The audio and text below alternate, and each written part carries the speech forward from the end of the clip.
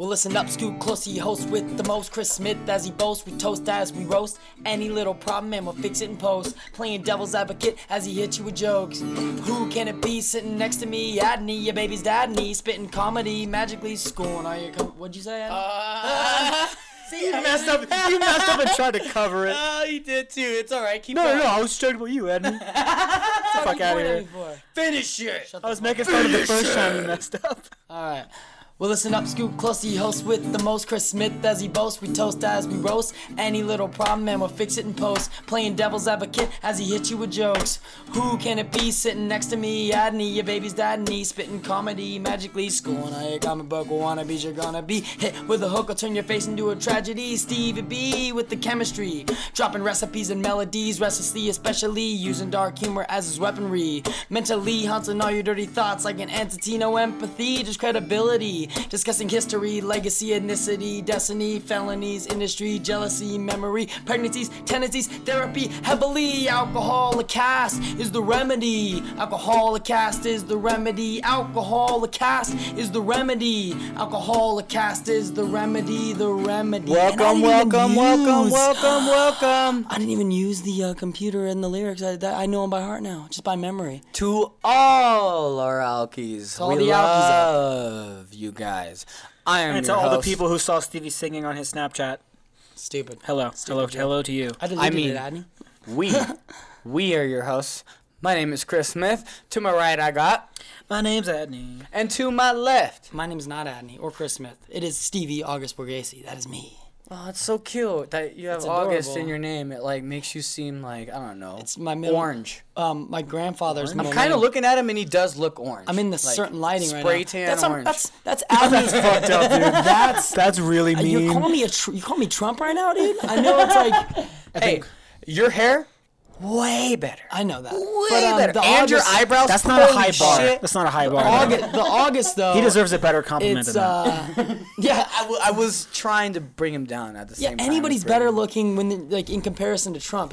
That's cute by association. You know? It's like fucking okay. So August, it's Adney and our both of our middle names because of our Yeah, grandfather. Chris, if you actually listen to the We're podcast, named- you would know that. We're named after our badass grandfather who guess was Chris- a fucking beast. Chris doesn't care for the podcast. Oh, Chris doesn't listen to a shut the podcast. fuck up. Chris doesn't have the remedy, guys. I think that's an issue. And he has no credibility either. So let's I have all the credibility. get to our Screw you special guys. thanks. Do you have a special? Grandfather has ethnicity, but he has no credit. Do you have a special thanks, Chris? I didn't look it up. I fucked up. Just a thanks? You don't have anyone to thank you? I can get a thanks. I'm gonna thank. I want to thank you guys for being here tonight. No, I'm gonna thank my lady, Rachel. I'm gonna thank my lady Oh, you're so fucking for being douchey. just so amazing. And you guys are gonna realize why she's so amazing later. What's her And last see, name again? Adney's Tinder? like Didn't doing you the say her whole last like, name was Tinder? You know what's really funny about that is both of us have both of our names saved as Tinder. Like Chris Tinder, Rachel Tinder. I think that's everyone great. does. It's a great I thing. think everyone. like I even tried to suggest. I was like, maybe we should switch it. She's like, no, I kind of like it. And I was like, you know what? I like it too. Isn't it always weird when you have to like explain to people, where'd you guys meet? And it's like, yeah, we met on a fuck site.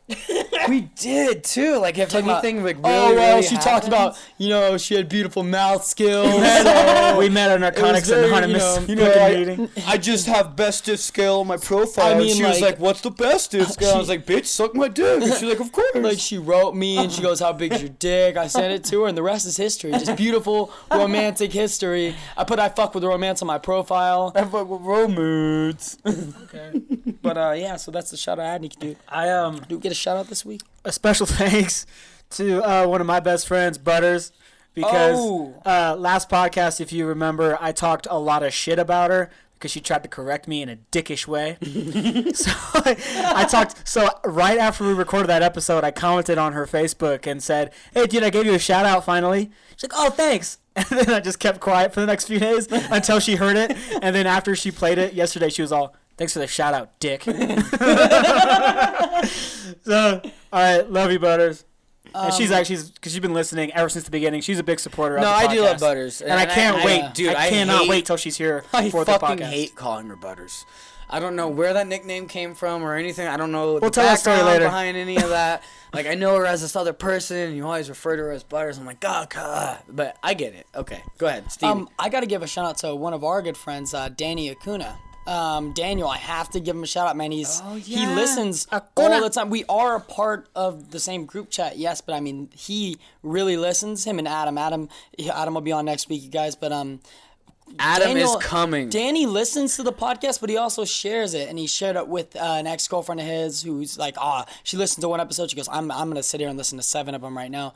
But yeah, Danny definitely has been trying to help us get it out there. So Danny, dude, big shout out to Danny. One up, homeboy, one up. Unfortunately, he's not going to be on the podcast because we don't need 2 brown guys, Danny. Only one. Because if we did, then everyone's going to be like, oh, that's a fucking brown guy podcast. It's a Mexican podcast. Well, we don't know what Danny is. Might as well start getting some trumpets in here. We don't know what Danny is. He's not Mexican? They think I'm Mexican. You're not Mexican? Let me get a chinchilla, Danny. I mean, I'm sure we got Latvia's. I'm sure Latvia. out to Latvia. Latvians have not given up on us. I wonder if anybody fucking got- Australia, like it's always shout out to you guys. There you go. Malaysia. Malaysia. I wonder if anybody got our references from last week, our shout outs, the second shout outs. Let's not even talk about it. Okay. You're going to ruin All the right. joke. What? Anyways, we need to get to something There's important. people that listen to us that if they don't get that, stop listening. Don't say that. Don't do that. Please listen. Because most might not get I that. need attention. Don't stop listening. I need to feel like I exist. Okay, so there's some big fights that happened this last week, man. Some You big mean fucking yeah, fights, guys. Luis Ortiz versus Tony Thompson. Is that what you guys talking about? Nah. Gosh. As much as I would love to cover every fight that happens, we're only trying to do the big fights on this podcast. We don't want to overwhelm the fans who don't like fighting. So, UFC 196, first fight. We got to talk about it. One of my favorite fighters, Holly Holm. Well, Unfortunately, really, the first fight was blah, blah, blah versus blah, blah, blah. And I'm only bringing this up because the UFC kind of fucked up with their card this week because they had 2 super fucking fights. Super fights. And then their undercard was straight garbage. Like, their undercard was so garbage. And by undercard, what I mean for all the people who aren't fans of MMA and all that, and you haven't skipped forward yet. is the people who fight before the big fight. So all the people who fought before kind of were mediocre. At best. So that's why Adney says the Stevie first went a fight. weird way with it. I'm trying to be Because a little Adney is bringing it up to what we really want to talk about, which is Holm versus Tate. Oh, one real quick point. That's something that boxing started doing after the 90s, and it really had a really negative effect of, we're giving you a superstar or two, so we don't have to care about the undercard because it's cheaper for us to give you shitty matchups. And it's like, that's going to drive people away, or they're not going to pay attention. Or like you said before the podcast, is they're going to be so like bored before the big fights, they're not going to be as excited when the big fights start. They're just going to want to watch the highlights at that point, Yeah. So I think it is important for the UFC and boxing as well to have great undercards as well as their super fights. And I understand why. It's 'cause, like, fights. But Adney, bring us in. I understand why you would do that because, like, I can't put this matchup or this particular fighter who has maybe a dull style. I can't put them on a regular telecast, so I have to put it on a pay-per-view just to get their name out there. I understand that, but still, fuck you. Anyways, to my girl Holly Holm, of course, the reason why I like her so much is because she was such a good boxer in women's boxing. She was 33-2-3. Like, that was her record. She held titles in 3 different weight classes. 3 different weight classes. 3.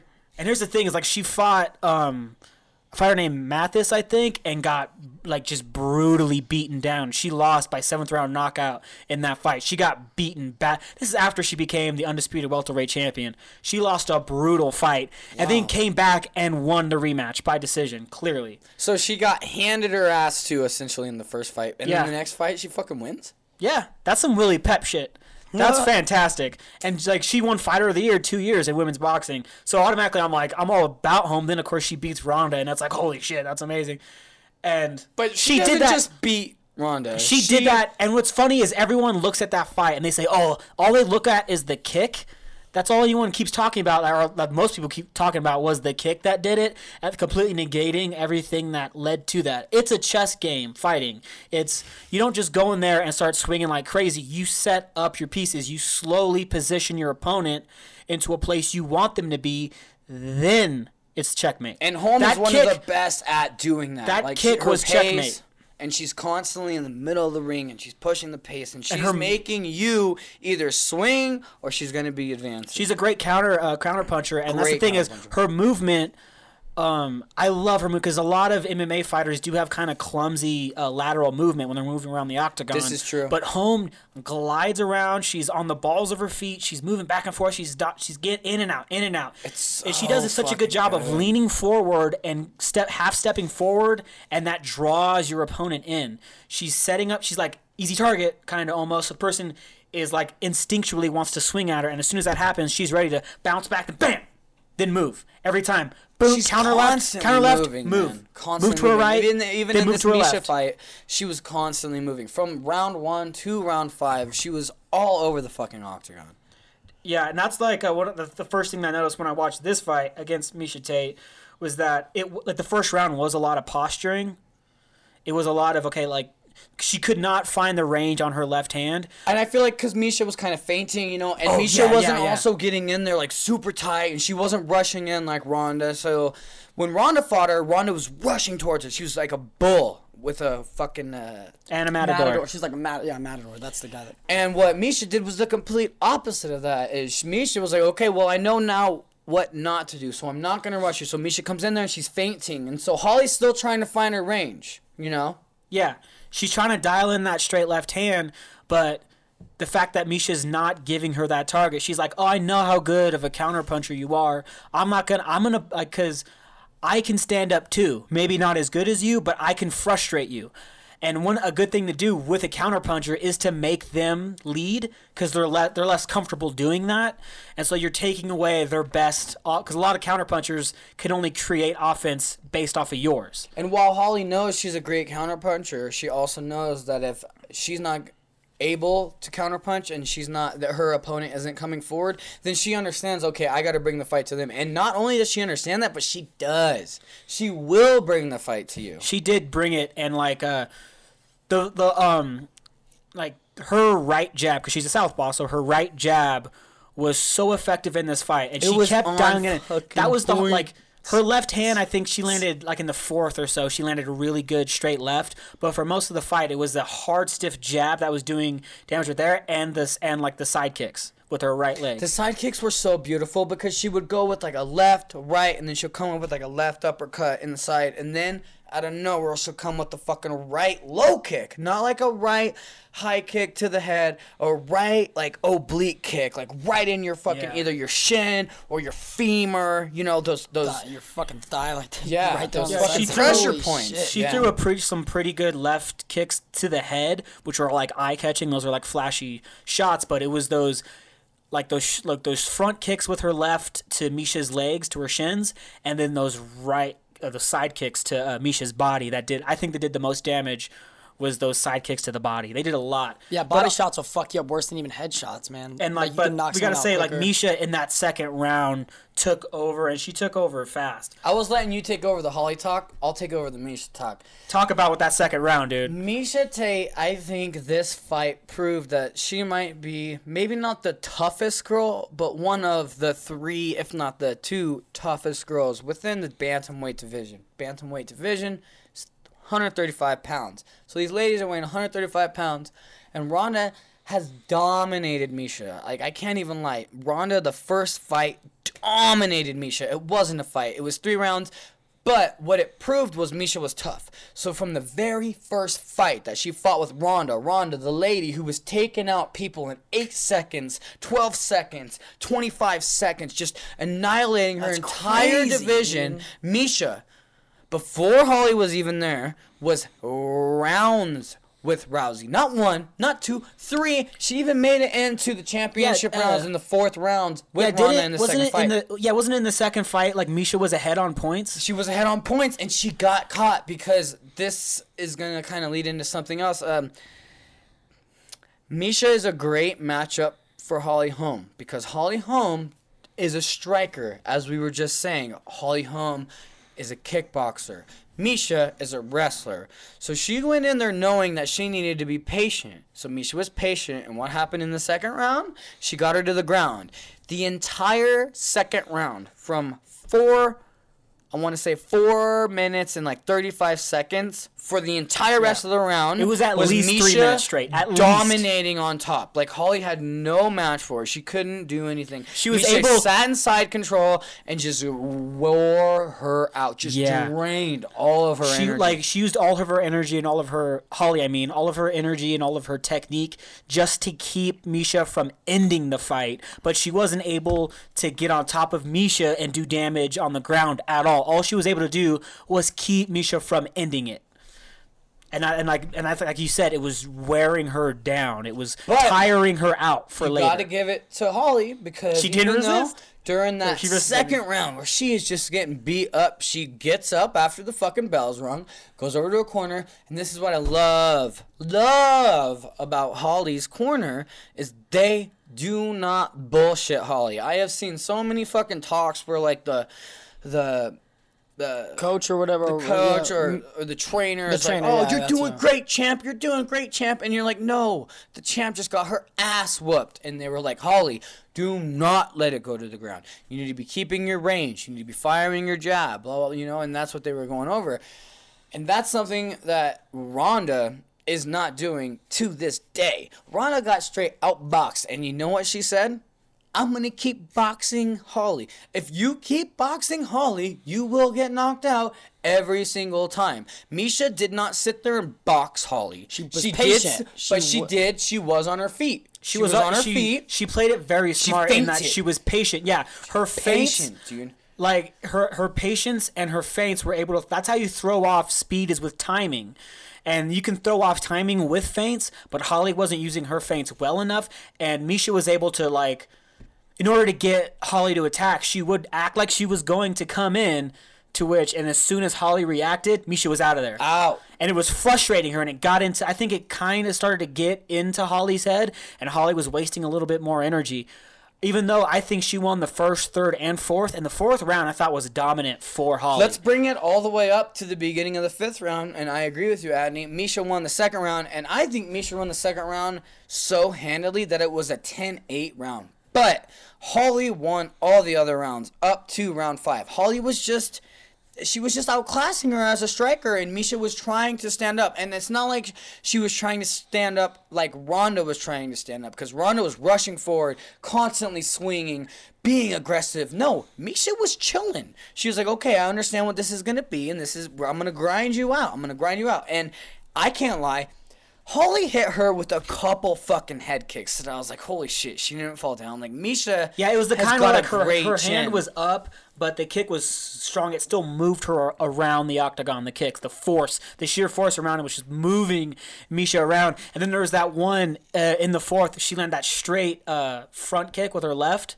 Just bam, hit Misha, and then followed up with a jab, cross. The two crosses were like kind of grazing, but it was a fucking hard jab. It was right like in the jab jaw. was just like, that was a dominant fourth round. And then, of course, that fifth round, and halfway into the fifth round, Misha got her.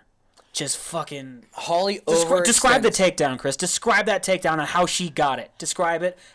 Everything. Holly overextends just a tiny bit, and I think it was with like a left hook. Yeah, it was a straight left hand. Straight left. That's what it was. It was a straight left. The punch that she couldn't quite get dialed in all night. And she fired it again, and Misha finally got it. 3 minutes into the fucking fight, Misha finally times it. She ducks under to the right, and she swarms her so fast that she is on Holly before. Wait, time out. Running. I want to say real Holly's quick. running. I want to say real quick that earlier in the fight, that exact same thing happened, but Misha didn't time it right, and she tried Holly threw the left and went right over Misha's shoulder. Misha went for the takedown, but Holly defended it, too late, and matadored her away. And was like, oh, now you're over there. Now I'm backpedaling over here. I'm too quick. I'm too bouncy. But this time, Misha timed it perfectly. Go on. Got it, dude. And the first thing Misha does is, so she's got her around her hips. Misha's got Holly around her hips. And the first thing she does, she steps that right foot forward,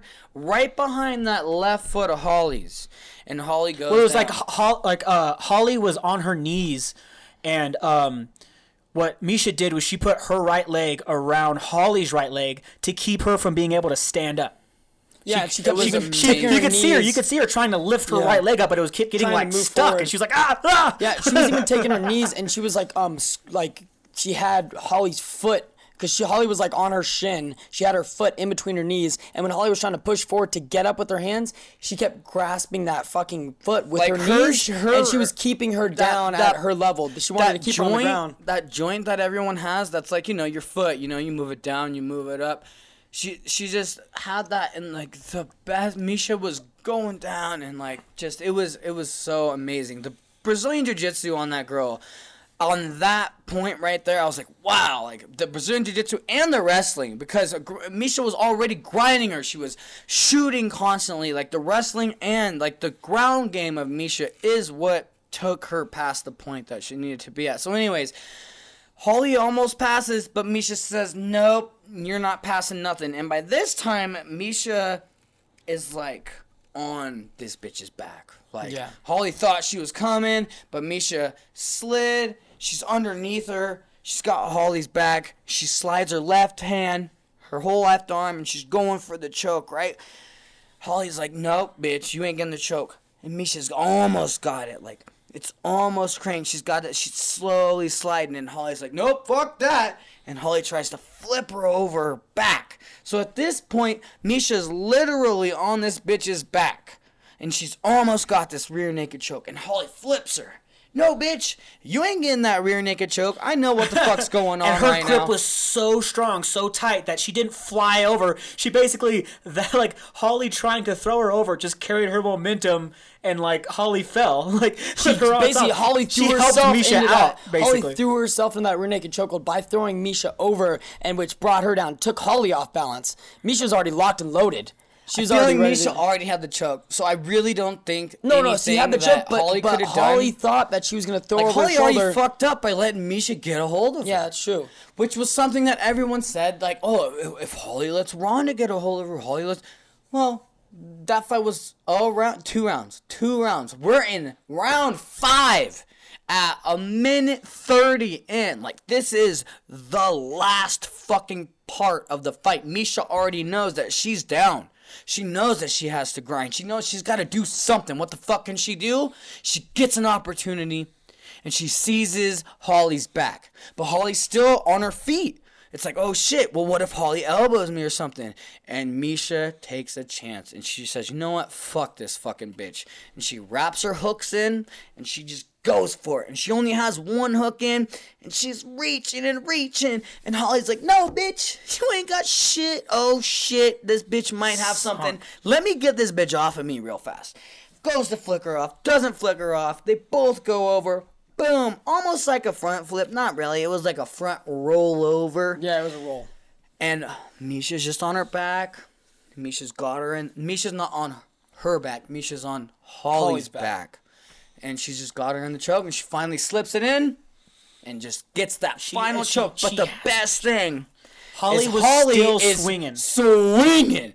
Bitch, you are not knocking me out. I saw like she threw like a couple trying to throw elbows in her back, and then she was like she would not tap out. She was like I'm trying gonna to knock fight you it. out. Like, And it's like as she she's- like her arms were out. Like no, Misha's arm, her bicep is in your throat. You're not getting out of this. But she was still swinging. like And Holly there's didn't that try to last- like cut the choke or anything. Like I feel like if Holly could have cut her own head off, she would have. And said, "Fuck it, get we're her still off. going. Like I can knock you out before I die." And like, she spasms. She does a quick little spasm, and then she passes out. And it's Passes like out. That's going out on your shield, quintessentially.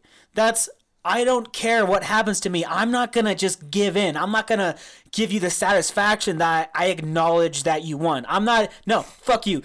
Kill me. You know. Literally. It's that same thing I've said before. It's we're gonna go to a place. We're gonna go to this deep, dark place together, and we're gonna stare into that abyss. And the question is, who's gonna blink first? And I fucked Holly up. refused to blink. And unfortunately, she lost, but she still refused to fucking blink. I fucked up because I set it up for everybody wrong. The setup was all wrong. But anyways, the moral of the story is that Misha got this bitch's back, and Holly was like, bitch, you're gonna have to kill me in order for me to go down. Like, that's the only way you're getting my belt. So if we're in the wild, Holly Holm is literally dead right now. Because she got choked out to the point where but I gotta bring it back to Agne's point. Like, that is so amazing, and it just really pays tribute to the type of fighter that you are. You know, you never give up. And not only after that, she walks onto after the show, after 196, it's a post press conference, unlike Ronda.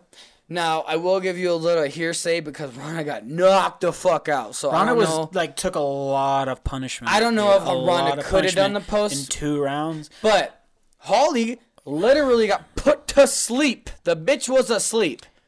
It came to the post conference interview, which was absolutely amazing. But she didn't take, she lost oxygen to her brain, but that's a lot less damaging than sustained punches to the head. Yeah, to where Wait, hold on. So for somebody who that's equivalent to getting knocked out with one shot, but getting knocked out in one shot isn't as damaging as sustained punishment. That's what kills people. Like I've said before, the reason why deaths happen in boxing all the time is because they just keep getting hit, and the fact that they have these big padded gloves on, they can take more punches than if they're just bare knuckle. It would end the fight quicker. So that's the difference. So right? yeah, it's that sustained punch of punches over and over again, rocking your brain back and forth, plus the lacerations on her head. It's all that trauma over and over again. It's like getting tackled 100 fucking times in a football game. It's way worse than just getting hit once and going to sleep. Because when you go to sleep once, it's over. It's like that. And she didn't take a lot of hits in the fight. She didn't.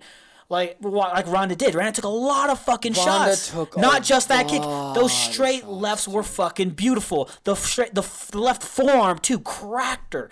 She was beat so bad that she went for a left hook, missed, and fell to her knees. You know how fucked up you have to be to do something like that? And even after that, her whole body shrugged. She was like... just the defeat in her whole body. It was a lot worse for Ronda. I don't blame her for not going to the press conference because she was very visibly fucked up in that fight. I only brought it up because I know there's going to be people out there. They're like, oh, but you guys talk about brain trauma so much. And like, oh, no, Holly Holm got fucking slapped, you know? Like, why isn't she? And that's why. You already gave a great description as to why Holly Holm doesn't have to go through the same type of stuff that Ronda does. I also wanted to bring this up. It's the rock, paper, scissors effect. It's the reason why I didn't think that Holly was going to win this fight super easy. It's the idea, like, to define that, it's fighter A beats fighter B. Fighter B beats fighter C. So you automatically assume, oh, well, A will beat C. But no, C beats A. And that's what happened with these 3 fighters that we've talked about. And it's all about styles make fights. It's one of the oldest sayings in combat sports. Styles make fights. You have Ronda, who has not great stand-up, but amazing ground game. You have Holly, who doesn't have great ground game, but she has amazing stand-up game. But I wouldn't even put Holly's ground game at horrible as... I'm not saying horrible. I'm not for either. Stand-up. Like, Ronda's stand-up is that bad. Both of them specialized in one aspect of the game or the other, while Misha was more in the middle.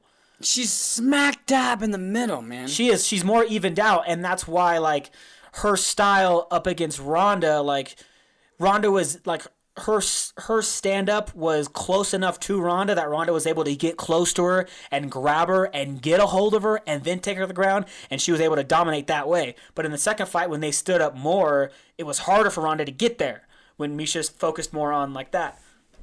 Then you have Holly, who... A lot of people say, like, oh, the wrestler's automatic as soon as the wrestler gets a hold of the boxer. But the thing is, every step you take forward towards me, I'm going to take one back. Exactly. I'm fleet of foot too, motherfucker. I can sidestep and hit you at the same time.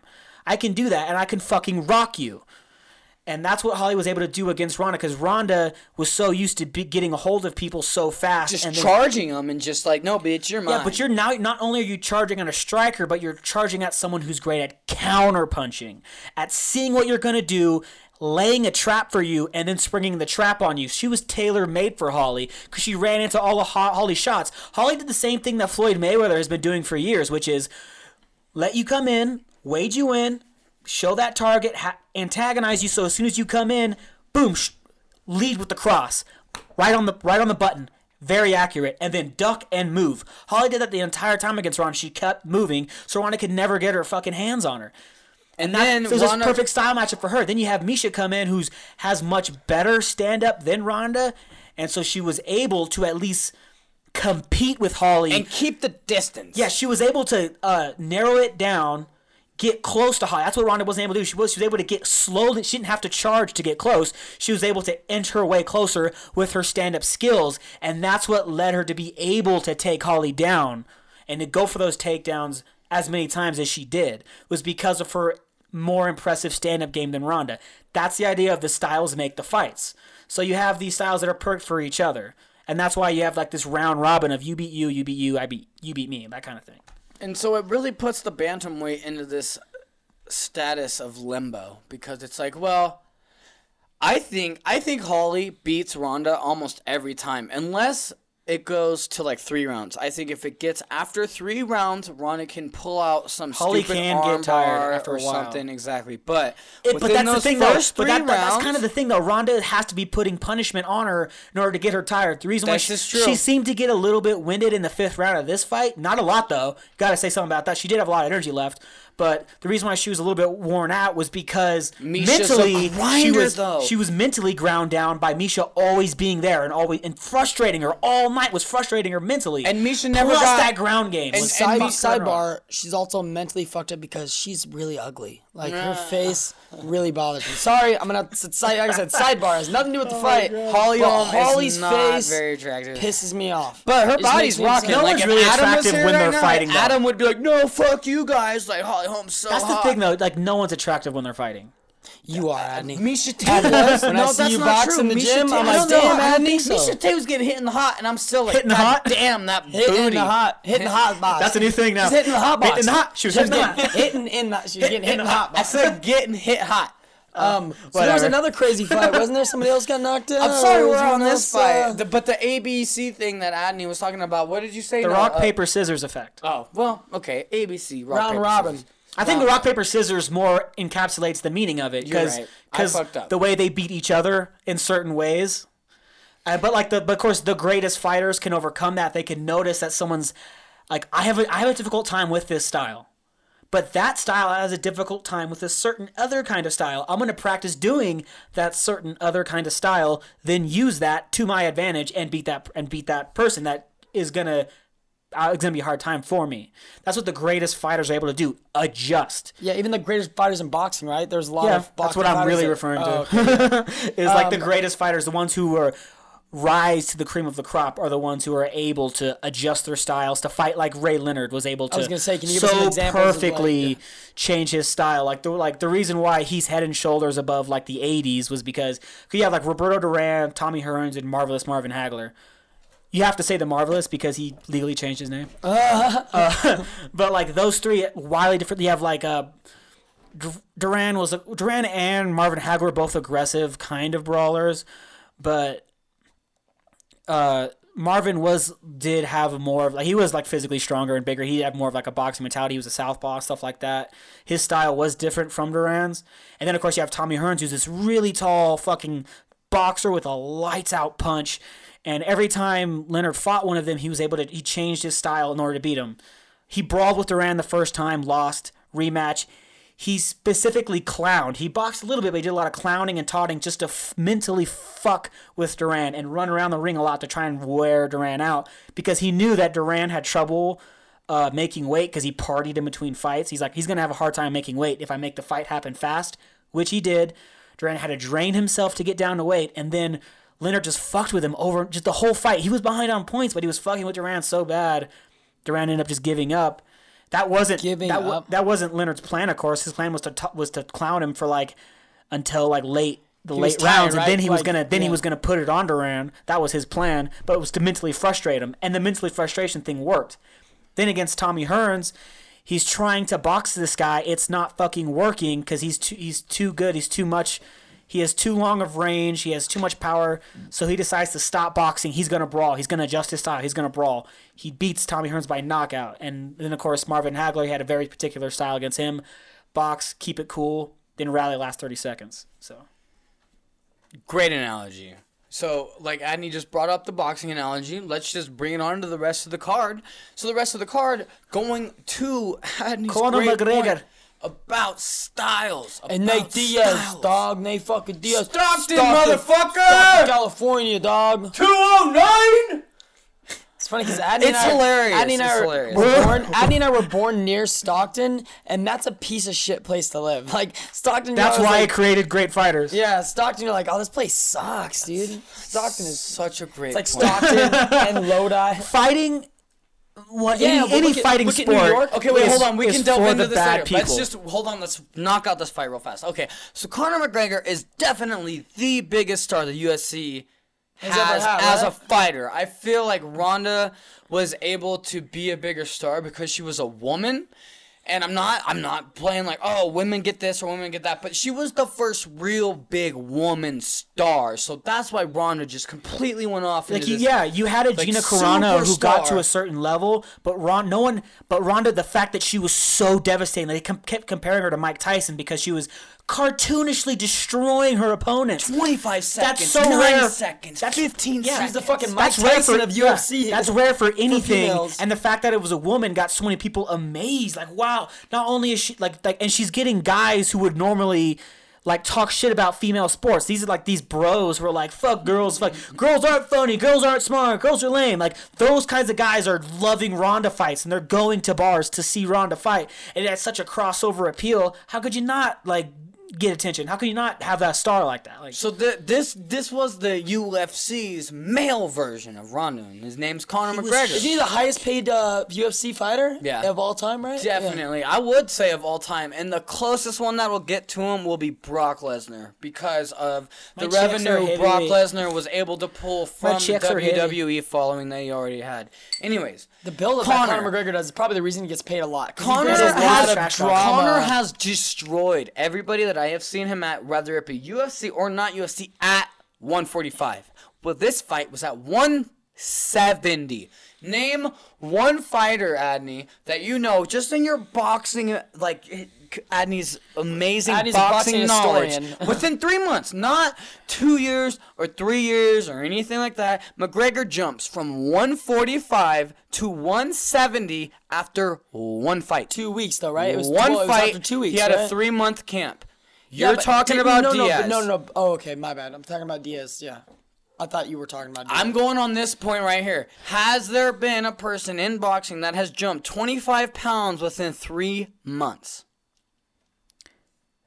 Successful, at least. Let's narrow it down a little more so you don't have to think so much. Okay, Like a okay. successful fighter who's been able to do that. okay, so Has taken how long, though?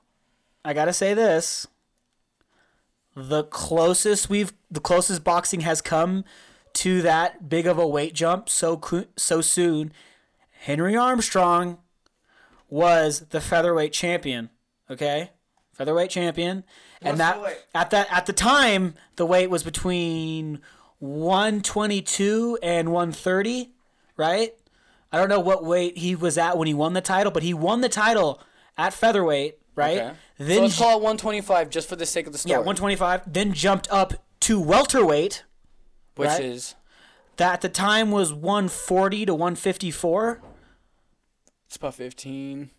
right? So jumped up to there, won that title, okay? And then moved down to lightweight, which is between 130 and 140, Okay. and won that. So 3 weight classes. That's pretty badass, Huge jumps, a big weight span. Within a year, though. It's pretty good. It wasn't as big of a jump. First off, wasn't as big of a jump. It was close, really, really close to that weight, the weight that Conor did. Really close, but he did have a little more time to do it in, and he had fights in between. So the only reason I'm even bringing this point up is to just give everybody out there a reference. Okay, so within just the boxing By the community. way, that happened in the 40s. So just within this one community, I don't have all the communities, the fighting communities, all that. I don't know. I don't know all communities. Just I don't know within the communities. boxing community, it took this guy a year to fluctuate between 20 pounds. Conor jumped up 25 pounds in 3 months. No, I thought it was. Okay? I thought it was 2 weeks because he didn't know he was gonna jump. He didn't know he was gonna fight somebody else, right? I thought that was the issue. Okay, so here's He what was happened. wasn't he training to fight at 150 or something? Here's what happened. He was training. Okay, Conor, this is UFC 196. Conor is already the biggest star. This is the summary of the whole thing. Conor comes onto the scene. Conor's a fucking badass because Conor has by far the greatest mouth in UFC. Yeah. Hands fucking down. He's hilarious. I watched even his post-conference interviews after all that, and he's still hilarious. Conor is great. Conor is an entertainer, and I think even after Conor is done with MMA, he is still going to be in your ear. Whether it be like what Joe Rogan, a commentator him type on a podcast. Oh my God! If he took he Joe might do a Rogan's spot, podcast. Like he took Joe Rogan's McGregor spot. is That's his never. nick- or that's his his McGregor shtick, his is shtick our is- generation now. Like if you're within the fighting community, McGregor is not gonna leave. He is going to be there for as long as we are there. And if you don't like him, that fucking sucks because you should. He's fucking hilarious. I have seen so many. Okay. His style too, Fuck all like the of press dressing. cons. Gotta get to the fight. We're already at fucking 45 fucking minutes. Let's get to the fight. Okay, so Conor comes in. Conor is the biggest deal in the UFC. He fucking laid out the champ that was the champ for 10 fucking years. Laid him out. If you already know this, I apologize. Bummer for you. You're getting a recap. Anyways, so Conor comes into this fight and he jumps from 145 to 170. It's 25 fucking pounds within 3 months. Now, originally, what Conor was going to do is he said, I'm taking all the belts. I'm going to go to the 145 belt, and Doing then all I'm going the to go to drugs. the 155 belt, and then I'm going to go to the 170 belt. I'm going to win all these belts, and I'm going to be the first UFC fighter that's ever been able to reign over 3 weight classes. I want to make history. I want to get the big bucks, and he is.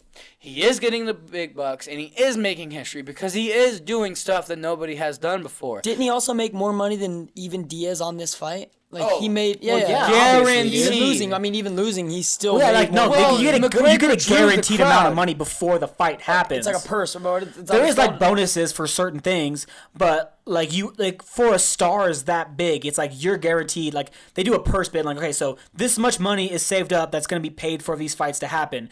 Conor, you get 80% of the money. Diaz, you get 20% of the money. I guarantee Holy you, Conor shit. was guaranteed like Because he 12 he puts million. asses in 12 seats. million? 12 million, win, lose, or draw. 12 million. Prior to that, Guaranteed. like, He for a puts big asses name- in seats. for a That's big what it name comes McGregor down to. has the biggest pay-per-view draw out of anybody. For a big name fight, what was the prior to that? Wasn't it like not It even was a million? Lesnar. It was UFC Isn't- 100. isn't it like it not was even a Brock million? Lesnar versus Frank Mir, and it was around that mark that you're talking Like a about. million. Let's get to dollars, the fight. 'cause I just want to get to the fight. So what you had was first round. So Nate Diaz is a lot bigger. He's a lot rich. He has the weight. He has the height. We got to give the card. Okay, McGregor's 5'9". His reach is 78 inches. And then you have Diaz, who is 6 foot, and his reach was, I apologize. McGregor's reach was 75 inches, and Diaz's reach was 79 inches. So there's a 4-inch difference. Three inches in height, 4 inches in reach. He was a lot bigger. And the first round was all Conor. He was marking Diaz Conor. up. He was Boxing cutting the Diaz up. By the end of the And first round, Diaz is a bigger guy, and Conor was literally He was landing a outboxing. lot. Like, I don't want to call it boxing because it's not the same. Like, it's MMA boxing. It's not the same as Adney's. he was boxing. outstriking. That's a way. He was better out. He was, term. but he was landing those straight lefts, left uppercuts, a few jabs. He was putting a lot of hands on Diaz and cutting him up bad. But Diaz took the shots easy, and he was rolling with the punches. Most of all, he was rolling with those straight left hands, so it wasn't full on power. It was more of a grazing shot. That's how you absorb punishment really easy. Is you turn with it, and but at the end of that first round, few things I have to note about that first round. First off, he was going with the straight left over the top, and then he would come with the uppercut. And in the beginning, like he missed a couple of times, then he dialed it in. He was landing a left uppercut. But my problem is a problem that I brought up to you, Chris, like a couple of weeks ago, was a lot of MMA fighters throw the uppercut from the outside. I remember you talking about that. It's something you're never supposed to do when you're standing up fighting with someone, is because the uppercut inherently generates the most power behind it, but it also leaves you the most open. It's a double-edged sword. So within boxing, you're gonna get caught more times than not if you're throwing that up. if you throw from the outside, you're gonna get caught. If Like, you're that's throwing from what the happens. outside, which That's is what why we're talking about. guys have to get close when it's all about infighting. The infighting, the uppercut is everything because you can go through the guard with it. Mike Tyson, one of his like best combinations that he was so successful with is he would wait till he was in close. He would get into your chest, right hook to the body, and then bring it up to an uppercut through the guard. But he waited until he was that close to throw that. and that was important. And Conor was throwing it from farther He out was throwing and it farther out. so far outside. By the end of that first round, not only was he throwing that left uppercut from way far and starting to miss with it, but also very, very importantly, he was winded. He was gassed after round 1. After round And 1. those two factors, I think, that and the fact that Diaz was just taking those shots and not That's being what I was hurt, gonna those bring up. three factors And I think so are the most same important. left straight that Conor caught Jose Aldo at 145 and knocked him out in 12 fucking seconds. 12 seconds. Fastest UFC match that's ever happened. Conor literally throws 2 punches. It was a right that was just throwing it to find his He's a range. rangefinder, yeah. And a left, and it dropped him. He was a counter, hit like, short Diaz left. That's fucking with crazy, that same dude. left. It wasn't really the same left because times. that was a short counter left, but this time he was leading, and it followed after the jab. It was a straight punch. It wasn't like a short. So it was different. Technically, you're right, Adney. Technically, you're right. He never I will connected. give you He that. didn't connect. Technically, you're right. Full on with it. Diaz rolled with it, and in that second round, his punches didn't have the same. Even just in the second, it's only the if second Diaz round. didn't roll, if Aldo would have learned how to roll like Diaz, That's the thing, though. He charged in with like Ronda would with Holly. And it was a charge, and he wasn't being. Nate was being a lot Diaz more was patient. like, no, fuck that. I'm not gonna charge. I'm from Stockton, bitch. You want to box? Let's fucking box. Get slapped. That's how he slapped. rolls. And not only did he slap him once, not twice, but 3 times McGregor got Stockton slapped, homie. Okay, before we even go any further, I just want to say that I might not have predicted this fight, but I was against everybody else because everybody else was like, Conor's got this fight. This fight's over. Conor's got this wrapped in the bag. And I was the guy in everybody's ear that was like, I don't know, dude. I can see Diaz taking it with, like, I don't know, a triangle in the second round. What happens? Diaz takes it with a rear naked choke in the second fucking round. So fuck everybody. Also, doesn't the Diaz brothers have like really good chins? Because everyone that I talked to, like Yeah. I've worked that I don't really know, they're like, no, dude, the Diaz brothers can take it on the fucking. And part of chin. That's that- what happens like a when you part grow of up in it, yeah. Stockton and you're constantly and- fucking fighting your entire fucking Part life. of that is the rolling with it too. It really helps. That's true. When you can roll with You're a right. shot, You're definitely it right. takes out so much. And punishment. Diaz's so you can actually, background is boxing. to the point of you can lean against like the ropes or the cage, whichever it may be, and let a guy come at you and punch you. And if you roll with him well enough, you can let the guy tee off on you and punch himself out to an extent. That's such a great point that you made because that literally happened in round 1. Like, let's not fucking bullshit anybody right now. McGregor won that first round handedly. I wouldn't give him a 10-8 round because, like Adney's Damn saying, near though. It was close. Like it was close Diaz to a 10-8. rolled with all those punches. So yeah, he was getting connected, and yeah, there are think- certain couple shots where he gets fucking knocked. I though. think that's why like he had so knocked. many abrasions and cuts is because the shots were kind of grazing, and if you graze with a shot, you're more likely to cut the skin. Than more just like a straight on impact. That creates more swelling than cuts. But anyways, I wanted to get to this was the fact about him being winded and thrown uppercut from the outside. Outside, So he- the in this- outside uppercut was his downfall. So I'm sorry, Adney. he's Take from the this to me. outside. Connor's from the outside. His chin's in the air. God.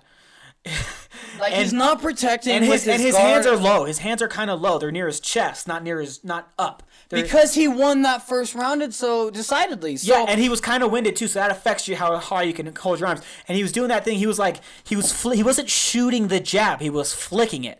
He was doing a little like flick, and then he would throw like a wide left hook from the outside. And Diaz was able to time him. And as soon as he saw Fucking Conor just jerk, it's telegraphing. It's what it's called. It's when you do a slight. It can even be the slightest little movement to hint at what you're about to do. And a fighter, after seeing it a few times, will pick up on it and react.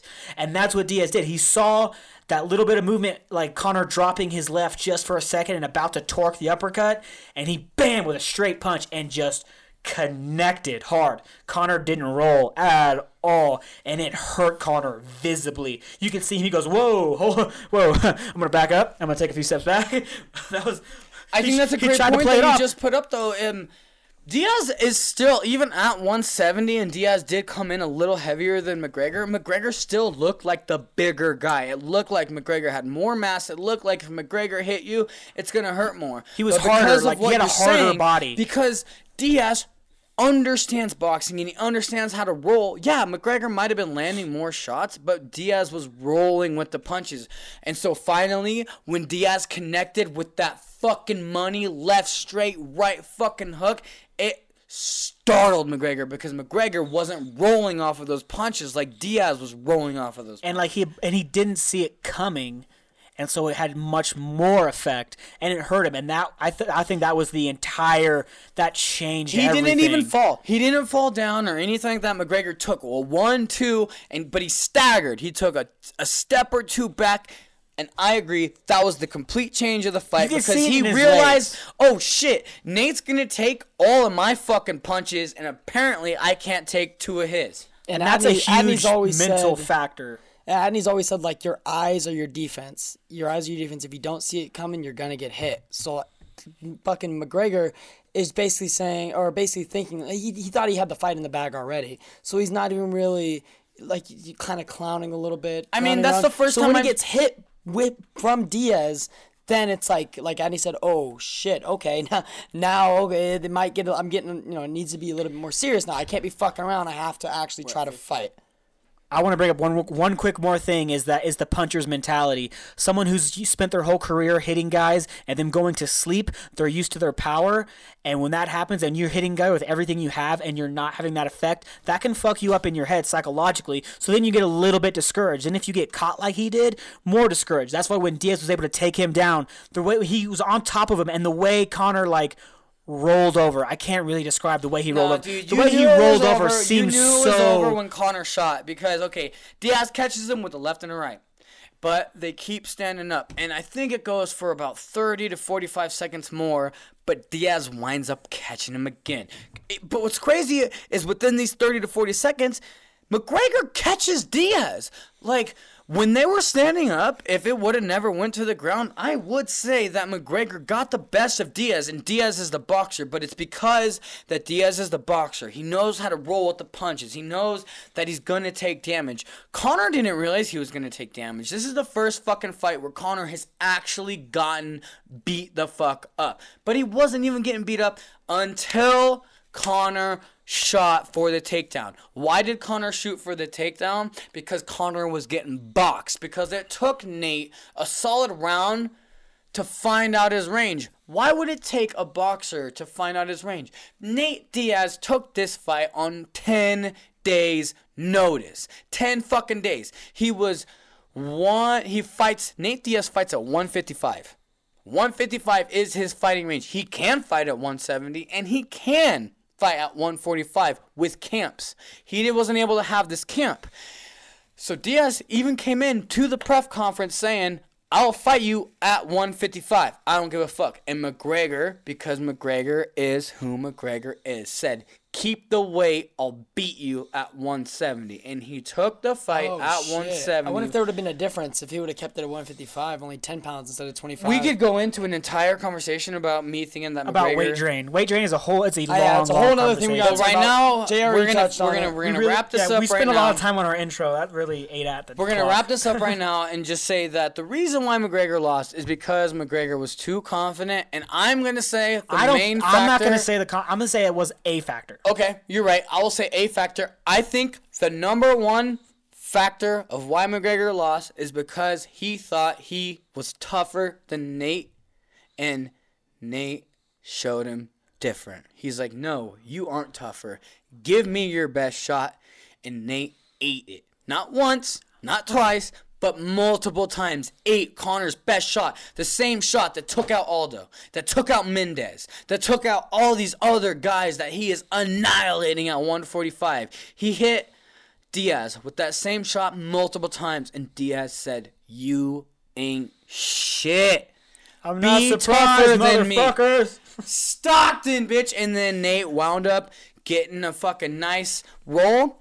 So I don't even think that we fucking ended the fight. Let's end the fight. Let's wrap this up. So Conor shoots, and Conor doesn't get it because Conor's tired when he finally shoots. He's tired. He's beat up. He shoots, and it's just not a great takedown attempt. And Nate is a black belt in jiu-jitsu. So Nate straight just ninjas him essentially. Conor's even like on top at one point, and Nate ninjas him.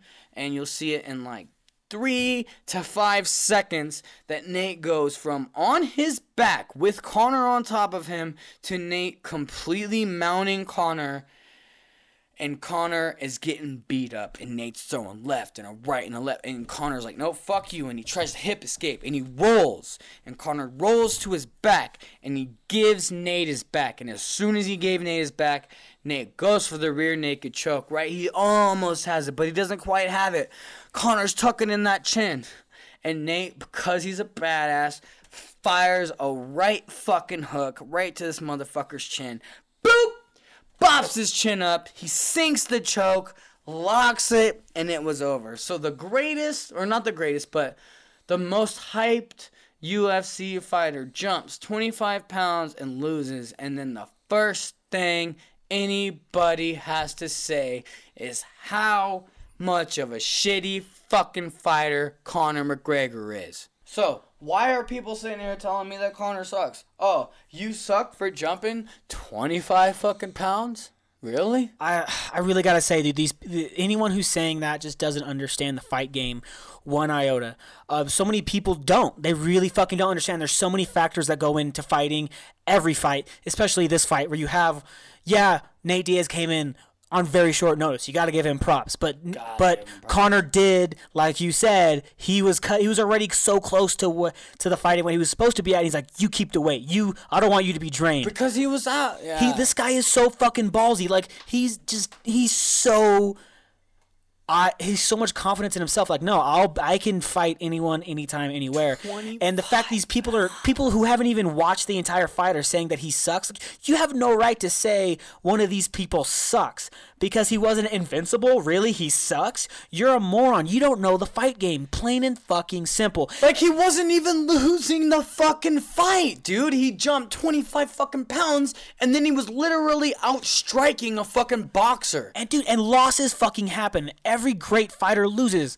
Like that's just what matters is how you come back after the loss. Is this going to ruin Conor? Is his confidence going to be magically gone, or is he going to get it back? Is he going to come back stronger? Is he going to get a rematch with Nate? Is he going to beat him next time? Even Muhammad Ali, who everyone, people who haven't even seen him fight will say, yeah, he's the greatest. They've never even fucking seen one fucking fight. You don't even have an opinion. I don't believe. Fuck you. So, not you, Chris, but those people. I'm like, yeah, and you know what? Ali lost 5 times. 5 times in his career he lost. But the important thing is, when he lost, like to Joe Frazier, he came back and won. When he lost to Ken Norton, he came back and he won. That's what's important. All the Sugar Ray Robinson, the greatest boxer that ever fucking lived, he lost to LaMotta. He lost to Gene Fullmer. He lost to Carmen Basilio. He came back and beat those guys later. That's what's important. And these fucking people, my most hated thing is when people are like, that's what you get for talking shit. That's what happens when you talk shit. Is it? Is that what happens when do you have a lot of experience? Are you a fighter? Do you get a lot of fights? Do you know what happens when you talk shit? No, you moron. Like, I hate when people talk shit about people who talk shit. It's like, you're talking shit right now. It's like you're the guy on the couch eating your fucking Cheetos. Like, oh, well, if you would have done that. Like, dude, why do you think he's the biggest star in the sport? Is because he talks. Same with Ronda. Part of the reason she was so big is because they both talked. It creates interest from the, like, you idiotic casual fan would have not have paid attention to her or him unless they talked all this shit, and that's why you got interested. You're a fucking hypocrite. You're a goddamn moron. You need to stop talking. If you have these stupid thoughts in your head, keep them in your head.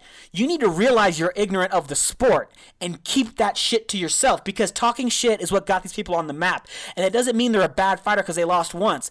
I just mentioned Muhammad Ali. He was the Louisville Lip. He was known for fucking talking. He would lose, right? And he'd be talking.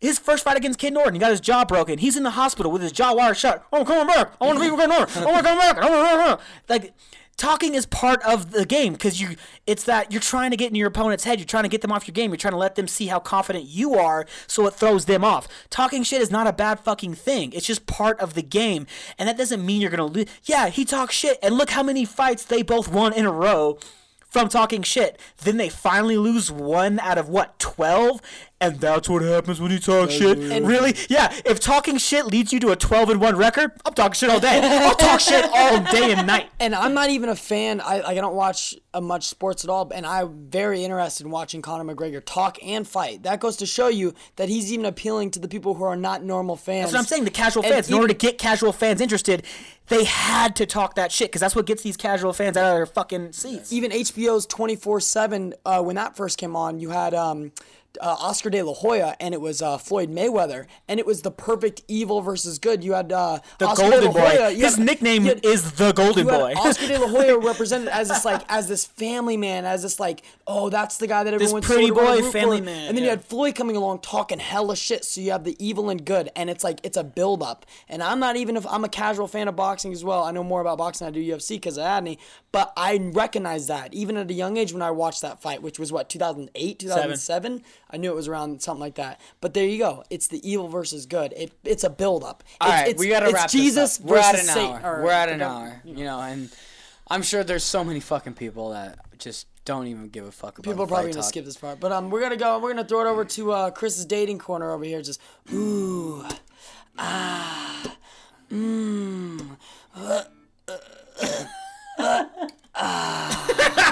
Chris's dating corner. So what's I what's can't going even on stop with, laughing because. So Chris, what's going on Hold with on. your dating So corner? for so long, you've been giving us horror stories on this podcast, and it's our favorite part. Definitely my favorite part of the it's podcast so is when you sweet. tell me It's so sweet. I and the love it. listeners these horrible, horrible life experiences.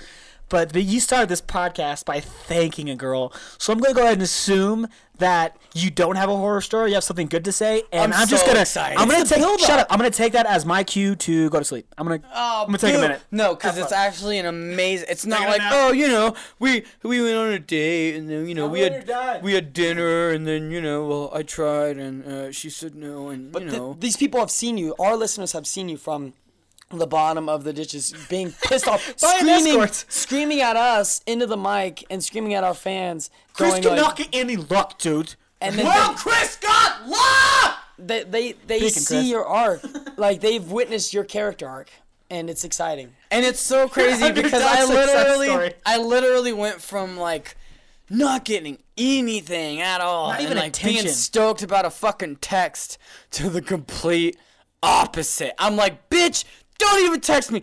Don't take that literal, Rachel. I enjoy you. Get to Anyway, the fucking story, you mama. dude, you guys aren't ready for the story. All right.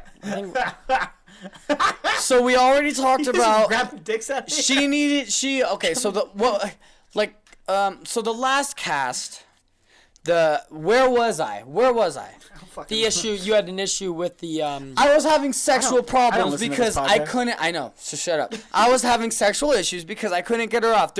We were having a good time, but I was having a hard time fulfilling her needs, or so I thought. yeah, and you were having a hard time getting apple juice at 3 a.m. in the morning. Oh too. my gosh, the dude still comes in for the apple juice. No, the That's apple another juice. No, the apple juice No. is another podcast. That's But still a problem. Even though the last one, that problem hasn't gone away. But the last episode was the issue of not getting this certain person off, but also having the issue with photographs.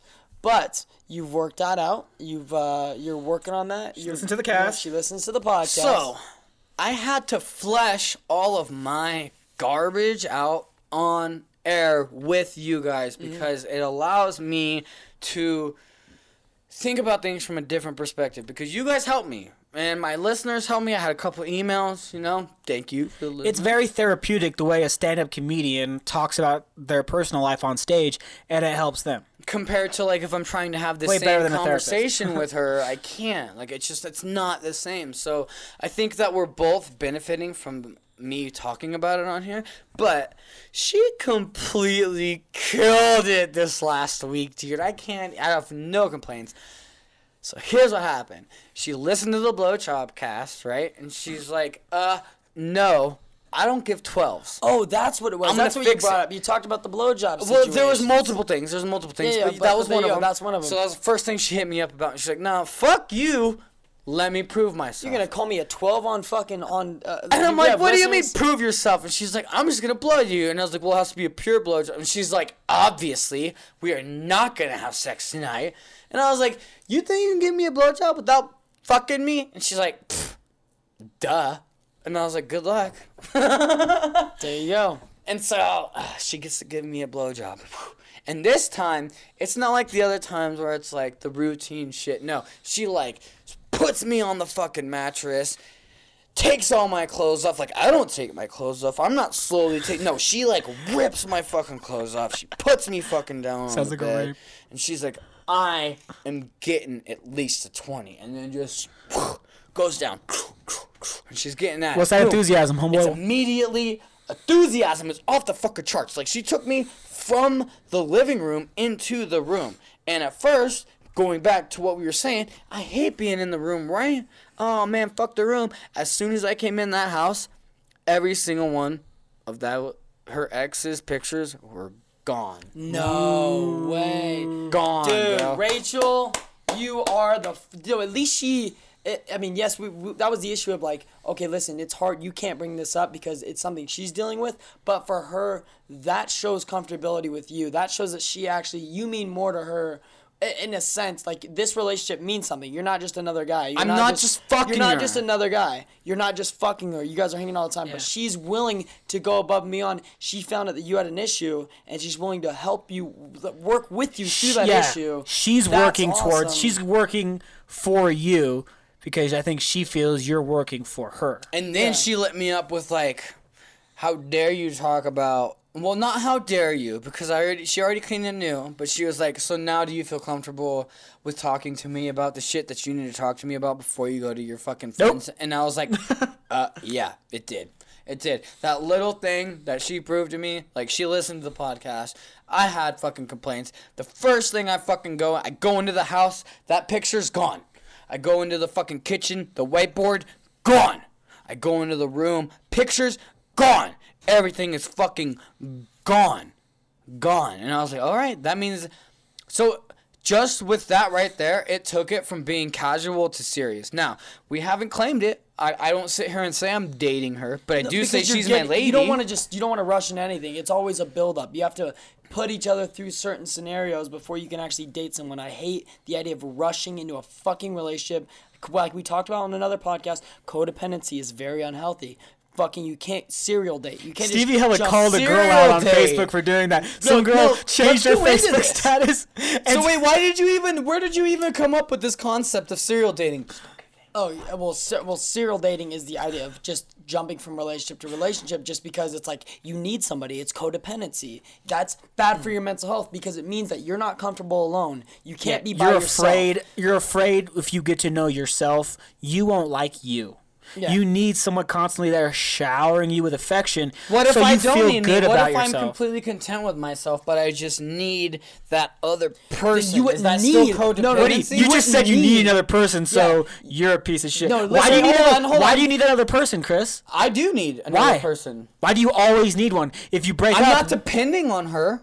That's no, different. we're talking about Codependent is serial not- dating. No, yeah, Serial dating. Codependent doesn't mean We're not like, talking about wanting to have a girlfriend or a boyfriend. We're talking about breaking up with someone and then a couple of days later, someone else. Then we only break up that, with them, but a couple someone days that you later, love, getting with someone with that them. you claim you love. Like this girl has actually saying- said it. She stated maybe 6 times within like a year and a half. I have witnessed her. I love this guy. I love this, and it's like that's the thing. No, you don't. It's lust. You are lusting after this person. I wouldn't say it's lust. I say it differently infatuation. Okay, lust is like infatuation. what I had with Kat last podcast. That Oh, was okay, lust. okay. Infatuation is definitely like you love the idea of this person, what they could be, and what you like about them. You love those things, but not everything of And like, this just who they image that you've pulled up. Oh no, this are. is that person. You're putting the pussy on a pedestal. Yeah, but not only that, but that's not. She's not doing it. I feel like she's not doing it because she's infatuated with these people. I just feel like she's doing it because she's afraid to be alone, and that comes back to mental health. think you're absolutely because right, I dude. always say that how can someone love you if you don't love yourself? It's impossible. It is impossible for someone to love you if you're not comfortable with yourself and you like need somebody because you need that that what is it called when we like hearing like you did a good job when someone gives you feedback. Basically, we talked about this before, like Compliments? at work. No, at work, Recognition and, recognition. You need that constant recognition of no, you are special. We all have that in some sort of way. You are special. You are good. I feel like I mean, I have it. I don't wanna sit here and say, that's what I'm I saying. don't I have have it. that Like, as well. I have a like little bit of that. I talk about myself. I like getting recognition back. It's nice. I used to do it more for other people, but I do it more for myself now. But that's Basically, her. their self-esteem is this crumbling bridge, and they need you to stand under that bridge and hold it up, all day, every day. And when you get tired and you can no longer do it, you're the bad guy. What? You're letting me I crumble. can't, switch someone out, let me get a switch. Yeah, that's the exact same thing. Is when you get tired and want to leave, she kicks you out and brings a new guy. No, or new she's girl. switching the switch and come back though. Like I'm not. Hey, if she's cool with that, whatever. That happens too. A lot of these people will have somebody else and say they love the second person, and then go back to the first person saying they love that first But the thing person. is, she was madly in love with this one's super serious. It was a guy with a child. She has 2 kids herself, and this guy's the one, and then they break up, and it was not even like 3 weeks that she was like posting all this stuff, about being alone, or just like stupid things about being single mom, and like all these dumb posts about I'll eat pizza by myself and all this I'm stuff. proud to be and single. Then she I'm jumped super strong. right back I don't into need another no one. And relationship. yet the next one's like, Next one's right around the corner, and right around the corner, and right around the corner. She's constantly jumping from dick to dick. It's codependency. And the She fact loves that- her the fact friends. that she's you're making this way too specific. It does apply on the general. Yeah, outlook, to anybody. right? Yeah, to I want to say anybody. like the fact that that person is all these people constantly post on social media, proud of being single, like a post a day about proud of being single. I could do this on my own. Then they get a relationship, they're constantly posting the person they're with, always saying they love them, always pictures, always this, because they need everyone else to believe they're happy. Yeah. They need everyone else to believe their life is awesome. They want everyone to congrats. Oh, I'm so proud of you. Oh, I look up to you. Oh, you're inspiring. You're doing it on your own. That's inspiring. And I all know- you think about is your kid. All you think about is being you. That's amazing. Oh, you're in love. That's fucking great. They need that shower of affection and appreciation, or else they feel empty inside and they can't be who they are without it. And I could touch like I had a problem with an ex of mine. I'm not going to say who, but she was actually texting a friend or a relative, whatever, a brother or a sister, whatever you want to have it. I'm not going to say who, constantly telling this person, I am happy. How are you doing? And the person would answer back, oh, I'm doing great. I'm doing fine. Well, I'm happy on this side. I hope you let Stevie know that I'm happy on this side. Please. Like, it was almost like I am telling this person I'm happy. I'm very happy. Now I'm truly in love, and saying, basically trying to get this person that I know to let me know that, hey, your ex, very, very happy. And it's like, they need that. They want you to know. They want everybody to know that they're happy. But the thing is, if you constantly have to reassure somebody you're king, then you're not king. Which, coming back to Chris's Doesn't corner. happen. Sorry, what's the exact quote? I apologize. I was paraphrasing. Any Go man ahead. who must say, I am the king, is no true king. And that's exactly what it is. Anybody who has to say that I am truly happy. Like, I'll occasionally post like, man, this is like, once we got the podcast started and once we were just flowing and everything, I posted and said, this is probably the happiest I've ever been. I am very content with my life right now. And that was like a one-time post. I never post that. I never constantly reminding people that I'm happy. I'm always making fun of myself online because that's funny. But And posting I had- douchey selfies of like and- your hair kind of messed up. You're all, yeah, look at me in my coffee Whatever, mug." dude. And If I I had even- hair like his, I would do the same thing. But I would don't. too, but whatever. And I even post, and I even say douchey selfie. Like, Yeah, you put that caveat to try and be like, you do it like out of the I'm covering my ass. exactly. I'm covering my ass. Hey, gotta cover your ass, but it still works. I posted one selfie in the past like 5 months, and that selfie was mainly Chris. Like, it was only half my face. Most of it was Chris in the background, Funny because yelling at me. I would always talk shit on selfies. I've never post selfies, but like once you're single and stuff, But I do post douchey gym videos, so it's okay. I love your I gym post videos. pictures of That's me fine. reading, Okay, so I'm a douche as Back well. to Chris's corner. Back to the I want to know corner. about her stamina. You what didn't I talk about her was really stamina. coming up on is the fact that she is willing, and we have come to this place that we are willing to do almost anything for each other, which leads in to the great Chris's corner. So I'm there.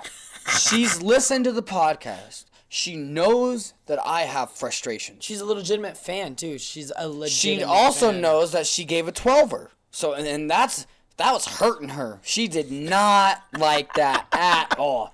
Like, that was the first thing that she said to me. She was like, fuck that, fuck you, I'm gonna do better. Not, fuck that, fuck you, you're not getting a blowjob anymore. It was the complete opposite because I feel like it can go either way with some girls. Yeah, it can. Some girls will get fucking pissed off. And she went the Molly, opposite for way. instance. How is that not bonus points right there for her blowjob? Like, I feel like that was bonus points for enthusiasm. Like, it automatically shot up to a 5. Enthusiasm 5. Not only was there that, but as soon as I get there, the kid finally goes into the room. The kid is always around. Let it be known that it's not a problem for me. It's not like I'm sitting here saying, the kid's always around and I hate it. No, it's cool. He listens. I Well, the enjoy kid the listens little to the guy. podcast, and he's like, "Mom, you're gonna give him." He's like, "Mom, you're gonna give him a 19-pointer, huh?" So I'm gonna go ahead and go to bed. How come you only do 12? Mom, what's a 12, and why are you giving those? I'm gonna go to bed. You give Papa Chris or Pappy Chris a 19, and I'll wake him up at 3 a.m. for apple juice. But from I when want he apple shows juice. up, I want apple juice. Make sure you give Chris 12. Apple juice and 12s. It's always apple juice. It doesn't matter. It doesn't matter what it is. He can sleep with us, and he'll wake up at fucking 4:30. He can sleep without us, and he's gonna fucking wake up at 4:30. But if I'm not there, the motherfucker sleeps all night. All night. I don't think he's. So, I think it's he has obvious- a lisp. I think he has a lisp when he's saying asshole Jews, and you just think he wants juice. I think I know. Apple juice. Fuck Asshole up. Jews. I Asshole think- Jews. And you're like, holy shit, this kid's I fucked think up. I know what's happening here, but I'm gonna wait. Let's hear it. No, I I'm gonna wanna wait. know. I'm gonna wait till I have more evidence. Okay. So, that's a thing. That's a thing. He keeps coming up. So, anyways. He doesn't want another fucking brother. We're that's at why. the stage. Or We're he at the doesn't want a stage brother. where I am frustrated because I wasn't able to get this girl off, and not only was I not able to get her off, but she told me I wasn't able to get her off. And then she was like, "Okay, so well, here's what you should do," and she gave me little pointers here and there. But then I went with our approach, and I was like, "Well, I don't think you even know what you want," and I played that douchebag role, and I fucked up. And I was like, "Well, you're constantly using your vibrator," and she's like, "You know what? Fuck the vibrator then. Fuck the vibrator. I'm not gonna use the vibrator anymore." And I was like, "Okay, that's cool. That's If you insist. that's awesome for me." And bringing that around to like a week ago, because this podcast is a week behind. and I'm not everything. going to use a vibrator, but I did bring Michael J. Fox in. But and that he was a is- contribute. he has I have to add Parkinson's. it. I have to say that was a contributing factor to why, because she stopped using the vibrator 2 or 3 days before this even happened, before the sex story that I'm going to tell you guys even happened. So finally, okay. I bring over movies, dude. I love movies. We love movies. We always watch fucking movies. That's the reason we So started this podcast. She doesn't is have because of cable. movies. She doesn't have cable or anything like that. She's got the little antenna and shit. And the funny thing is she can afford cable. She's just never fucking there. She doesn't need cable. You know, she doesn't want it. That's good. She I shouldn't get fucking be that. sitting her kid in front of a TV Hey, to watch I cable get that. anyway. I Okay, think that's you know awesome. what? That is awesome, except there is a DVD player and a TV in the room that never shuts off, which I do think contributes to him waking up at 3:30 every fucking night. I think if the room was completely fucking silent, then at 4:30 when he wakes up, he's not going to want to go to his mom. He'll wake up, go back to sleep. I think that is a contributing point, but that's not what I want to get started on. We can come back to that. I want to start about the amazing fucking sex that we had. So I was having so much. I was having sexual frustrations with her before. I was like, okay, well, I can't get you off. You know, like, we're sitting here and I'm using a fucking vibrator and I'm doing this and I'm doing that. Like, what do I need to get you off? And she was like, I do not know. Let me talk to some friends, you know, and she went around fishing a little bit. And what happened is we both realized that I was sexually frustrated. She wasn't frustrated. She sat there and told me that she enjoyed it. She loves that when we have sex, you know, and she's telling me all this stuff, but it was hurting me because I needed her to get fulfilled. So how do I need to know that she's getting fulfilled? And it's one thing for her to be like, oh, I'm getting fulfilled, or oh, I'm coming. To No, lie to you, yeah. I need to know. And there's a difference when they're lying to you and when they know. You can tell. When they're actually orgasming and when they're not, you know. There's a very specific, like a tremble is part of it. Exactly. There's a high pitch part of it. There's a heat in their chest, a redness. And so I'm sitting there, okay, flushness. how do I get When they that? wake That's up, what I need. A certain contortion. Like, I know need they're that. coming It's not when they even wake about up. her. At That's, this like, that's how I know they're coming. Like, they wake up and I'm like, you're orgasming, aren't you, right now? And she's like, what's your name? And get the fuck off me. And I was like, I am getting off on you. Whatever.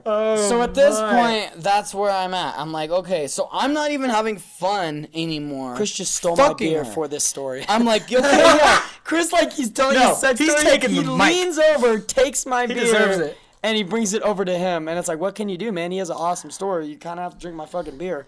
And so she knows that I am frustrated, like, and she knows that I have already kind of figured out her faking an orgasm, and that would even kind of made me more mad. But she didn't even say she faked it, and that's actually never even been addressed. I know she faked one. I know she faked one, but this isn't about the faked one. This is about the real one. Okay, so how did I get this girl who can only orgasm with a vibrator, only throughout all the sexual partners she's had? Let's call it 15 sexual partners that she's had so far. She has never been able to have a vaginal orgasm 45 in real life. from these fucking Yeah, people. times 3. And I'm like, okay, so what are they doing? And I'm sitting here thinking, and we have these talks. That's why this girl Did is you take so... my advice? Did you hold nickname on. your dick That's toy? why this girl is so fucking cool, is because we can talk about all this shit. The shit that I'm able to talk to you guys about that I didn't think that I was able to talk to her about, I am. Which kind of fucked me up. I didn't realize that I was able to talk to her like a dude without her calling me dude and being my friend. She's Usually comfortable. that's how You're it comfortable happens. around her, With and the she's comfortable around you. But with a girl and you're that fucking comfortable Even around, if you're already kind of dating, friends. you have to fucking walk on eggshells because they can get really, really offended by the slightest fucking thing. such dude. a great No matter point. how Such a- delicate you try to put it, you know. They could be pissed off. And Wait, so why I are you was saying talking to that? her about everything, and I was like, "Really? Do you really want?" And she's like, "Yeah." And she's starting to pick and prod me. You know? Honesty. You want to preach honesty, Chris Smith? Well, hit me with some fucking honesty. And at She was least like, "Okay, give me truth bombs," and so I gave her truth bombs. You got a 12. And she didn't like it. Okay, and so the first thing that even happens when I get over there, boom, kid's asleep. This is all just a big old preface to She what took I'm my even advice. She talking drugged to her you guys kid. about. She drugged her Finally, the kid. sex talk. Finally, my the sex God. talk is happening. Okay, so I'm on the couch. I put on the fucking movie. We both fucking know we're not gonna watch the fucking movie. What movie was it, though, by the way? Ex Machina, which is Ex actually a Machina? great movie. Okay, and I we wanna see can go on like how you say it, Ex Machina, Ex Machina. No, I it's don't know. not Ex Machina. Machina. I thought this Machina. was... You're the one that said it right the first time, Chris. So. I just don't want to be that guy that mispronounces shit. Okay, so anyways, Doesn't even matter. You didn't watch it anyway. I have watched it before though, No, and that's but the you only didn't reason I watch it this got time. it is because I knew it was an amazing movie. Shout I out was like, Oscar Isaac. Yeah, if you do really want to watch it, this is like an actually really great movie to watch. Anyways, she's like, I'm giving you a 20, at least a 20. If I don't reach a 20, we're not gonna have sex. And so she just starts going to town. We're watching the movie, the scenario's played out. That's kind I'm of on the blackmailing bottom. you into boosting her She's numbers. on the And top. not only that, but that's me. Like, I like blowjobs more than anything, so I would have just been like, still a 12. Even if she got hella good, I'd be like, still a 12. You just keep doing it. Suck my dick in the morning. Suck my dick when I come back next week. I mean, I just love getting blowjobs. That's my favorite thing. So I would have lied. Kid's finally in the room. We're watching a movie. 5 fucking minutes, not even. The fucking previews are still coming up. She starts blowing me. And I was like, okay, well, I kind of knew this was coming up. Like, she had already geared me up that I am gonna suck your dick and I'm gonna get in the 20s. And then she was like, if I don't get in the 20s, we're not gonna have sex. Hey, Rachel, Adney and I think you're 11, so hit us up. You know what I'm saying? Dr. Dadney needs to know the numbers Really? because Chris is biased. If you don't even, okay, well, I'm biased. Adam is like ultra biased. if that's the case. Okay, Des just texted me and said, you better not be asking girls for blowjobs on the podcast. so No way, she did not. Oh, that's the first thing that we've heard about Des. Oh my Jesus God. Christ, Hold Adney on. doesn't say shit about back Des. to your story. Back to your story. I'll talk So- shit about her one day. Don't You worry. won't. I will. Whatever. I'll Des- talk mad shit You know about what, my Des? girlfriend. I hate do my enjoy you, girlfriend. Des. You're awesome. You are amazing. She doesn't But- listen to the podcast, but so it doesn't matter. Just like She does Rachel, listen. She just fucking Hey. takes forever because she sucks. just like Rachel, there are ways that you can improve, and I think that okay, we're gonna get into a really touchy subject that is not Chris's corner, but I think that will help to Adney's relationship with her, because I do think that Adney has certain complaints that he will not vocalize, which I understand why, but there are certain things that you can work on, just like I'm sure there's certain things that Adney can work on and you guys can make it better, but the whole like, we're not gonna browse around it kind of thing is hurtful. It is hurtful. And that's all I'm going to say. And that wasn't a lot of information or anything like that. Let's get back to the sex corner. But let's go back to the sex corner. So, I know that I can't get this girl off with simple shit. I can't sit there and rub her vagina and put a porno on, you know? So, I'm like, go to the room. And I start heating up some chocolate.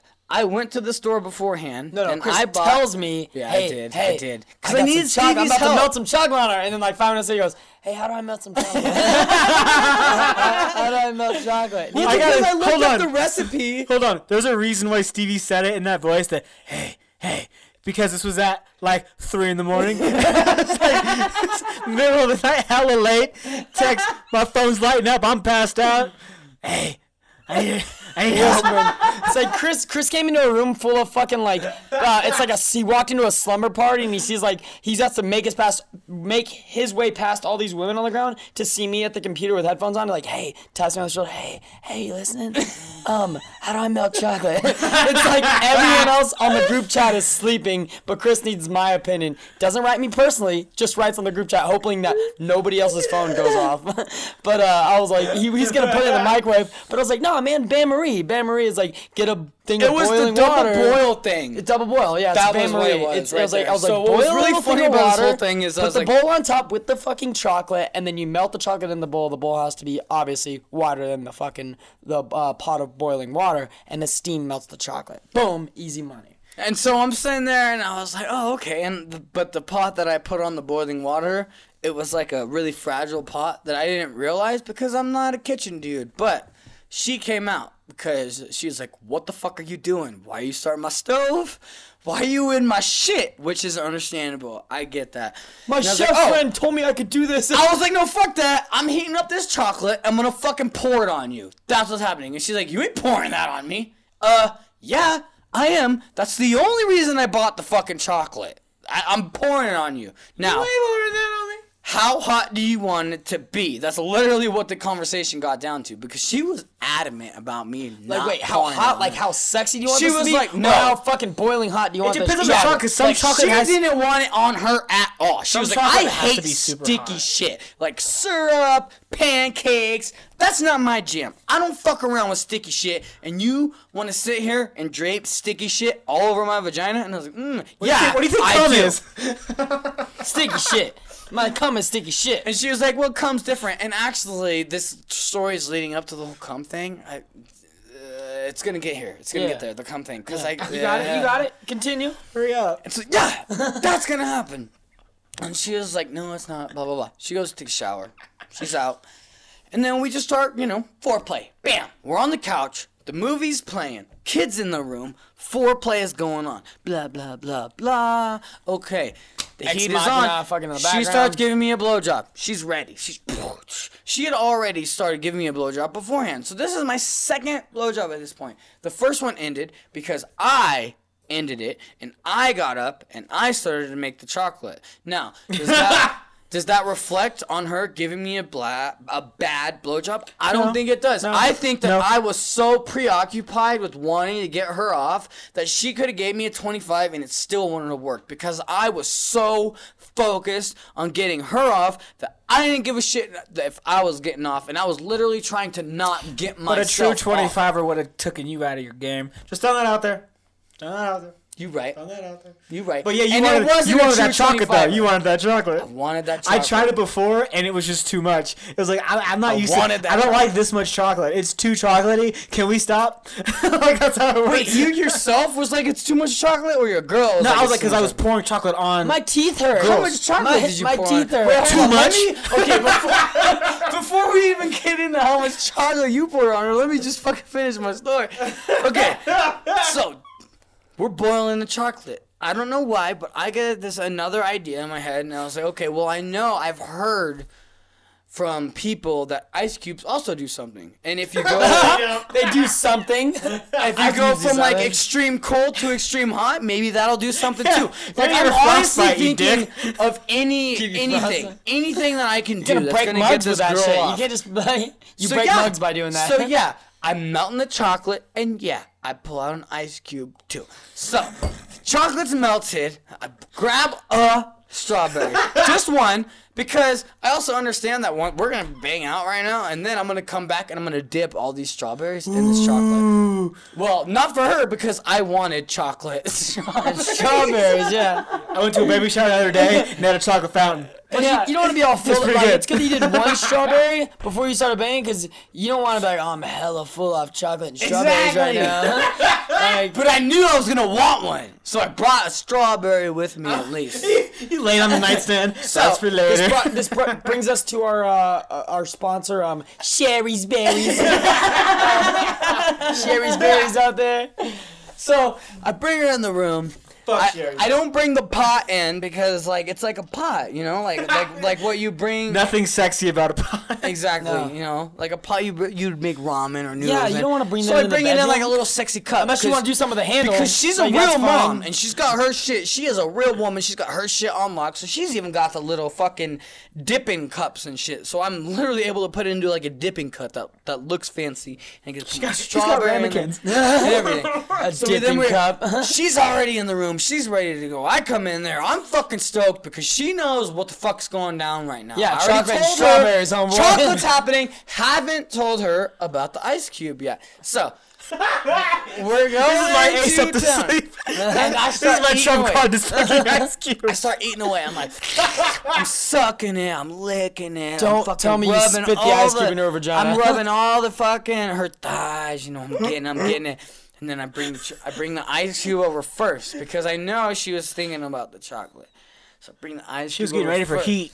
I give her a little bit of it, but I don't give her too much because she already told me before I even started with the chocolate, like, don't overdo it. Don't overdo it because I have a very sensitive vagina. So if you're gonna do any of either of them, you have to be precise, kind of. Like, I it have has a to be very fat accurate. vagina, and if you pour some chocolate on it, it will eat the rest of your chocolate and strawberries. It has a mind of its own. Okay. Don't feed my vagina after midnight. I don't give okay? a shit. I'll admit it Because she does it is have a gremlin. Fat vagina. It is a bigger vagina, but it's also a beautiful vagina. I love her vagina. Nothing wrong with a meaty vagina. Yeah, it's a little bit bigger though. I don't like the Whatever. super thin, like little No lips? small lip The Homer vagina. ones, no like lips. Homer Simpson I don't want face? the no lip vagina. I want to I hate those. I don't want pastrami either.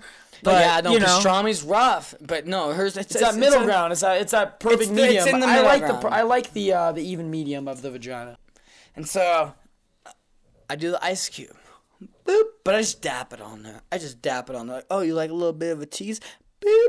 And then I start sucking again. Start fingering. Ooh, girl. And then tap it on there again. Ooh, and I leave it on there about 5 seconds. Ooh, yeah, I'm fingering her the whole fucking time. And then I start getting faster.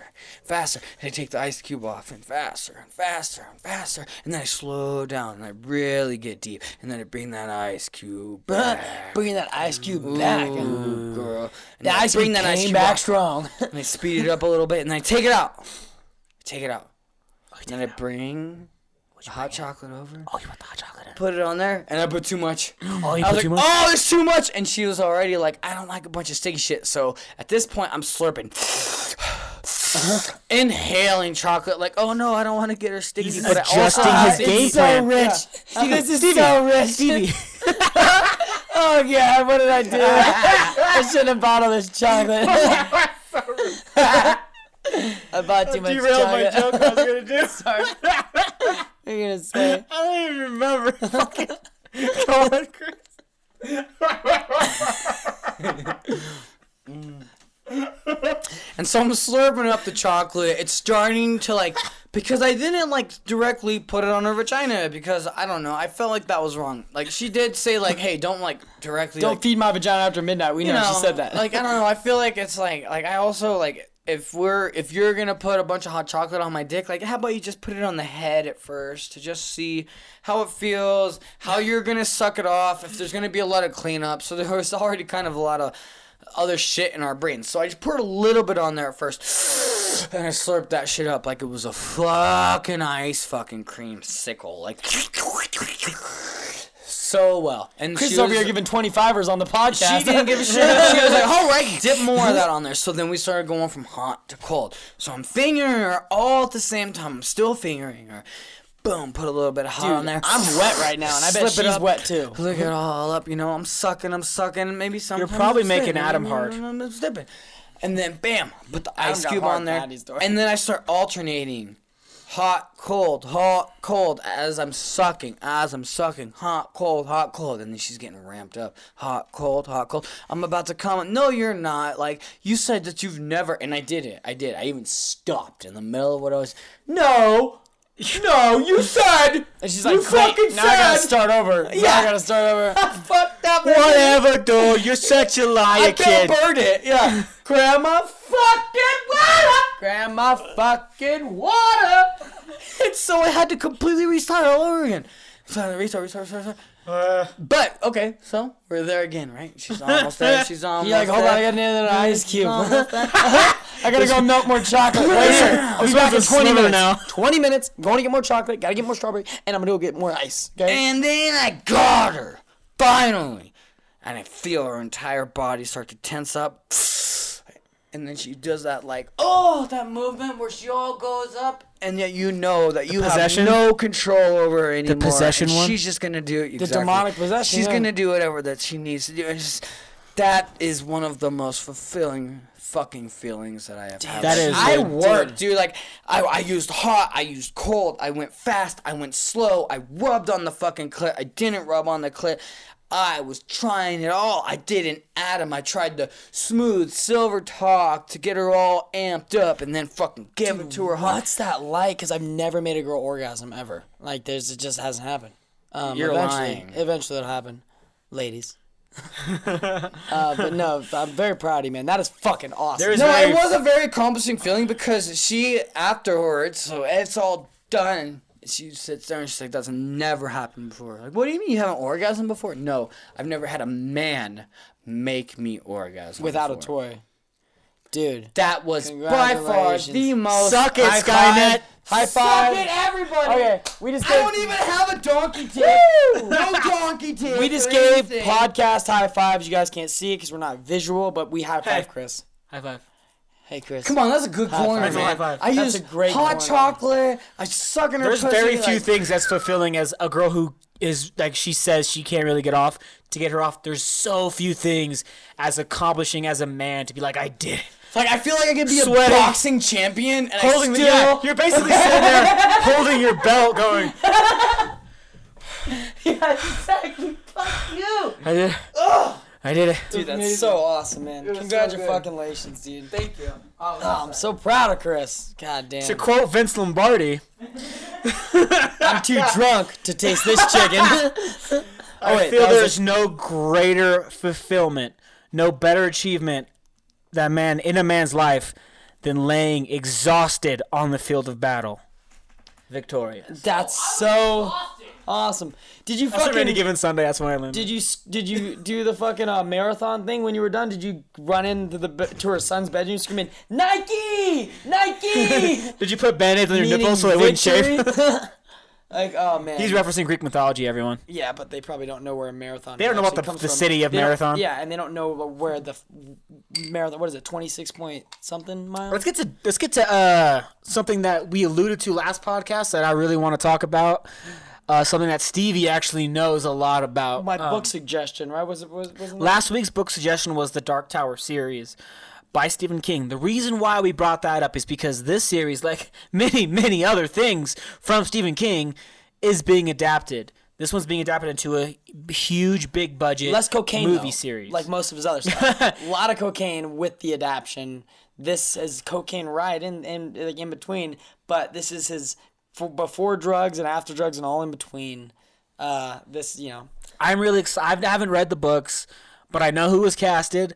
I like the fucking all Stephen King adaptation movies, and I'm really excited for this. But I'm gonna move this over and let Stevie fucking take control of this segment because he knows a lot about this shit. So please let us know why is this series of books important? So this is important. Well, let me just say, like, how many? I feel like out of all my genres on my library, Stephen King's probably holding more sections on my library. He has more shelf space. Yeah, than- more shelf space for Stephen King books. But part of that is the fact he's so prolific. Yeah, Stephen King's amazing. What makes this different? So if I were to ask somebody, Stephen King, what kind of writer is he? You all would tell me he's a horror writer. every single person. Horror writer. That's what he's famous for. Even though he's Or suspense. he's I could done give him well, suspense. suspense, thriller. Don't ruin the you could point, say Chris. thriller. You could say suspense. But I mean, that's his main niche. That's Stephen King. He is. That's his main Friedrich Nietzsche, Yeah, right? he's the father. Yeah, father of horror. But now, what makes this Callback. Dark Tower series different is it's dark fantasy. It's not horror.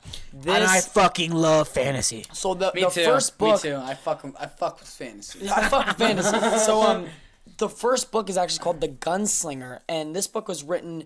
It was like on giant, thick cardboard green paper during his senior year in college. He actually didn't even think the book was gonna be famous, which it's really not in comparison to the other 6 books. I think he did 8 altogether. He did 2 like kind of like spin-offs of the series. But he did not think that this book would even go out and be popular, The Gunslinger. And the book actually doesn't really connect to the series. He didn't really know where he was going with it when he wrote The Gunslinger. In the beginning, you realize in the book that there's so many things in the past that he's not touching on, the main character Roland, and there's a bunch of things in the future which he leaves off a cliffhanger. So you're like, what the fuck is going on with this book? Now, it took him 12 and a half years to write this series, which is a lot better than George R. R. Martin, who's already been doing it 19 years. Hold on. Just so for our moviegoers out there, Stephen King had a part in or did write Shawshank and The Shining? Those are both his books, yeah. Shawshank was a short story in one of his short story collections. The Shining is that's like one of his first books ever written. And we Which talked are two about of the Carrie- greatest movies. Well, look ever. Exactly. Look at Carrie. Carrie is his 4th book written of. He used to write as Richard Bachman. Richard Bachman was his alias before he became Oh, Stephen I King. didn't know that. So he has a bunch of others written under Richard Bachman. But Carrie was his 4th book written, 1st book published. He actually threw away what he had written. Tabitha King is his wife. I'm not sure if that was his wife at the time or his girlfriend, but he threw away the scene that was the tampon scene in the book. They're throwing tampons at your main fucking protagonist, Carrie, and he wrote it and he threw it in the trash, and his wife dug it out and she goes, "No, you're gonna finish this." Wow. And that is one of the fucking most influential horror movies of all time and books. And that story is like very like pro women esque type story, and this was written in the fucking 70s. I think 1970 was the actual Gunslinger. So besides those other books, Sorry, I fucked you No, up. no, I'm you're sorry. fine. No, you So- derailed the conversation, Chris. I what did. we're talking Fucking about Stephen asshole. King. Guy. So what the Gunslinger is? So just so you, let me explain the plot. So the Dark Tower series tells the story of Roland Deschain, which is Midworld's last gunslinger, who is traveling southeast across Midworld's post-apocalyptic landscape, searching for the powerful but elusive magical edifice known as the Dark Tower. So the Dark Tower is this giant Time thing. out. I got a timeout right there. You have so many. That's hat upon hat upon hat in a great way, though. Okay, so like I said a second ago, and like Chris said a second ago, I fucking love fantasy. Part of the reason why I love Game of Thrones so much. So you have that, like he says, the magical thing. There's a magic element to everything going on. There's a kind of de-evolution going on where it's kind of, we're going back to that kind of era, but at the same time, we have post-apocalypse. Everyone loves that genre. That's a huge genre of film. Those movies do really fucking well. Mad Max, for example, was fucking amazing. And it was like there's so many great post-apocalyptic movies that everyone loves. Then you got the Western element, dude. It's spaghetti. It's a spaghetti Western meets dark fantasy and meets like magic, like It's all science those fiction. It's all a bunch. And Which, by the way, like if you haven't seen the spaghetti westerns by what was his name? the Italian director, right? I can't remember his name. I want to say Sergio Leone, but I think that's wrong. Anyways, the Clint Eastwood fucking movies about Good, the the Bad, man. the Ugly. It was a trilogy of the man with no name. You never learn his name. It was A Fistful of Dollars, which they tried to do a shitty remake with Bruce Willis. It was like a loose remake, which was. It was called The Last Man Standing. It was okay, but Fistful of Dollars, incredible movie. Then they had For a Few Dollars More, incredible. And then, of course, The Good, Bad, and Ugly, which is a fucking masterpiece. That's the and one. what's funny is, like, basically, if you just remade those movies, but instead of Clint Eastwood, you have Boba Fett, you have the 3 best Star Wars movies ever made. I'm getting off track, though. This is an incredible thing you got going on. Go on. What is the Dark Tower specifically? So, okay, the Dark Tower specifically, in the book is, well, just what it is to Stephen King is basically his rise to fame. It's almost like his career. Going to the Dark Tower is to him, it's the idea of climbing the ladder in his career. His success. The Dark Tower is his success, the peak of his career. It's a metaphor then. Yeah, but the Dark Tower actually was so located in the Chris. Located in the Fey region. So this is what it exactly is. So located in the Fey region of N-World, amid a sea of singing roses, the Dark Tower is the nexus point of the time-space continuum. It is the heart of all worlds. And that's where the sci-fi shit gets in there. It is the heart of all worlds. But it is also under threat. Someone or something is using the evil technology of the great old ones to destroy it. So, like I said, Gunslinger, we wrote it in senior year in college. It was like, this is my first book kind of thing. And throughout his career, 12 and a half years he took to write 12 and a half years total, I believe. And this is a guy who writes a new book every month. No. You know, this guy is so prolific. He writes books like they're nothing. Oh, I have an idea. Boom. And so he's a month later, that's a book. Genre within the books that he's writing. When he first wrote The Gunslinger all the way to the end, it was a lot longer. But I think when he first started picking it back up, it was like 12 and a half years, something like that. To where to like the second book, The Drawing of Three, so he got to book 7. Did this book slowly get written throughout when he's writing his other books as well? Yes, so he does multiple books a year. So Stephen King said the only way to, I'm paraphrasing, he says the only way to become a writer is to write, which is a stupid line, but I mean, it's true. The only way to do something is to do it. Go for it. Like, you're going to suck. Yeah, everyone sucks at the beginning, but the only way to get better at it is to continue to do it. I've seen some of the worst stories that I've ever written by Stephen King, and they're short stories, but I've also seen the complete opposite. And I think maybe saying the worst stories I've written is an exaggeration, but at the same time, I understand the point that he is getting to, because I have literally watched him flesh out. I guess I think it's important. Figuratively, or is it literally? Yeah, I think it's figuratively. Like, he's fleshed out like all his ideas. He's trying. He has all these ideas going through his head constantly. So he's forcing himself to write every day to get everything out. And through all these books that he's written, he's learning what works and what doesn't work, and he's getting better with each book. Like Elliot Scott Fitzgerald, who wrote The Great Gatsby, he wrote a bunch of books before. F. Scott Fitzgerald. I'm sorry. F. Scott Fitzgerald. I don't know what I was thinking of. Elliot, I don't. Yeah, but what was I thinking of? I don't know. F. Scott Fitzgerald. Yes, I'm not a great literature historian. Anyways, Adney's the smartest one on the podcast. I'm just lucky. Don't say I know that's this stupid. One thing. That's a stupid wrong thing. That's a wrong thing to say. I don't believe that. It doesn't matter. Anyways, he wrote a bunch of books similar to The Great Gatsby, and they were all similar to that. Then he got The Great Gatsby, one of the greatest novels ever, and then after that, it was nothing ever like that again. It was basically he was building up to something. He was trying things until he learned what he wanted to do, until he knew he had it right. And it's similar writing process to Stephen King. It's like he's trying all these ideas, and he's like, oh wait, now I have it all together. Now I can make the second book perfect. And then he waited and did all these other books. Some of them were great, some of them were okay, until he worked till them. Oh, now I got the perfect thing for book 3, and he kept doing that. And these books are his masterpiece. Yeah, this series is him.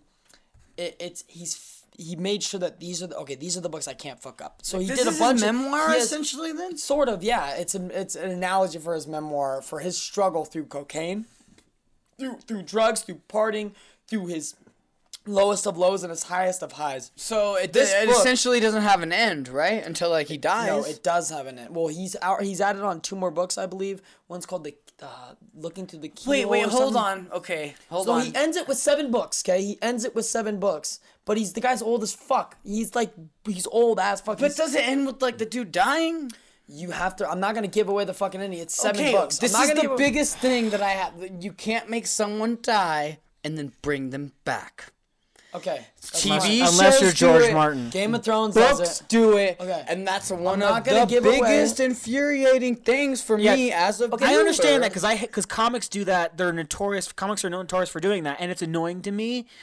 But there are certain, if somebody builds up to something from the beginning something is built up to a resurrection of a character can be justified.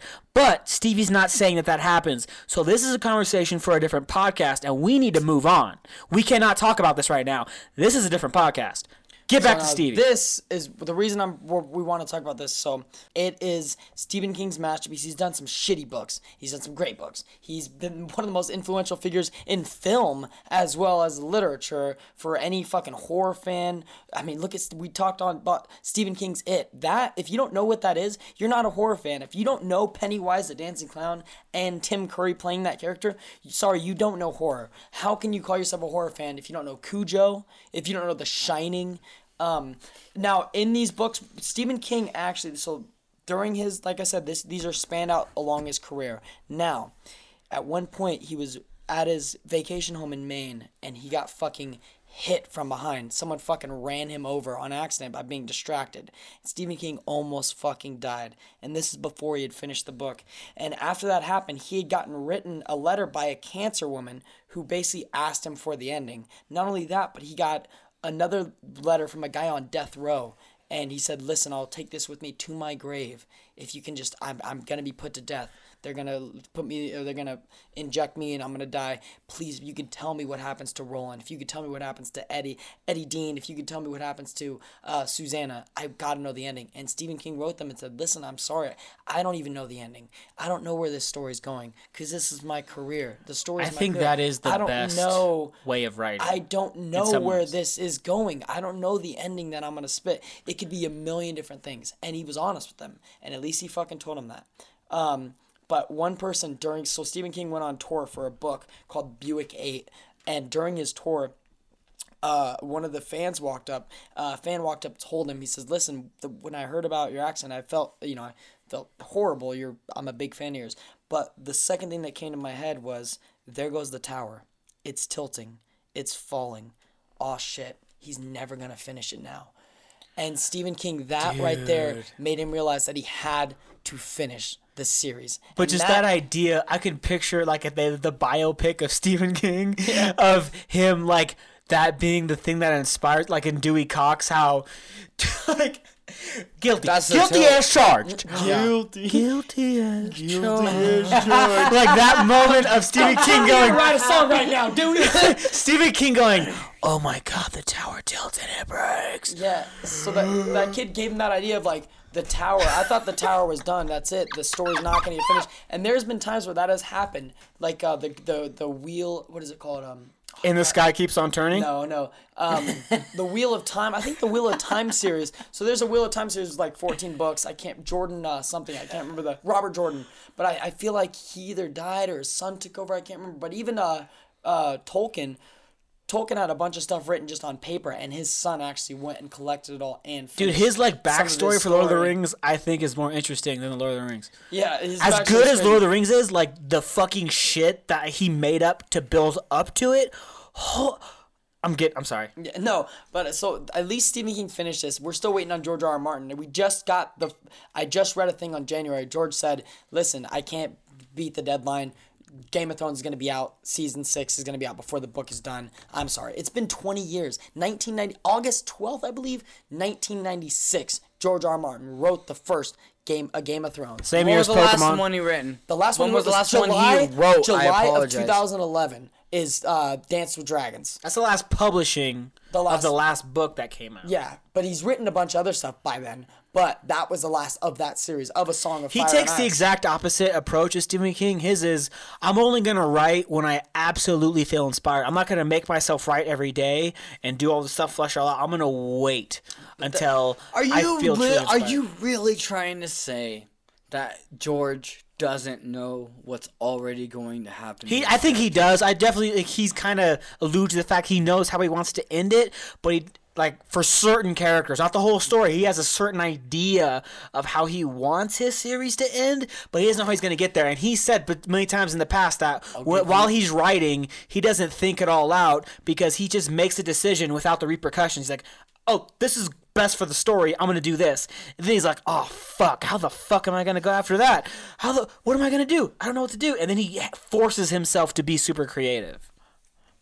And I'll give you an example. For me, so Adney knows my entire story. The book that I've been writing, I sat Adney down, or here we drank, and I told him the entire story of what I want. I gave him the basic outline, the brainstorm, the timeline. But it's like a synopsis. It's not. Yeah, writing it is way fucking different, dude. So when I sit down and write, I have gone back and I've fucking added a lot of dialogue. I've switched scenes. I've put new characters, everything. So you never know until you're sitting down and fucking writing. You can have your whole story set up, ready to go. But once you're sitting down and you're writing, shit can change on the drop of fucking 95% of writing is rewriting. Yeah, I know how I want to end my story. My story ending is fucking good. And Addie's like, whoa, that's pretty crazy. It's a fucking gnarly ending. But the fitting everything in there, like actually really like good. stretching out the story and putting in the dialogue and adding the characters and adding the scenes, a lot fucking different, man. So you think you have an idea in your head, but man, it can change at any fucking second. You change. Parallel thinking. You come up with new ideas. You're sitting there like, oh, dude, I gotta add that. And sometimes it's just an This is experience. cool. Like you get a new experience in the middle of writing, Yeah. and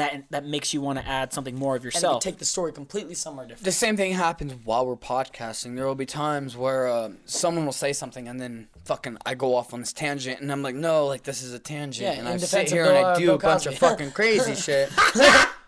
But the same can be said for Adney. The Yes, same of can course. be said for you. With all of us, yeah. I feel like that's that whole That's thing. why our podcast is way better than any other creative podcast. thinking. Creative thinking. Someone says an idea and you automatically think it's something like, oh no, that's a good idea, and it makes you think it's something else. Sidebars. We do sidebars. I want to get to. So the the reason that we are bringing this up.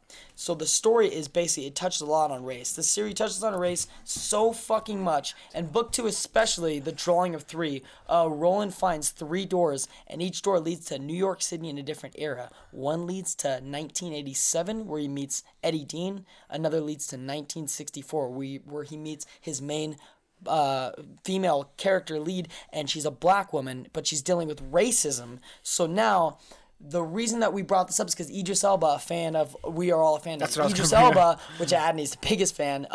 He's taking the spot of Roland. Now, in the book and in the graphic novels, Roland's a white guy.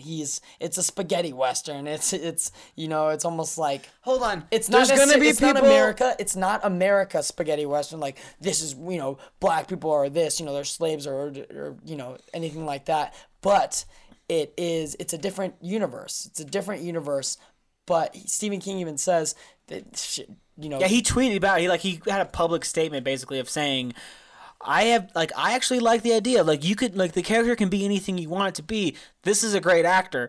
That's what's important, is this person is talented, and I think they would be good fit for the role. The most important thing that's involved is, I think it would be a great movie. I'm all for it. I'm all for And the it. fact That's that why I'm it's for it not as well. America. I have it's, to completely It's not agree. Earth. It's not an American spaghetti western. So you don't have to make it a white protagonist because it's like, oh, white guy through the, it's like Yeah, white guy. maybe in this gunslinger. universe, white people were enslaved. I You feel don't like even know. people are going to make that argument as to, well, we're being so PC right now, and Idris is so hot that they're only going to hire him because he's so hot right now.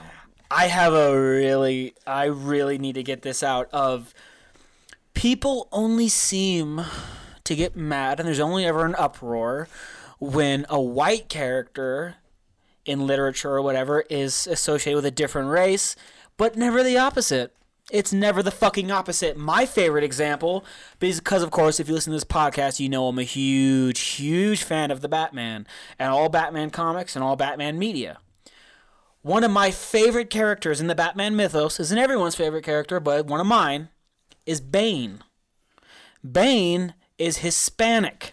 We're talking about the same Bane. The same Bane. Played by Tom Hardy. Tom Hardy, yeah, Tom Hardy played Bane. In the last fucking Batman movie. So That you one. have a problem with that. Right? I mean, okay. I mean, do. It's like I it's do. a two-bladed sword. Double-edged sword. Double-edged sword. I apologize, my phrase is wrong. I really do like what Tom Hardy did, and I thought it was interesting and good, but it still shits in the face of what Bane is. In the comics, Bane was basically inspired by the Mexican wrestlers, that kind of thing. That's what he was inspired by. But a lot of it was he's from a fictitious, because in the DC universe, all the places are fictitious. But he's from a South American country. His father was a failed revolutionist and was put in prison. Bane grew up in one of the worst prisons in the world. He had to learn to fight in order to survive. He murdered at a young age. He became a great fighter. He became a brilliant strategist. He educated himself in the prison library as best as he could. He was a chess player. This is a guy who he's basically Batman without the money, which makes him kind of better than Batman, because unlike Bruce Wayne, he didn't have the financial backing or the support of an Alfred. He was all on his own. He had this fucked up life. His entire life was incredible, just shit. And he was forced into a program called the Venom program, where they checked this, the steroid on him, which turned him into the monster that he is, and he escaped. But although it gave him superhuman powers, he became addicted to it. It's a heroin kind of parallel. What? Why was he white? He was, in the movies, you mean? Yeah. Because people suck. Why would they make him white and not... That's my question.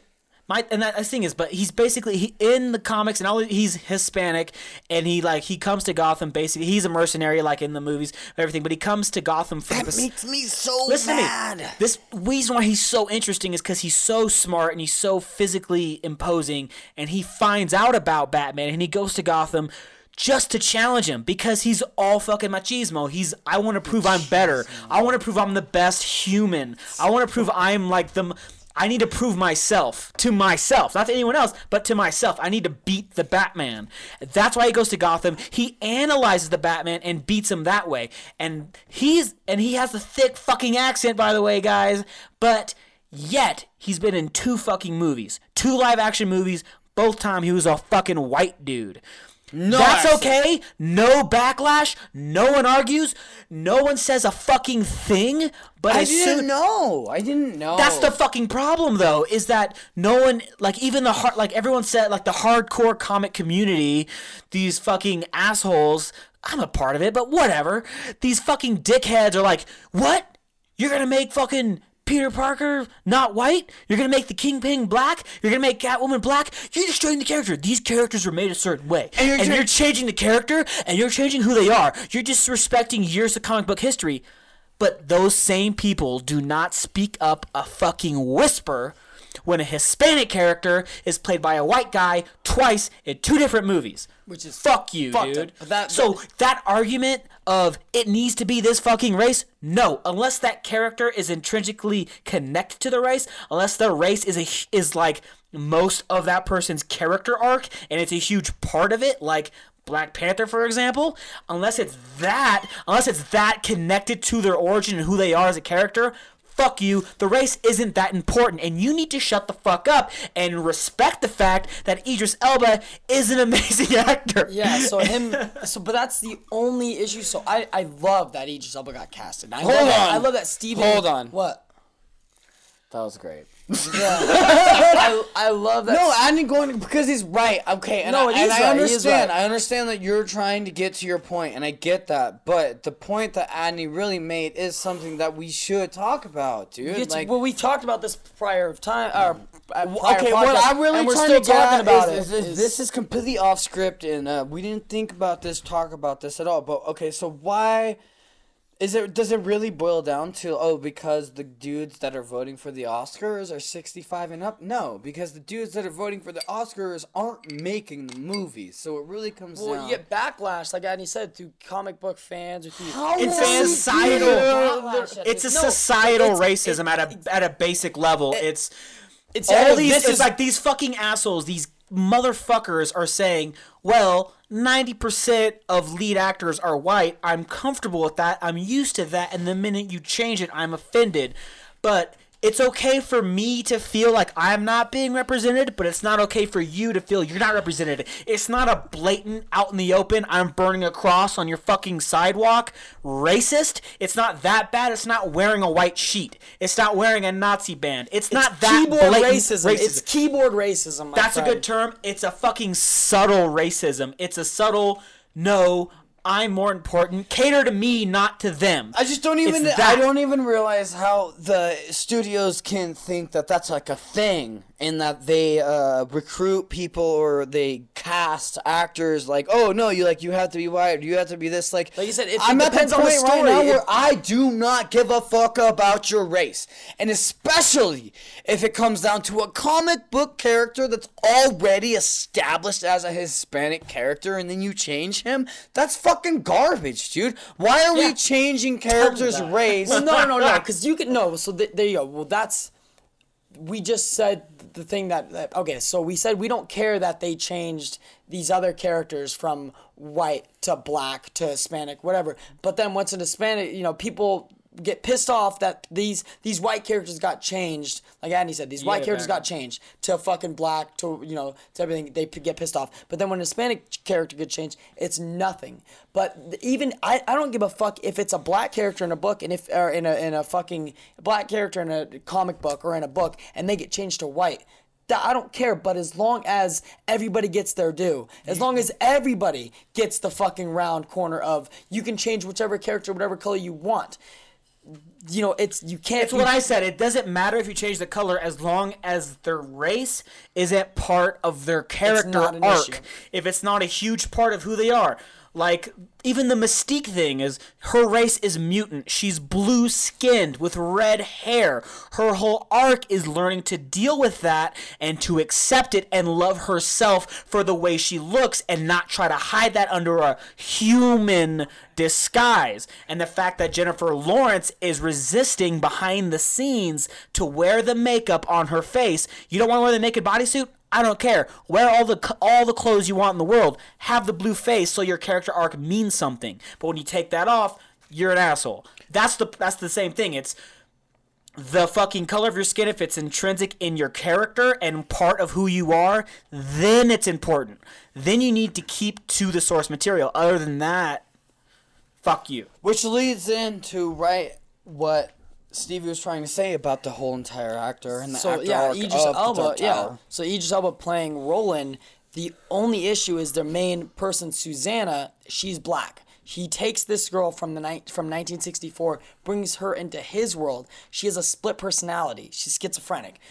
She's a sweet, sweet girl when she's Susanna, and then she goes to Detta, and she's fucking aggressive as fuck. Like, fuck you, nigga. Like, crazy, like anti-white. Like, fucking, like, anti-white, like a motherfucker. Racism on a completely different level from black to white. So this is gonna be what's crazy about this fucking adaptation. That's the whole reason I wanted to bring it up. Is because how are they gonna deal with that character? Because that's all a part of her character arc. That's a part of her schizophrenia. So she's a racist? Yes, she's racist towards white people. She has schizophrenia. Like I said, she's Susanna at one point, and then she's Detta. When she switches roles, and she gets fucking super racist. If you're a black person who's an adult in the 60s, you're gonna hate white people. I mean, come on, all the shit they put you through. This is before the end of fucking civil rights movement. This is 1960 You're not allowed to fucking eat four. here. You're not allowed to go to the bathroom here. Segregation you're not allowed to go to like a school motherfucker. there. She's been dealing with it since she was a kid. It explains that in the book. She's a kid. She gets smacked in the head with a fucking rock, and it would cause her to have this fucking split personality. And the split personality, it's two different fucking people. It's one very, very sweet girl, like I said, and one fucking just insane, horrific human being. And she just has so much hatred. But she is a product of hatred for white people. But yes, she is a she is a product of what she went through. And I think to say horrific, unless she's like grabbing white people because they're white and then skinning them alive. She's fucking spitting in their face like. Oh yeah, that's such equal. No, that's so much worse than what white people put her through. But these two people are treating Roland and Eddie like Eddie's in love with her. So you find out in the book they actually get together, but. They're not treating her harmful at all. Yes, she's used to her era. Yes, she's used to where she got taken out from because Eddie's from 1987. She's from 1964. Like I said, Roland goes to these doors in the Drawing of Three and brings these characters back to his world. 87. So this motherfucker's already in love with Sugar Ray Leonard. So he's all about the black people. So it's crazy. But you had a point you wanted to touch on? I actually have an idea of how that, because it's like, okay, so the main character is white. He meets his black one from the 60s. They're changing the color, so the main character is no longer white. He's black. But the female Celeste from the 60s, in order to be relevant, she can't be Black still, because it's not going to have the same dynamic. It's not going to have that racial tension. It has to have the racial tension. You might as well put him as... I'm saying make her white. She has dual personalities, right? Why not make her the typical racist white person from fucking Mississippi, but also the Bernie Sanders white person who's also fighting for civil rights? Make her have that dual personality of... Does that person exist? Is that a real person? She has schizophrenia. So he's put in the book, she has two personalities. One she's nice, one she's mean. You can still have that if they change the race to where she's like, oh, I think you people are just fine. You people are just okay. You're okay. I don't care about you. And then the next scene, she's like, you goddamn niggers, get off, don't be there. You can have that. You can still do that if you switch. Like, even though they changed the lead actor's race, you can switch that person's race and still make them the same thing. Because in the book, she has animosity towards Roland.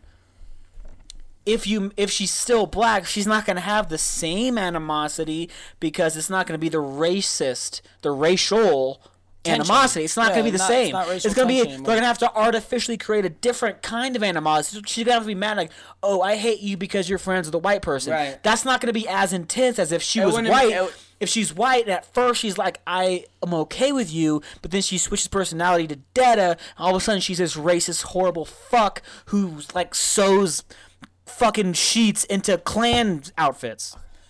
So the reason we brought this up, I want to know what they're gonna do with it. I love the fact that they got Idris Elba to play Roland, but I just want to see where they're going. It's gonna be something new now because now the character roles are switched, and I'm excited to see what Stephen King's gonna put because Warner Brothers actually took this on at first. They were gonna do a series like Game of Thrones, and they wanted to change a lot of things. And Stephen King, a lot of his other movies, people have changed a lot. Like the ABC, I think it was ABC or CBS adaptation. They did a lot of versions of that shit. Like Storm of the Century and shit like that. So they take all these Under the Dome. They take all these and they switch up a lot of things. But this is the one thing Stephen King was not letting up on. He was like, fuck that. If you're going to take this, my masterpiece, my fucking analogy for my career, I'm going to be a part of this. He finally stood his fucking ground. Stood his ground like for finally? this. No, for this one. Okay, you could buy him out. You could buy out anybody. But this is the one thing. He's like, listen, basically, I have enough money. No, he just basically. Can you buy money. Stephen King with this one? Not with this one, I don't think. I hope. I think not. with this. I think with because, this like series, Stevie said, this is his baby. This is his everything. He's put so much of himself. This is like his version of an autobiography. He ties in every single book that he's done, like so many different characters from his books and just places in the books. He brings it into this universe. Like I said, the Dark Tower is a place for the space-time continuum. You can get to any place in the world. It's like a time machine kind of thing. You get to any place in the world, anywhere he wants to go, his world that he's at. So he ties in everything that he created. It's basically one universe. Through this one universe that he created, he's able to touch upon every fucking piece of literature that he has written. I'm excited. I am. What's the What's the series called again? The Dark Tower series. Just so everyone knows that series. Look forward to it. I'm excited to see who directs it. Now, I don't know, I don't even know who's going to direct it yet. I know the actors that are going to be in it, but I'm scared that's going to be a shitty director. Hopefully they add a great director. I'm hoping. But if not, because we do know some shitty directors that have done good things. There are some shitty directors out there that have done some good things, right? I mean, Adney, you know, some of our favorite directors are shitty directors. Or he's got great ones. I want to start with one that's going to really kind of not be like a horrible director where everybody can kind of just brush aside it. Like, oh, no, that's like a horrible director or whatever. Actually, the guy that I'm talking about is Judd Apatow. And Judd Apatow has actually, when you look at his filmology, has a great roster. Look at his writing credits. It's phenomenal. It's actually, okay, so this is where me and Annie were trying to have this conversation earlier. It's like, okay, so what are we trying to bring up? What are we trying to nail on this topic? Is it bad directing or is it bad writing? And what Annie was trying to nail on is it was both. And I'll give him that. My idea was movie making. It's someone who makes movies. what I wanted to do, because my main thing about this is there's so much shit talking on the internet. You can go anywhere on any website and people are talking shit about movies, movie makers. It's all shit. It's just raining shit. And we talked a lot of shit about the Oscars. I think justifiably, but still, I don't like to talk shit. I would rather talk about things that I like, because that's when I feel the passion. Anybody could talk That's shit. when I have fun, is when I talk about something that I like. And I thought it would be fun, it'd be an interesting exercise to pick a movie maker that we don't like. Each of us pick one. We really do not like their work. We don't like what they do. But to find one gem, and all the mountain of shit found one good thing in it, and talk about why we like that thing. And I think it's important to really find the good in the bad. Like you said, it's a good exercise, and we're supposed to like things. Like Adney gives the best explanation for nerdism I've ever heard in my life, and he says, "I like to like things." We do. Which we like that to like credit things. goes to fucking Dan Harmon and the Russo brothers who write Community, because they have Abed say that in the show, because like they make fun of him for being a nerd. He's like, "Oh, I guess I just like to like things." Troy and Abed in the morning. Dude, and I connected with that so hard. It's like, that what quote is touches on so what's many wrong? levels, so many levels. That's all nerdism is liking something intensely. So, Chris, you said you don't like Judd Apatow. Like, that's kind of a controversy thing, because a lot of people love Judd Apatow. I like him. I love his wife, Leslie Mann. Top 10. That's different. That's a different conversation. Anyways, you don't like what he does. You don't like him as a movie maker, but you do have one movie you want to defend. What movie is that? So this is the whole entire premise that I had a really hard time with getting on board with Adam. Because I don't watch shit that I don't like. So I had a really hard time coming up with this concept. So I had to go and watch shit that I didn't like in order to find a gem that I did like. And then I started going into this guy's stuff, and what I noticed is I thought that I wasn't gonna like him as a writer. What I wound up finding is I love Judd Apatow as a writer, but I hate him as a director. Judd Apatow has wrote Freaks and Geeks from 1999. Freaks and Geeks. And then, after Freaks and Geeks, you have 40-Year-Old Virgin. You have Undeclared, too. That was in between. Undeclared. Knocked Up. Fun with Dick and Jane. Walk Hard. Pineapple Express. Funny People. I actually like that movie. I didn't like Season's Funny alright. People's actually you good, have- actually. okay. This was good. 40. Girls and Love. And so with writing, I love it. I absolutely love what he's doing with the writing. It makes sense because he has a formula. It makes sense. I understand the writing. All those movies are the same formula. They're appealing to the same audience, too. It's not like a wide range audience. It's this certain stoner audience, which is fine. I like those movies. I like Pineapple Express. I love 40. I wouldn't say all of them are two stoners. Funny People is like a movie made for comics. Yeah, okay, yeah. It's an homage towards That's why I really like that movie. Adam Sandler basically plays himself. Yeah. But Which we're is not why talking about that Funny movie. People. Funny People is actually the one. That's the one? That's the one. Yeah, cool. It's the one that dude. I absolutely loved, and it was the one that was kind of different than all of the Amy other stuff. Plaza's in it, or April. Aubrey Aubrey Plaza. My bad. Aubrey. Aubrey Plaza. I fucking Yeah, love dude, Aubrey I'm Plaza, on man. board with you, dude. I really like. I feel like that all of his movies, but I really, because this really is. It seemed like he said, I'm not going to appeal to the stoner crowd. I'm not going to appeal to the mass media crowd. I want to make a movie for comics. I'm friends with a lot of stand-ups, and I want to make a movie that speaks to them. And that's what this movie was. It really was of... This is what it's like to do comedy, that fucking drudgery, that you got like 8 guys living in a house together because they can't make it, because comedy is a hard fucking route, dude. It really is. And you got one guy who makes it on some shitty TV show that just destroys the art of comedy. That show really is every Nickelodeon show of, we're going to take comedy and shit all over it, and he makes all this money, and they're all resentful of him, like, you destroyed who you were.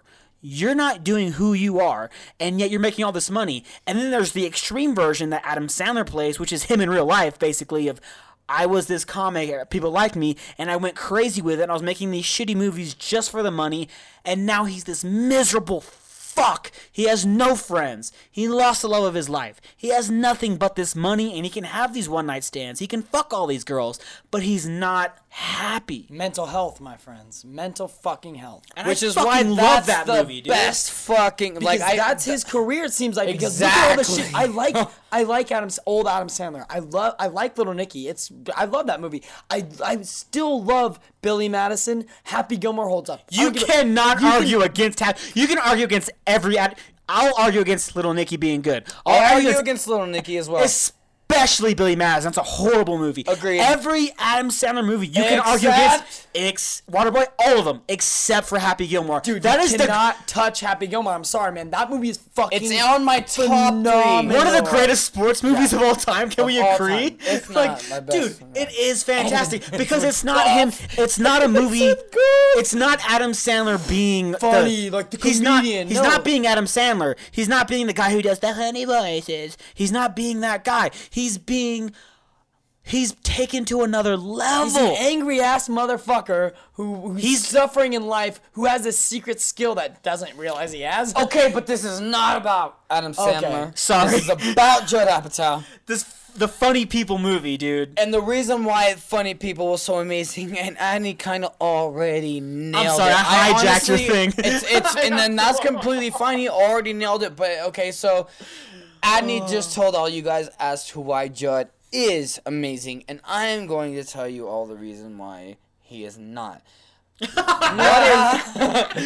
weren't supposed to shit on people. That's not what this is about. I know. Okay, you're right. And so I'm only gonna go into one movie. I'm only gonna go into one and explain the reason why I really hate it. Is because he follows the same exact formula for every movie unless he's writing it. When he's directing the movie, they're all the same fucking thing. Cookie cutter. That cliche. Cookie cutter, Cookie cutter houses.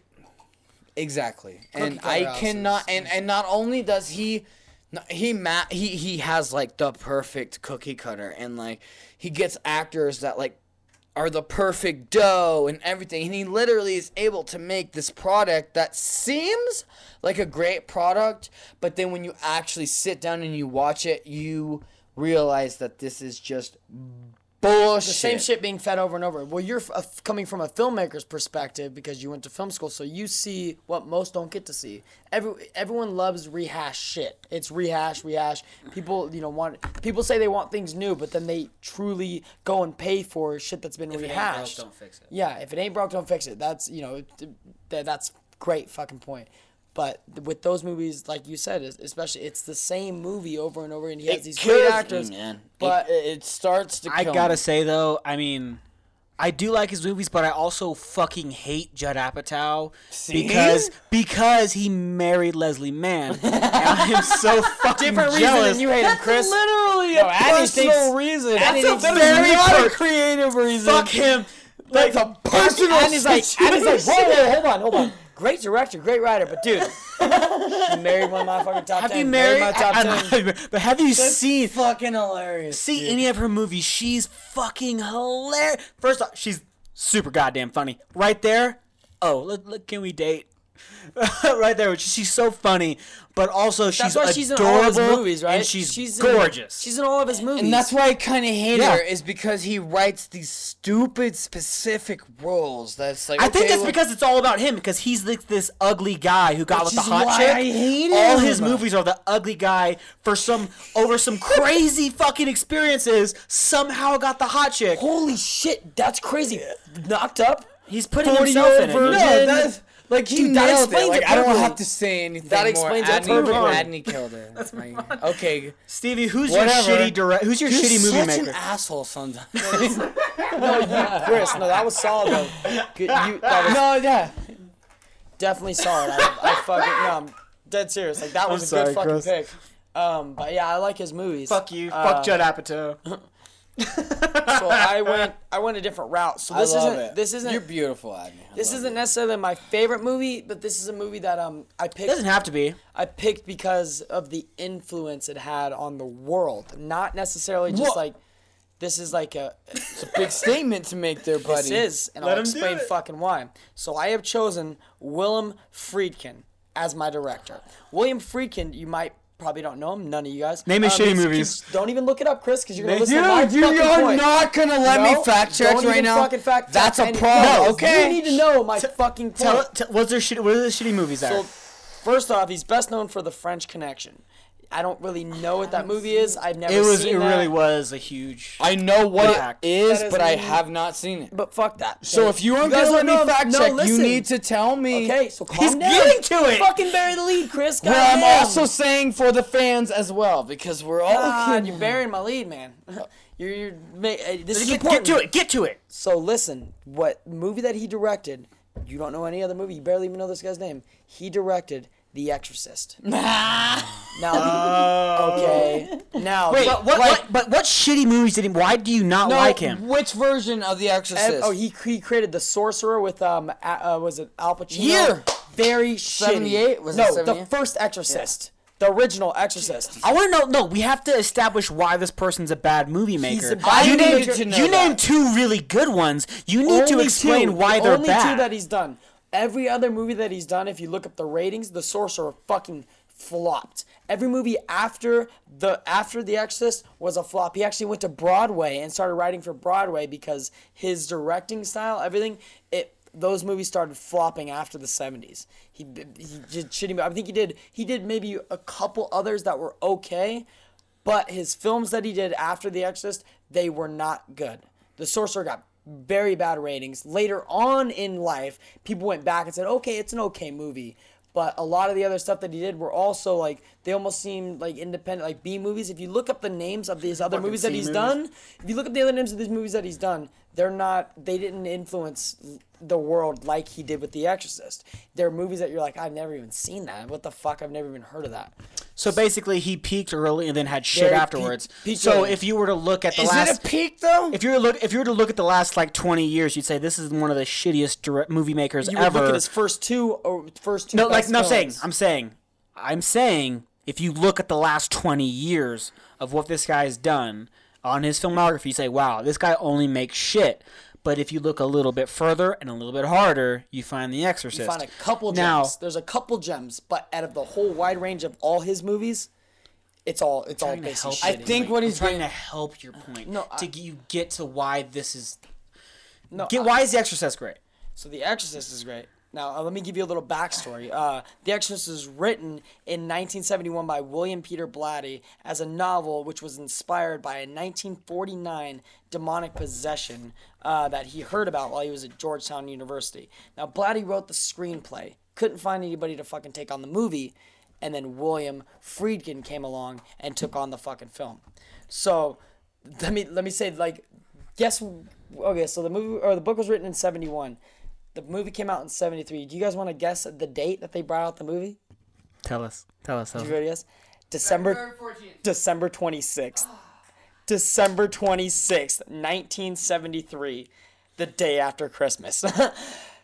It's not bad. Yeah, and this is in the 70s. So during the screening, newspapers reported viewers fainting during the fucking screening of the movie. In San Francisco, you had moviegoers chasing and running up to the fucking screen during the demonic possessions and trying to fucking like literally stab the fucking screen because they were trying to kill the demon that's being portrayed on the film. Like they were going nuts. A woman actually in Boston also came out 20 minutes later. She was like, she had to get dragged out and carried out, and she just kept repeating, I paid $4 for this. I couldn't last 20 minutes. I paid $4 for this. I couldn't last 20 minutes. Now when we watch it, obviously The Exorcist is not that bad. People in the 70s were stupid, I think is what you're So trying to say. it's not that bad now. Going back, it's not. You look This at is 73, dude. This is post to Godfather 1 when we saw a horse head in a bed. So check this out. It came out on December 26, 1973.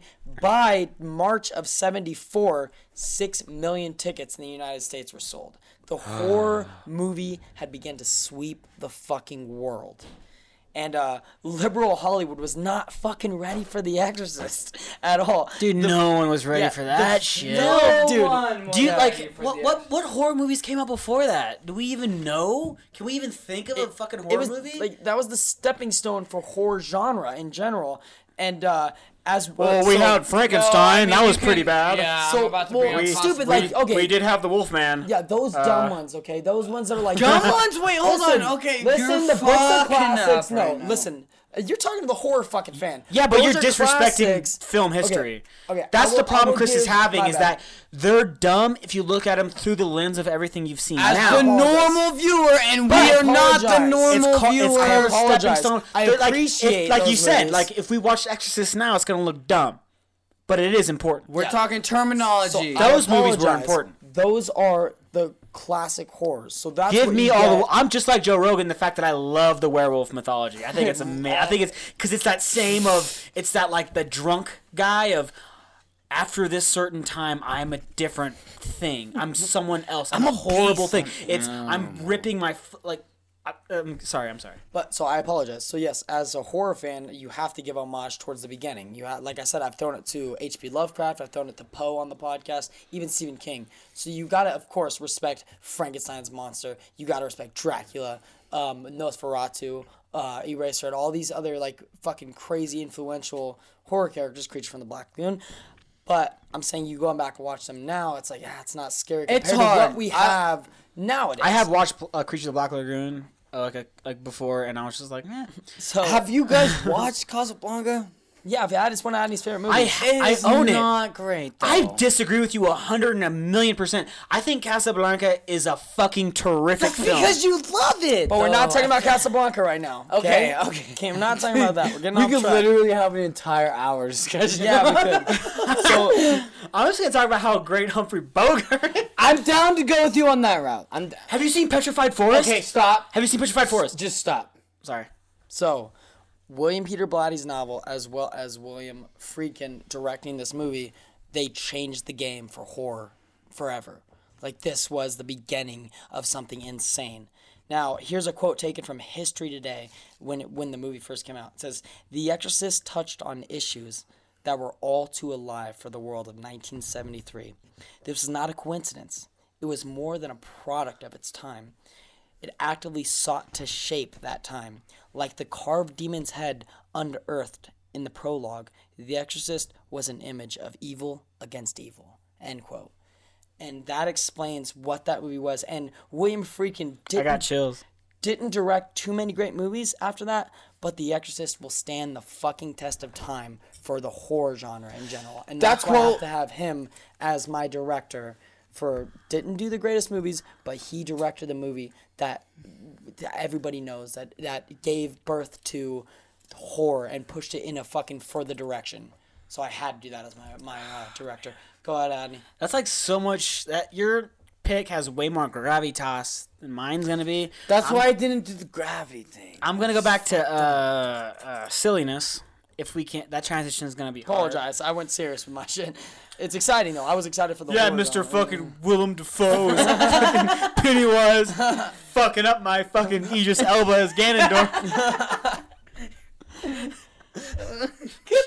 I should have fucking stabbed you for that. It's like dude, let me go last. You Even at the brilliant, wedding, even you at the wedding. brilliant Let me go fucking last. bastard. All right, so for my movie maker, who's shit, I picked Dennis Dugan. You guys know who that is? I don't even know I who that is. have no idea. Let me. Okay, so This is gonna wait, be hold on. fun. I think this is a really good thing. So, for people who don't know I'm who Chris Dennis right now. Dugan is, what would you do to introduce him? And Let me all that tell great stuff? you, this motherfucker's. Let's start warm. I'm gonna warm you up to the shit. They're in my I'm gonna warm you up. Stevie. Look, we're dipping our toes in. National Security, bad movie, The movie? horrible movie. Oh, is that With fucking Martin Lawrence? Martin yeah. Lawrence and Okay, Steve keep Zahn. going. It's pretty bad. Next one, pretty bad too. Benchwarmers. You have Rob Schneider as your main badass protagonist. You're an idiot. Stupid movie about guys going full retard. Stupid. Getting a little worse next time. I now pronounce you Chuck and Larry. A lot worse. Man. Let's go a step further. Don't mess with the Zohan. Oh my god, dude, you nailed it. You're done. We're not done. That We're not is done. one of the worst. These Shut are up. so bad. Don't tell me he he did the Guru. Don't tell me he did the Guru. Love Guru. Well, the writing. Calm it down. I'm not done yet. Jack and Jill. I fucking I guess Jack and Jill, dude. I almost tipped over in my seat right now. Hold on. Are you ready for this? This is gonna knock Don't your tell me it's fucking. grown-ups. This is gonna knock your fucking socks off, Joe. Are you fucking ready, kid? Yeah. Because I'm gonna tell you some things, and you're gonna get fucking amazed, dude. Grown-ups 1 and 2. Both of them. I knew it. I knew you were gonna say Both. that. No, 1 and 2. Those movies are fucking horrible. Both of them. Dude. They have slapstick in them. No, not at all. Those The movies worst are all kind. Derp comedies. It's Those are all, fucking hey, derp. look, I farted. Isn't that funny? I fell on the stairs, bro. I fell. It's the hot girl. It's the hot chick. It's fucking Animal. It's all those fucking Rob Schneider. Rob Schneider is the carrot. Adam Sandler is fucking Rob Schneider in the ass. And then As they he get does it in they get Train. stuck Okay, together. What time kind out. of wild and crazy wacky thinky they do together? Okay, so like, time out. rated PG-13. Sorry, guys. Stevie killed it, dude. That's good. Anyways, we all can agree that those movies are all shit. If you don't agree, I'm raw. I'm so sorry for you. I'm really sorry for you. If you don't agree, tune out. Tune out of the podcast. Don't tune out. I mean, keep tuning in and rate us on iTunes. Rate us on iTunes, of course. But those are all shit. Those are bad, objectively bad movies. Yes. They're not funny. There's no jokes in those movies. It's just stupidity. But the reason I'm bringing him up, the reason I'm going to say, no, hold on, let's not hate on him too much. He made a film. Very important film, I'm going to say. Stevie, and I'm sure, I know 100% you're going to agree with me. You know what he made? Saving Silverman. No way. What? Are you kidding me? Jack Black? Dude, are you fucking what the no, what's his name? Arlie Erming, is that his That's name? not okay. Arlie Erming, is that the character? Arlie Erming. Arlie Erming. He also made. This wasn't my main point, but we touched on it a little while ago, so I have to bring it up. He also directed Happy Gilmore. Oh my God, dude. I gotta give it to this guy. I love Saving Silverman. Saving Silverman. Silverman is one of my favorite movies. Dude, but he sucks the fucking Arby's sauce off of his finger. I was done, dude. Okay, I was but the done. cast, I had the to cast jack is up. so, it's The like cast is one of the biggest perfect. parts of that movie. Real fucking Diamond. I love Neil Diamond. All right, so the reason why I picked this director, okay, the reason why this movie, I'm defending it. My reasoning for why this movie is good is coming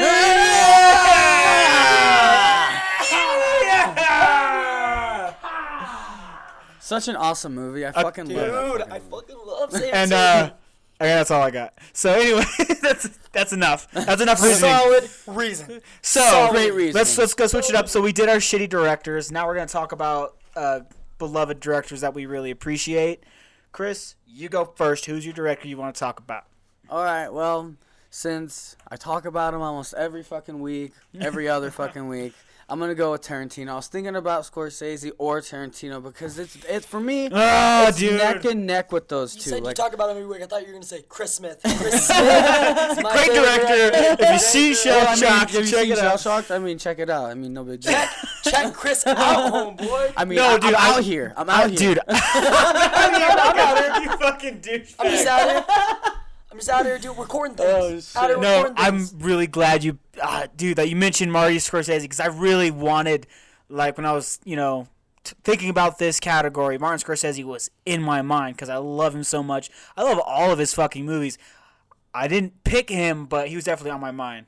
But yeah, I'm glad that his name was just mentioned in this podcast. Well, I mean, he's an amazing director. He's directed some of the best, just like Quentin. But the reason why I'm going to pick Quentin, I think that Scorsese has director skills that Quentin doesn't necessarily have, but I think Quentin has writing skills. Absolutely agree. Scorsese doesn't necessarily have. And so one of my favorites is definitely Reservoir Dogs, because Reservoir Dogs is set in one location, and that's also why I loved Hateful Eight so much. Couple scenes, like, I could rail off all these fucking movies that I love, but I'm going to take it back to Reservoir Dogs and just break it down to why I love Tarantino as a director / screenplay writer. Is the fact that he can sit in one location for 2 fucking hours and make it interesting. There's humor in it. There's dark grittiness to it. There's anger. There's sadness. Like, it ranges emotion, through all of the emotions, and you're in one fucking room. And it's not a room that's, like, very decorative or anything. It was a fucking warehouse. Like, dude, I really gotta say, like, so many movies, like, they have to lean on special effects and spectacle. They have to have something. Oh, we're losing the audience. We have to do something crazy right now to make sure we have their attention. Oh, we gotta just throw. Oh, we're doing The Matrix. This is a really philosophical movie. We have something to say. But oh wait, I'm worried we're gonna lose the audience attention with this fucking with all this dialogue. So I'm gonna throw in squid robots. No, but Addy, Well, listen to their this. dialogue's No, also but trash. Addy, listen to this. A 16-wheeler, okay, spins out of control, and it's like, rah, and it's like, rah, rah, and like, that's dialogue, right? Isn't that what dialogue That's what's is? supposed to be. That's writing. That's good writing, Yeah, right? that's good writing. lens flare. But that's my I thing is almost that kill people in my movies, Adney, on Michael Bay.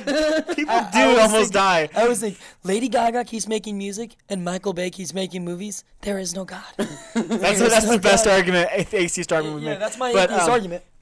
Anyways, like I was saying, movies always have to do that because, like Chris said, that dialogue is usually trash, and they're not that, like, it gets so boring. They have to do the spectacle. But Quentin Tarantino has this way with dialogue, which we've talked about before too. Is I think the 2 best dialogue writers are Quentin and Aaron Sorkin, and so Quentin has a great talent of just making a one location movie where there's nothing really. You can say nothing really happens. They're just talking. If you're an idiot, you're not paying attention. But if you actually listen, like if you actually watch the movie, the dialogue is so interesting and the characters are so interesting. Everything they do is so good that it just draws you in, and you never loses your attention. And this is just those are the movies that it's really hard to do it, like I said, in these one locations. So it's really hard. Your dialogue has to be amazing if you're going to keep an audience attracted to the entire movie. But then you have movies like Pulp Fiction, Kill Bill, what else do we got? Inglourious Bastards, dude. Inglourious Bastards. That's my favorite Quentin Tarantino movie, There's dude. plenty Inglourious of Bastards locations in I all think- of those movies. I think Inglourious Bastards is like a perfect blend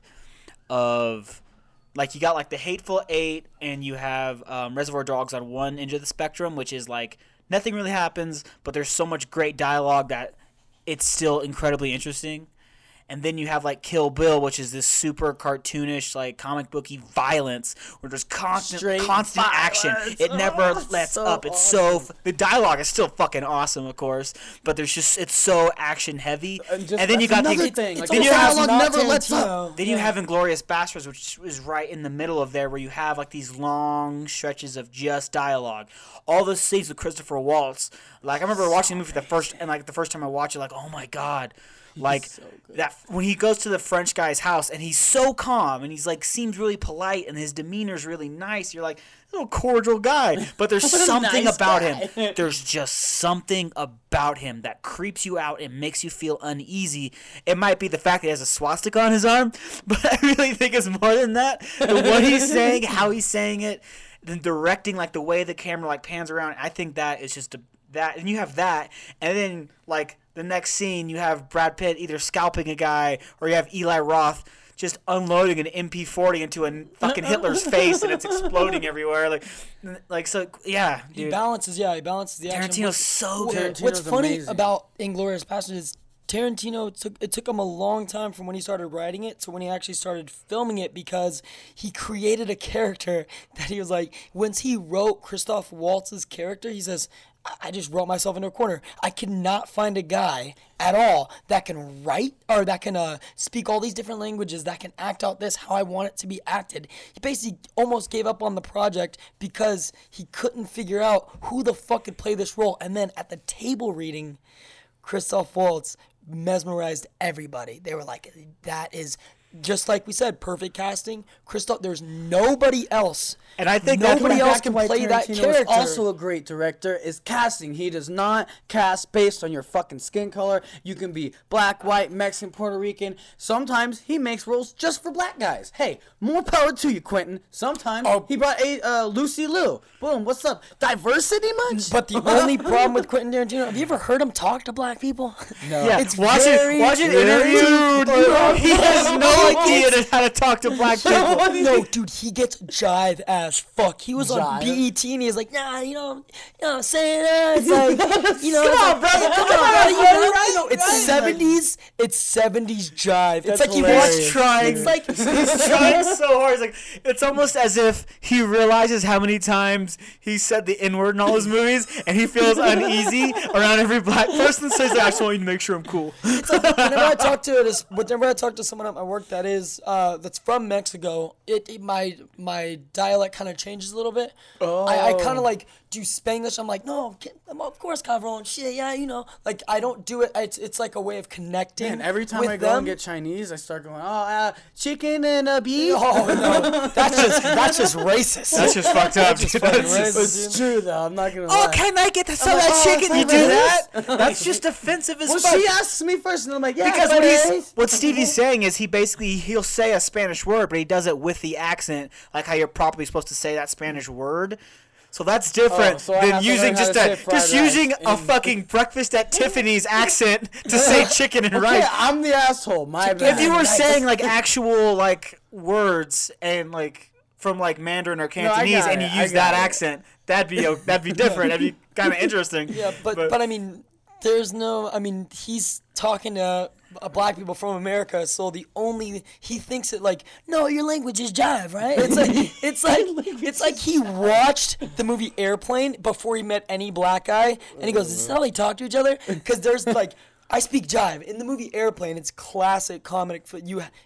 The only way to know comedy is to watch the old comedy movies that are really good. Mel Brooks, but Airplane is a big one. It's not the funniest when you go back. You're like, It took it's me a couple okay. times to watch it. I'm not gonna lie. It But took the me a couple jive times. scene is so fucking good. No, I speak jive. It's like, dude, holy shit. But that's how he talks to people. It's so funny because No, I Addy and I speak watched it. jive. We were like, the first time I saw it, I was like, what the fuck? He talks to people like that? It's like Tarantino has a Shaft. weird- It's He's like a weird Shaft's- guy. Shaft's soul went into Tarantino. He just loves Shaft. I think he loves that movie. He wants to be Shaft. Because That's probably why he makes a lot of cool black characters, because he wants to be a badass. He wants to be black. I think that's like what you said, and like you said, like he just casts black characters all the time. He makes characters that are black, and like I think that is best epitomized in Pulp Fiction, which like it's hard for me to pick a favorite Tarantino movie, but that's probably it.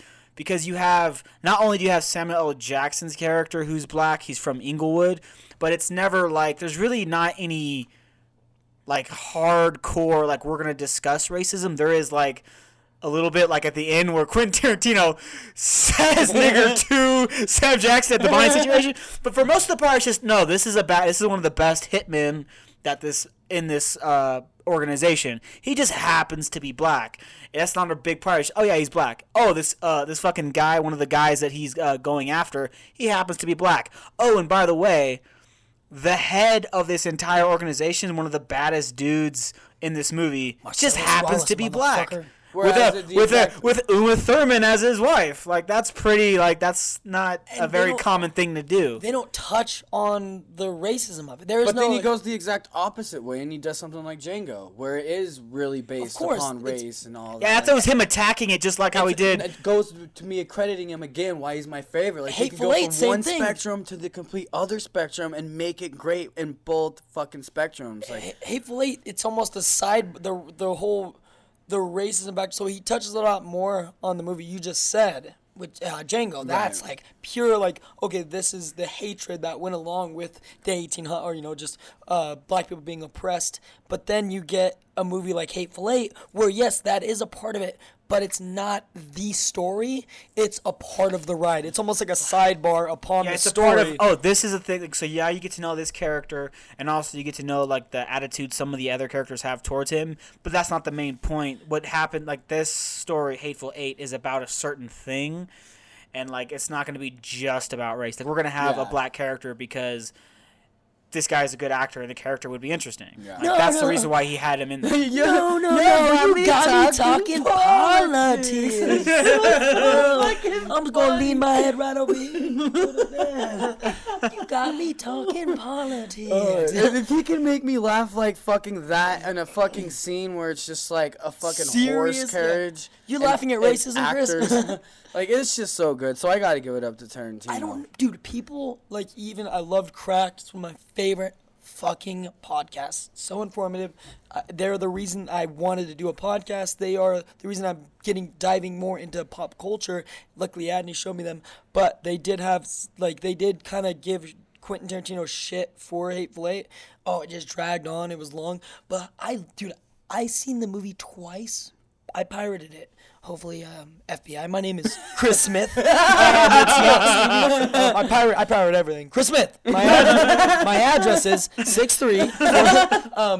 But after even pirating the movie and seeing it twice, I still paid and went and seen it in theaters to support Quentin. Oh, I'm but gonna buy it for it's sure. like I do have one question. Okay, I want you to name, if you can. I know it's going to be hard.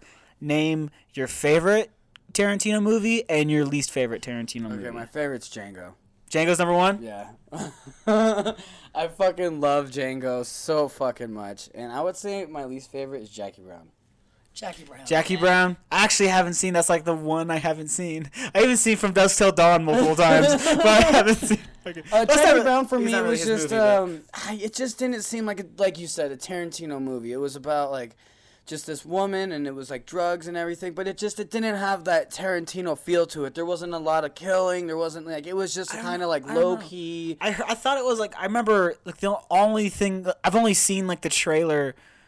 I don't know, like the VHS of Last Action Hero, which I think is still an amazing movie. I don't care what critics say, but I remember always watching that movie as a kid, and in the like the trailers for it was like a trailer for Jackie Brown, and it was just like there was there was like a girl in a bikini just shooting a machine gun, and Samuel L. Jackson over like a voiceover going, "Yeah, for Tech 9, for when you have to absolutely kill every motherfucker in the room." There are no substitutes or some shit like that. I don't remember that scene, to be honest with you, in the movie. Probably wasn't even in the movie. They probably cut it out or something. What about you, Adney? Do you want to name your favorite, or do you want me to go name my favorite Tarantino? Tarantino movie and my least favorite? We can have a whole episode with we should just do that for each director. Let's go into your favorite director. We should just though. Mine's Tarantino. So for when you do yours, at the end tell us your favorite and your least. That's a good. Well, let me just say, Grindhouse sucked. Yeah, Grindhouse sucked. I didn't like Grindhouse. I didn't really. There's two movies connected. That there's Death Proof, and then there's Grindhouse was directed. Wait, no, Death Proof was directed by Tarantino. It's one of them. He admitted that was his worst movie. Yeah, there you go. That's what I meant. But I actually enjoyed it because Kurt Russell is awesome in everything, and I don't care what you say. I love Kurt Russell. So do I. I'm glad he put him in Hateful Eight. It's fucking sweet. All right, so go on and talk about who's yours. So I went. Usually, I usually go for horror, which is fucking just the niche, the thing that I love. But I actually went this time for, of course, which we already know, comedy. Trey Parker is my favorite director of all time. I connect. Such a good fucking choice, dude. He's amazing. I love, dude. Everything he makes is fucking gold. He's the reason that I love comedy. It's Explain to the people who he is. They don't know who he is. People don't know who Trey Parker is. People don't know who Trey Parker is. He is the creator of South Park. Okay, that's the main thing that people are gonna know. Co-creator. Co-creator. Him and Matt Stone. Don't ignore Matt Best Stone. friends. Best friends. I apologize. But yes, he is. Usually in any movie that he does with Matt Stone, co-creation or not, Trey is usually the director. Matt Stone and him are both writers, so they create the project, but Trey is always giving direction as the movie goes. Same thing with Team America. You have Orgasmo, but you know what? I'm gonna take it back to the beginning of Trey Parker's career. So Trey Parker has created some of the most influential comedies of all time. But how he got his start was in college. Him and Matt created the Spirit of Christmas, which was basically the beginning of South Park. You have Jesus and Santa. It's giving the idea of what Christmas is. And they also bring Brian Boitano in, and the boys look a lot different. And even Cartman's character. It's so much worse animation. Cartman's character is named Kenny. Yeah. Like, if you want, you're like, what the fuck? So Cartman's character is Kenny. They switch the names as they actually make the show later on in years. But the first thing they ever did was they created this film, an independent film called Cannibal the Musical, which is about a guy named Alfred Packer who was traveling across Colorado territory with a bunch of gold miners and stuff like that. They were basically just mining for gold, and they ended up getting stuck in the snow and lost, and there was cannibalism that happened, and they basically blamed this guy, Alfred Packer, because There's, cannibalism that happened. Yeah, you gotta brush over cannibalism, okay? But basically, Alfred Packer was blamed for eating all the people that he was with, and they were gonna hang him, but then they were like, oh, well, the place that you did it at is not a part, it's basically independent ground sort of thing. It's almost like international waters. So the law was not okay for him to be hung, so he got away with it. But I mean, it's a funny fucking movie. They actually so they created a 3-minute trailer, and they went around showing it, like, literally door to door to people, and they liked it so much they ended up raising $125,000. They're in college. They're our age right now, or maybe probably a little bit younger. And they raised $125,000. If I would have raised $125,000 just from a trailer, I wouldn't have made the movie. I'd have been like, all right, doses. I'm going to fucking Italy.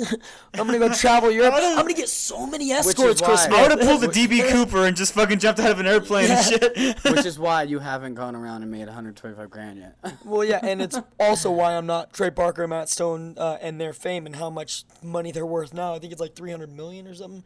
They're worth a lot of fucking money. But so they raised that money. They made this independent film, and then they took it to, I think they took it to Sundance. I can't remember quite, but a lot of like production companies were like, they didn't like it at first until they became famous, and then it was like, no, good, jerking their fucking dicks, like, no, good job. Let's get this back out there. Let's push it. But it actually got on Broadway. They actually brought it on Broadway. Fucking Cannibal the Musical. So then Trey directed a short film called Your Studio and You, which was a parody of a 1950 corporate industrial film. Now, the Zucker brothers were originally hired to write and direct this short. The Zucker brothers created Basketball, which is one of my fucking favorite movies, even though it's super Dude, that fun. movie holds up. Basketball. They hate that movie, but it's a great film. We even watched it so many times. We wrote down all the rules, and we started playing tournaments with all of our We friends. actually dude. did. We actually started playing baseball. we I got- wasn't there for this. And We now got I'm pretty mad. good, and we actually kind of want to restart this. And I want to get all our podcast listeners to make their own teams. We could do these. Dude, we could have a lot of fucking fun. This game is amazing because you don't need to be athletic. That's the whole point of the movie is any average schmo could be a sports hero. Average Joe. I Average Joe don't need to blow out my knees playing basketball. Yeah, so like I was saying, the Zucker brothers were hired to write and direct this, but they didn't do it. So they offered it to Trey Parker. And it wasn't until the first fucking day of filming that Trey found out that there was no script. There was no fucking script. The Zuckers had assumed that he would write something. So Trey and Matt ended up coming up with the ideas for each scene less than an hour before filming them. That just gives show to their fucking creativity. Less than an hour before them filming these fucking That was scenes. almost foreshadowing. 30 minutes. That was Less almost than an foreshadowing hour. to the future of the fact that they don't, like every other show will do all their episodes in a huge expansive period of 6 time. months prior, and then, stuff like that. Then air them all 1 week at a time. But South Park goes, I'm going to spend 5 days making each episode the week of. Can you have Trey without Matt, and can you have Matt without Trey? No, this is why this is perfect question. Perfect question. Now this will explain it. So according to Trey, okay, so this is So yeah, the 1 hour filming thing. So now, according to Trey Parker, this is an actual quote. So James Cameron, who was in the short, along with many other famous actors like Michael J. Fox, Lucy Lawless, Steven Spielberg. Mind you, this Lucy was Lawless. this was 19. What's up? For people who don't know who James Cameron is, let them know. Are you People are dumb, okay? People are dumb. People are dumb. He made fucking Titanic. He made Avatar. The 2 high school movies of all time. Most importantly, Lucy Lawless. Lucy Lawless. Shut the fuck up. Steven Is Spielberg. Xena, If you don't and know she's these one of the people, greatest Make me people feel ever. dumb. Yes. Xena, warrior princess. Okay, Lucy Lawless should have been Wonder Woman. That's all I'm gonna say. So let me reiterate, mind you, this is 1990 fucking 5. Trey and Matt are nobodies. Nobody knows them, and yet they get to make this movie with Michael J. Fox, who's one of the most fucking influential actors of all time in the 1980s. Like, everyone knows Michael J. Fox. everything he did, holds up. So Hold up. now, during this film, so like I said, the Zucker brothers basically threw this on Trey's lap and said, "Hey, we don't have anything written. Good luck." So James Cameron disliked how fast Trey was filming the scenes and stated that he prefers to take his time when directing. When you got a $1 billion budget, motherfucker. Exactly. Now listen, Matt Stone retorted, "That's why your movies cost so damn much fucking money." Cameron suggested that Stone should be fired, but Trey... Cameron suggested Stone should be fired, but Trey fucking refused. These are nobodies. Trey is a nobody. Matt is a nobody. And yet, James Cameron, a somebody, said you should fire This Matt is Stone. after Terminator 2. Yeah, which is one of the greatest movies of all Correct? time. Yes. Right? I don't need to say anything else. Terminator 2 was 1992, right? Stop looking at me. I don't need to say anything else. This is James Cameron. Okay, sorry I'm looking at you like you're right. Like, my bad. I'm just using you as like you are my allegory for the audience. right. 91. Sorry, I said 92. It was 91 right. for Terminator. I'm not saying Chris Smith. I'm saying I'm looking at you as if you were the audience, and I'm saying you audience members, shut the fuck up. This is after James Cameron is already James Cameron, and this nobody from college is going, "No, I'm not starstruck. I don't think you're important just because you're famous. I'm not gonna Fuck fire you. my fucking best I'm an friend." artist. This is my fucking brother. Fuck you. He's more important to me." So to answer your question, When this can you movie's all so done- to answer your fucking question, can they have a Trey without a Matt? Can Matt have a Matt without a Trey? No, they will not be who they were if they work together. Just like we would not be this podcast. Van Halen. The Van Halen metaphor of when they asked because Trey is seen as doing most of the work. He's the more creative when people say. Matt always goes, I feel lucky just to be part of this, dude. I feel lucky that Always. my Every best interview. friend, I feel lucky my best friend Trey even lets me be part of his process, dude.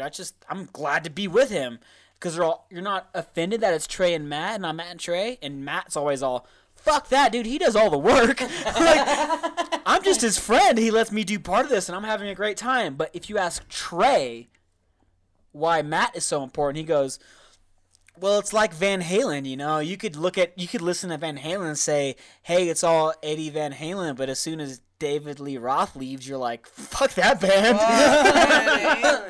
That's something that he said on the documentary 6 Days to South Park, which is also a documentary that inspired me to start collecting Legos again. Yeah, because Trey's a huge Lego fanatic. Star Wars Legos fanatic, too. But, so there you go. You can't have Trey without Matt. You can't have Matt without Trey. That brings it to your question.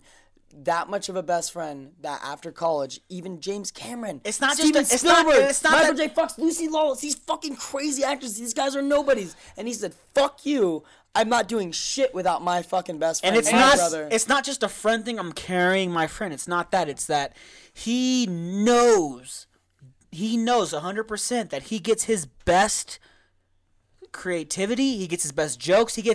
He bounces off his best friend the best. He knows he's going to get his best material, not from being alone, because he talks about he hates being alone. It sucks. When he has to write a script on himself, he fucking hates it. But when he's with his best friend, they bounce off each other so fucking well. This podcast would not work if it was just two of us. It was just me and Chris. It was just Chris and Stevie. It was just Stevie and me. This podcast would be shit. which it's not great. But the fact that it's the three of us bouncing off each other, we bounce off so much. I think this podcast is pretty okay because of that. Yeah, and I will touch on I'm gonna go I will with- touch on the Trey and Matt thing with gonna Adney go- and myself, because growing up with Adney, I am we the have Matt same, to your Trey. We have the same sense of humor. I'm and gonna say that it's I'm the Matt always- to his Trey. It's always the fact Stevie's that not as. no, it's always the fact that I can't be as funny unless Adney's around. If I'm making Adney laugh, it doesn't matter if anybody else is laughing around me. Everybody else could fuck off. When I make a joke, I look to Adney. I think for part a of that laugh. is the fact when you do make a lame joke, I give you the You look. do. And I say, do. I feel like I can. You can do. counter Yeah, that you tell me point. I can do better. But I mean, I look to you like I'm always there to make Adney laugh. Adney's always there to make me laugh. We have such a connection from growing up together our whole lives. That's the thing. It's the Trey and Matt thing. You can't be one without the other. I'm not as funny without Adney, and it goes back and forth. I can't be me. I can't be this comedy fucking relief sort of clown guy that I am. That we've been doing this our whole lives. thought you were And gonna be like, Andy we've can't been be doing this- Andy without you. Yeah, I thought you were gonna- I I sit can't be here this- and I watch it every fucking day. Every time we go through this fucking hold on. podcast, I thought watch Stevie it. was gonna be like, I can't be this comedy god without Andy. I thought Comedy, you were I gonna said go- comedy clown, not God. I know. I thought you were gonna go that way. I should've went and I was- narcissistic I with was it. so ready. I should have went Sometimes narcissistic. Andy's an asshole. I should have went. I should have. I can't be This this. is comedy. literally the first time No, we've I even hella fucking should've did that. said this. I can't be this comedy like this God. This everyone, Oh, get out of here! everyone just looks on me like, man, you're the funniest guy in the world. But listen, I You're can't the do that. you're the funniest can't part of do the that. podcast, Stevie. You got to man. bring it. You're the douchebag. No, so like I said with Trey Matt, this right there shows you the kind of person Trey is. He was a nobody, and he basically told a famous director, my dick. slash writer, to fuck off, seeing as he refused to fire his best friend. But Trey not only did that, but he also directed some of the greatest movies of all time: South Park, Bigger, Longer, and Uncut. Fucking one of the best comedies Holds of all up. time. It's a Team musical, America. and it holds It's a up. musical, yes. hard. Most of his stuff, actually almost all his stuff is musicals. Team America, World Police, musical. Fucking great. Team America. Was Time fucking Warped in Color, a TV show about evolution and religion. They pitched it to Fox. It didn't get taken up, but The other one. it was a fucking musical. Cannibal, the musical was a musical. Orgasmo, he did the music behind Orgasmo as well. Now you're a We man. haven't even touched on Dude, Orgasmo. Even fucking Joe Rogan. fucked Hey, with listen, Orgasmo. listen. Oh my Joe God, Rogan Stevie, in no, the beginning of time Joe out, no, Rogan's. Okay, sorry. You need to tell the people because no one knows about Orgasmo. got 12. Very few You got people. 12 minutes. Stevie, please, you Missing the time. need to tell them Yeah. why they need to see Orgasmo. So Orgasmo was gonna be pitched to the MPAA, Motion Picture Association of America, denied them to be on the big screen. It was an independent film. No, promise. What's the promise? What premise, is the premise. You're right. The premise. I fucked up. No, no. Chris is drunk. Premise. Chris Premise. is spilling beer on me. So Premise. no, What's the the premise? movie is Stop a waving that Mormon, bottle around. a Mormon kid with Trey Parker. He's your protagonist. He's going around pitching the Book of Mormon to these people door to door. Now, second scene, there's a fucking porn being filmed. They get a knock on the Like door. straight on It's Trey, porn. like straight up porn, like real porn. Knock on the door. The director says, "Go find who that is and whoop their fucking ass," basically. And the guy goes to the door and he says, "Hi, well, would you like to talk about Jesus or It's Book Trey of- Park at the door. He's a Mormon, and he's like, "Would you like to talk about the Church of Latter-day Saints?" Yeah, and the guy's guy like, goes, "Nah." Hold on. No, he goes, "Hold on," and he shuts the door and he goes back to the director. And he goes, "There's some kids here about Jesus," and he goes, "Kill them or whoop their ass or something like that." I can't remember the exact thing he says. And then It's he goes back out to extreme. the He's like, door. He goes, "Cut their fucking balls off," or something. He goes, and he comes out, opens the door. Opens- I gotta Oh, cut it's your a balls switchblade. off. Hey man, I gotta cut your balls off They're now. like, "What? And then Trey Parker whoops everybody's fucking ass like straight up ninja style. In the Like, most it's cartoonish ninjas, karate it's style ever. super He goes, cartoonish, yeah. he goes, whoops her ass. Then he gets Like hired. a little sound. Yeah, he gets effects. hired as Orgasmo and becomes a fucking famous porn star. But he has a stunt cock, so he doesn't need to fuck anybody because of his religion. But that's the basis of the story. It's is a fucking Mormon hilarious. starring in porn movies because he's a badass. It's one of the best movies of all time. That idea. It's a great. No, that idea is fucking phenomenal. But not only that, but he also did That's My Bush. But the biggest fucking of all was the Book of Mormon, which they got 9 Tony Awards, which you touched on last week in the Oscar episode. And it's seriously every comedian that has ever seen that play has said nothing but the greatest things ever. Jimmy Fallon, Jon Stewart, Bill they Burr. said this is the funniest thing I've ever seen in my So life. Jimmy Fallon saying a good thing, that's all he ever does. I feel like I can feel that. But Jon Stewart, I have so much, like I talked about before. One of the greatest journalists of all time. Yeah, I talked Jon about in my last Stewart is. podcast. I have a huge respect for anyone who's a true journalist, not just I went to journalism. We're and talking I'm a Vice. journalist. Not like dude. I have like Vice That's magazine. that why- started that's- because I attribute my love for boxing to 2 men, one of which was a journalist, and that started my love affair with journalism. Burt Sugar, was he a journalist? Burt Randolph Sugar. Burt Randolph Sugar, And there that's you why I love some shit sometimes. guys who got men and women, of course. I said guys accidentally, but people who put themselves out there for the sake of the story, and you go out there and do just columnists, reporters, both of them combined. And Jon Stewart, I have so much respect for, even though he's super fucking biased to the left. I still have huge respect for him because he acknowledges that, and he is true to what he's doing. And when he says That's why I something is love him. amazing, I'm going to take time out of my day, no matter what I'm doing. If my girlfriend says she wants to have sex with me, I'm going to say, yeah, I get it, but Jon Stewart told me I need to watch this right now. we could fuck any time. Like, okay, play with yourself for a minute. I'll be there in a minute. This is important to me.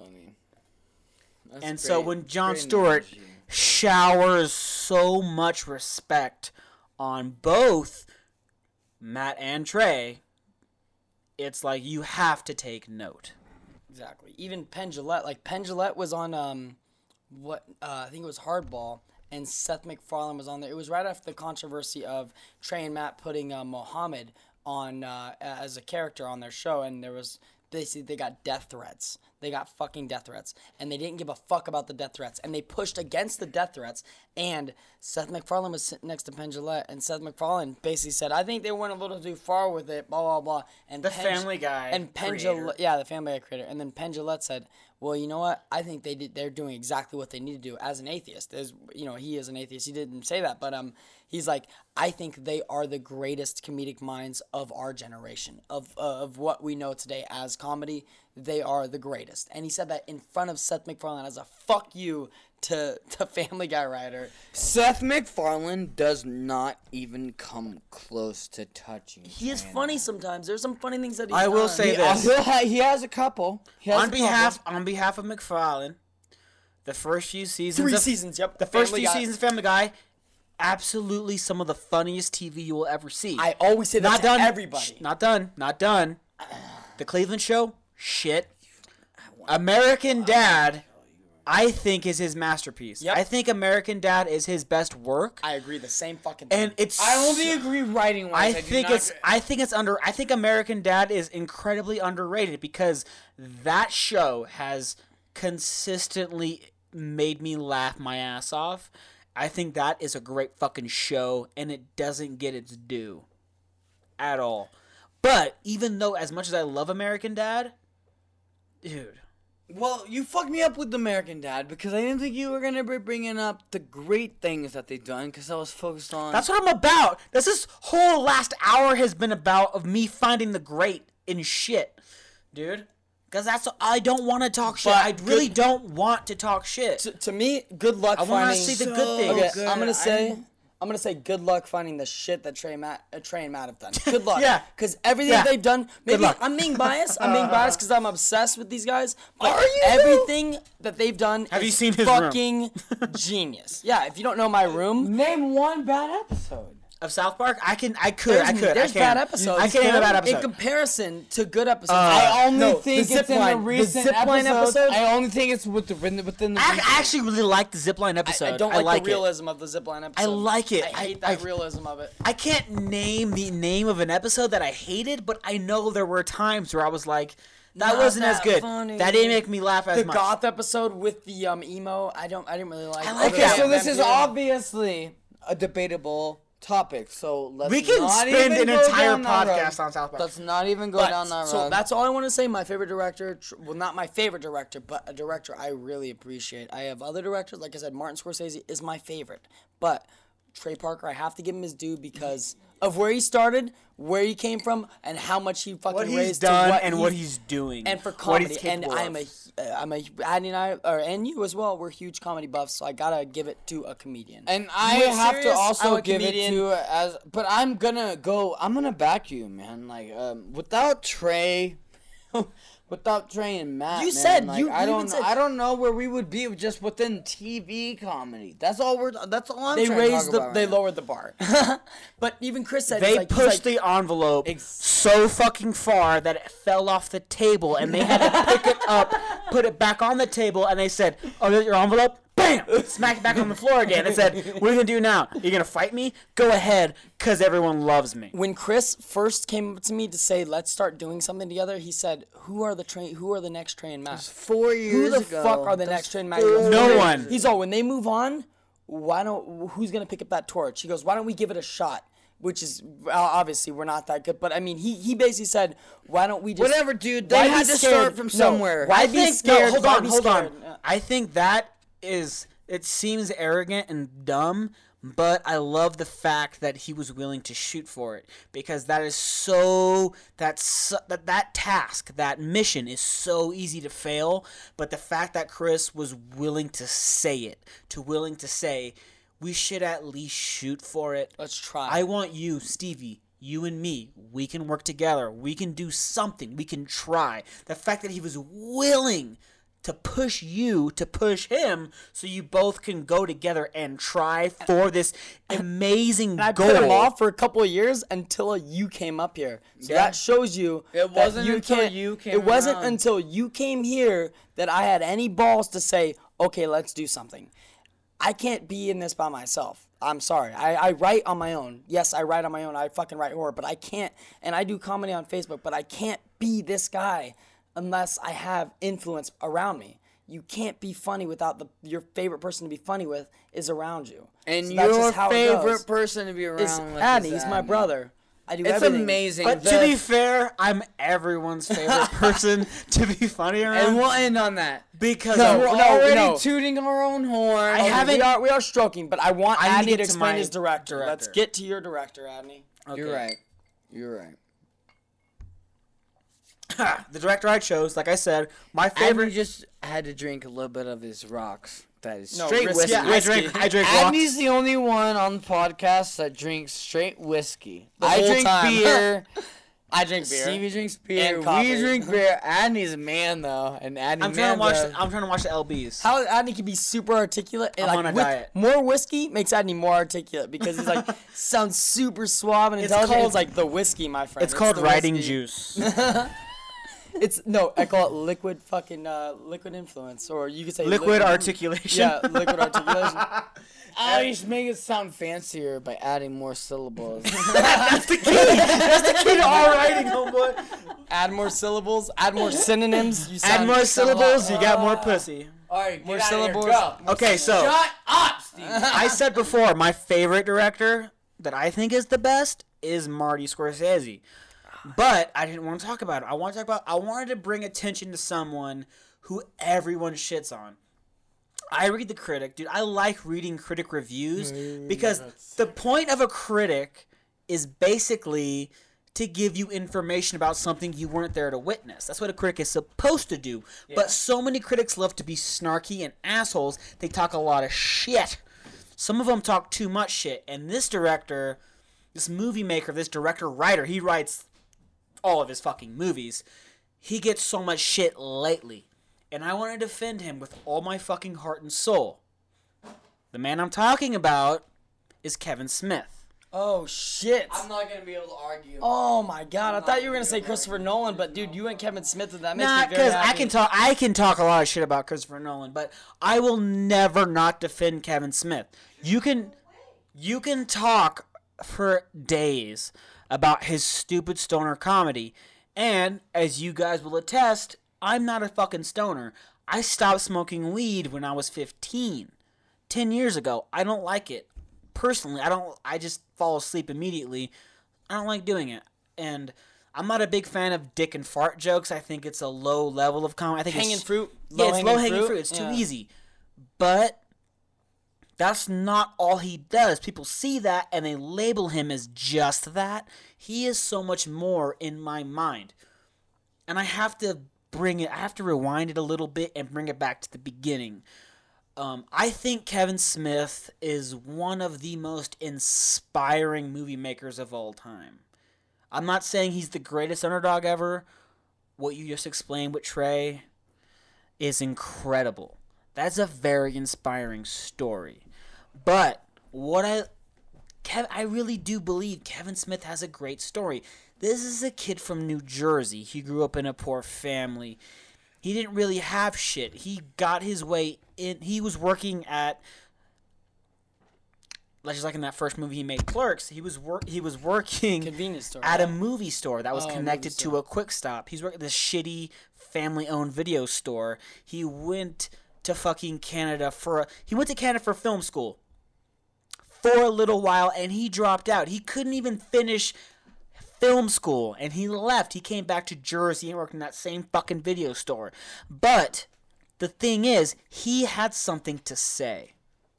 He wanted to tell the world, this is my perspective. I don't see a movie made about a guy like me or my friends. This message isn't being told. No one's telling it. I think I could probably tell it. So he did everything he could to do that. Credit card companies would call that movie store every day to try and sell credit cards. And he would pretend to be an employee, a lower employee, and say, oh, well, the manager, Kevin Smith, he makes this much money a year. He kept doing that. He kept lying to these credit card companies about how much he made a year so they would offer him a credit card with a huge limit. Eventually, he said, yeah, this is the manager, Kevin Smith. He wasn't the manager. But I'm the manager, Kevin Smith. Yeah, I make this much money a year. Like a moron.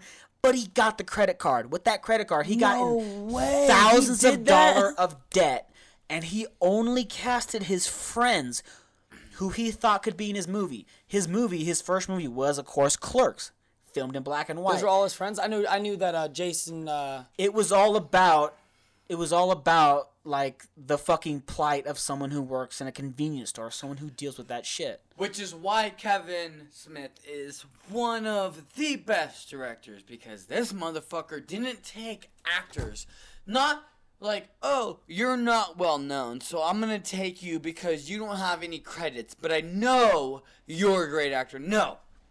He went and said, oh, you're my friend, and you're my friend, and he cast all of his friends in his fucking movie, and he literally said, action.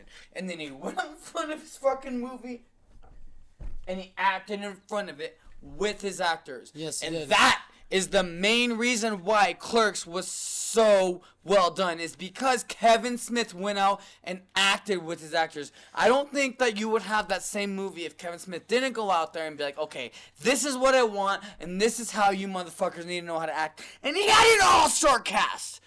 Exactly. And I think, like, here's the thing is, he talks about all the time, because he loves to talk shit about himself and downplay himself, his success, everything he's done. He's amazing. Sell yourself short, my So friend. he wrote, the two main characters of Clerks are Dante and Randall. He talks about how he wrote Randall for himself. That's why Randall has all the best jokes.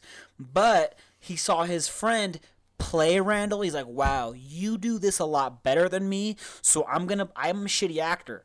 So I'm going to play a character that literally doesn't speak. Silent Bob. His character is Silent Bob. That's his whole thing, is he doesn't speak. He has one sentence a movie. He puts a point in real quick, and that's it. Like in that first movie, Clerks, he's like, hey, man, you know, it's really hard to find a good girl out there, you know. Most girls will just cheat on you. It's really hard to find a chick who'll just bring you lasagna. That's like basically all he says. It's so funny though. And it's Context. incredibly impactful. It impacts you. And he made fun of that a few movies later on. He's had the character Jay talk about, yeah, this motherfucker hates to speak. He doesn't speak that much, but that's because he loves it when he does speak. It has all this fucking gravity to it. He likes to think that when he does talk, it's important. He's a fucking asshole. But that's what he does at Jay and Silent He Bob. makes fun shit of like himself. that. And that's the thing. That's is so good. He wrote that dialogue for himself. Talking Hold to on, his like- own character. He fucking basically stole money to make Clerks. And he took that fucking film to Sundance with little fucking to no hope. And he's like, look, like I said like a second ago, I alluded to. Tell me how it was filmed. How was it filmed? I have something to say. He went to like the video store he worked at. He asked those owners, please, can I film in our films in your store? They said okay, because they liked him. This fucking fat loser. They liked him. He had all his friends play these parts. But my point is he had something to fucking say. And it wasn't the fact that he went to film school for 4 years. He didn't. He dropped out. He didn't have all this education. He didn't have all this funding. He didn't have all this backing. He had basically nothing. But he felt, as a human being, I've been through a certain experience. This hasn't been told on the silver screen. I think I can tell it on this screen. It's all about the story of someone. His life story is, I'm going to be the underdog, yeah, but I'm telling a perspective no one has seen before. I'm going at it in a way no one has gone at it before. I'm going to bring that to the screen, and I'm going to put it the best I can. That's what it's all about, is not saying this movie is going to hit the widest audience. This movie is going to hit the Oscar voters. It's... I want my message to be felt by the few people who are going to feel the same Devil makes way. three, like you said. It's And he having did a that. message. He Yeah. had that message. And it hit anyone who's ever worked in retail. That hit him fucking hard because they've dealt with that. Hardcore. And that launched a huge career. And whatever you can say about some of his movies now, Tusk was weird, yeah. Tusk was weird. Who loved it. But I who loved else it. has the balls to make that movie? Name one other director who has the fucking balls to make a movie about a guy who puts another guy into a fucking walrus suit. I'll tell you one that we already fucking talked about tonight that would never do that. Scorsese. Scorsese would never fucking... No, I mean... my favorite director wouldn't do that, and that is why I love Kevin Smith, is that he's this guy who came... He is a great underdog story, and he is a natural storyteller, and he takes these movies. And Dogma, I will defend until the day I die. Dogma. Listen to me. I gotta say this. Like I've said before, I've been an atheist a very long time. I didn't claim the title until I was a teenager, until I was like 14, 15. But I always had my question. I always doubted God existed for a very fucking long time. And I remember I'm like, I don't think this is real. I think this all seems silly to me. And then I remember seeing it was at fucking Target too. Dogma for Sale, the DDD. It just said Dogma. All I saw was Jay and Silent Bob on the cover. And I was like, I like Jay and Silent Bob Strike Back. You know, I liked Mallrats. I like Chasing Amy. I'm going to buy this flick. Boom. Fucking $10. Bought it. Watched it, and I was like, this is like, that movie is made by Kevin Smith. It still believes in God. honestly think that's... Kevin Smith is not an atheist. He's a Christian, and his wife is an atheist. We can his go wife into this whole is spiel. a fucking atheist. Yeah. Finish.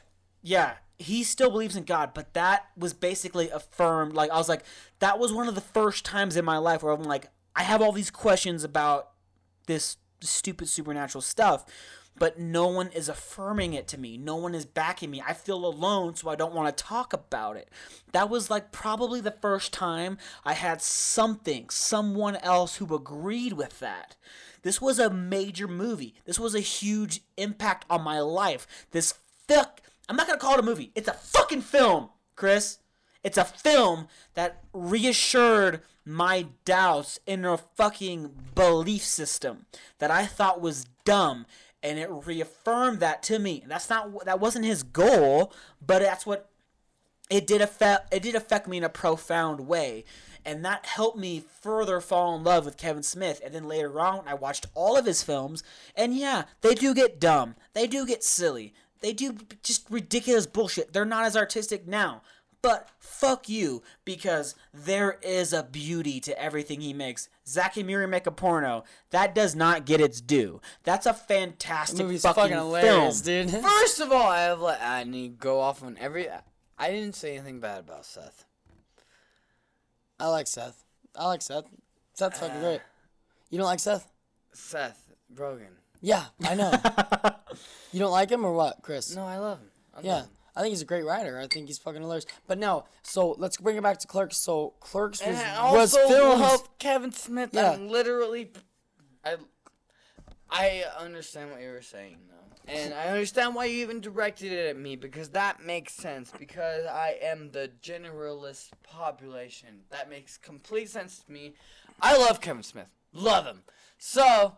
Unfortunately, your argument doesn't go to me because Stevie has something to say. you. I'm with you on No, that. so yeah, the Clerks was filmed in black and white, by the way, for people who don't know that. There's a reason he actually filmed it in black and white, correct? Is because the store owners said to him that you can't film during the day because we're open. You have to film at night when the store is closed. So he made the movie in black and white, not only for it to be cheaper for him to make, Hide the color, too. but also to hide the color of when And he furthermore, was filming. beginning of the film, the character Dante goes up and he says, "These fucking assholes jammed gum in the lock, so we can't move up that metal sheet.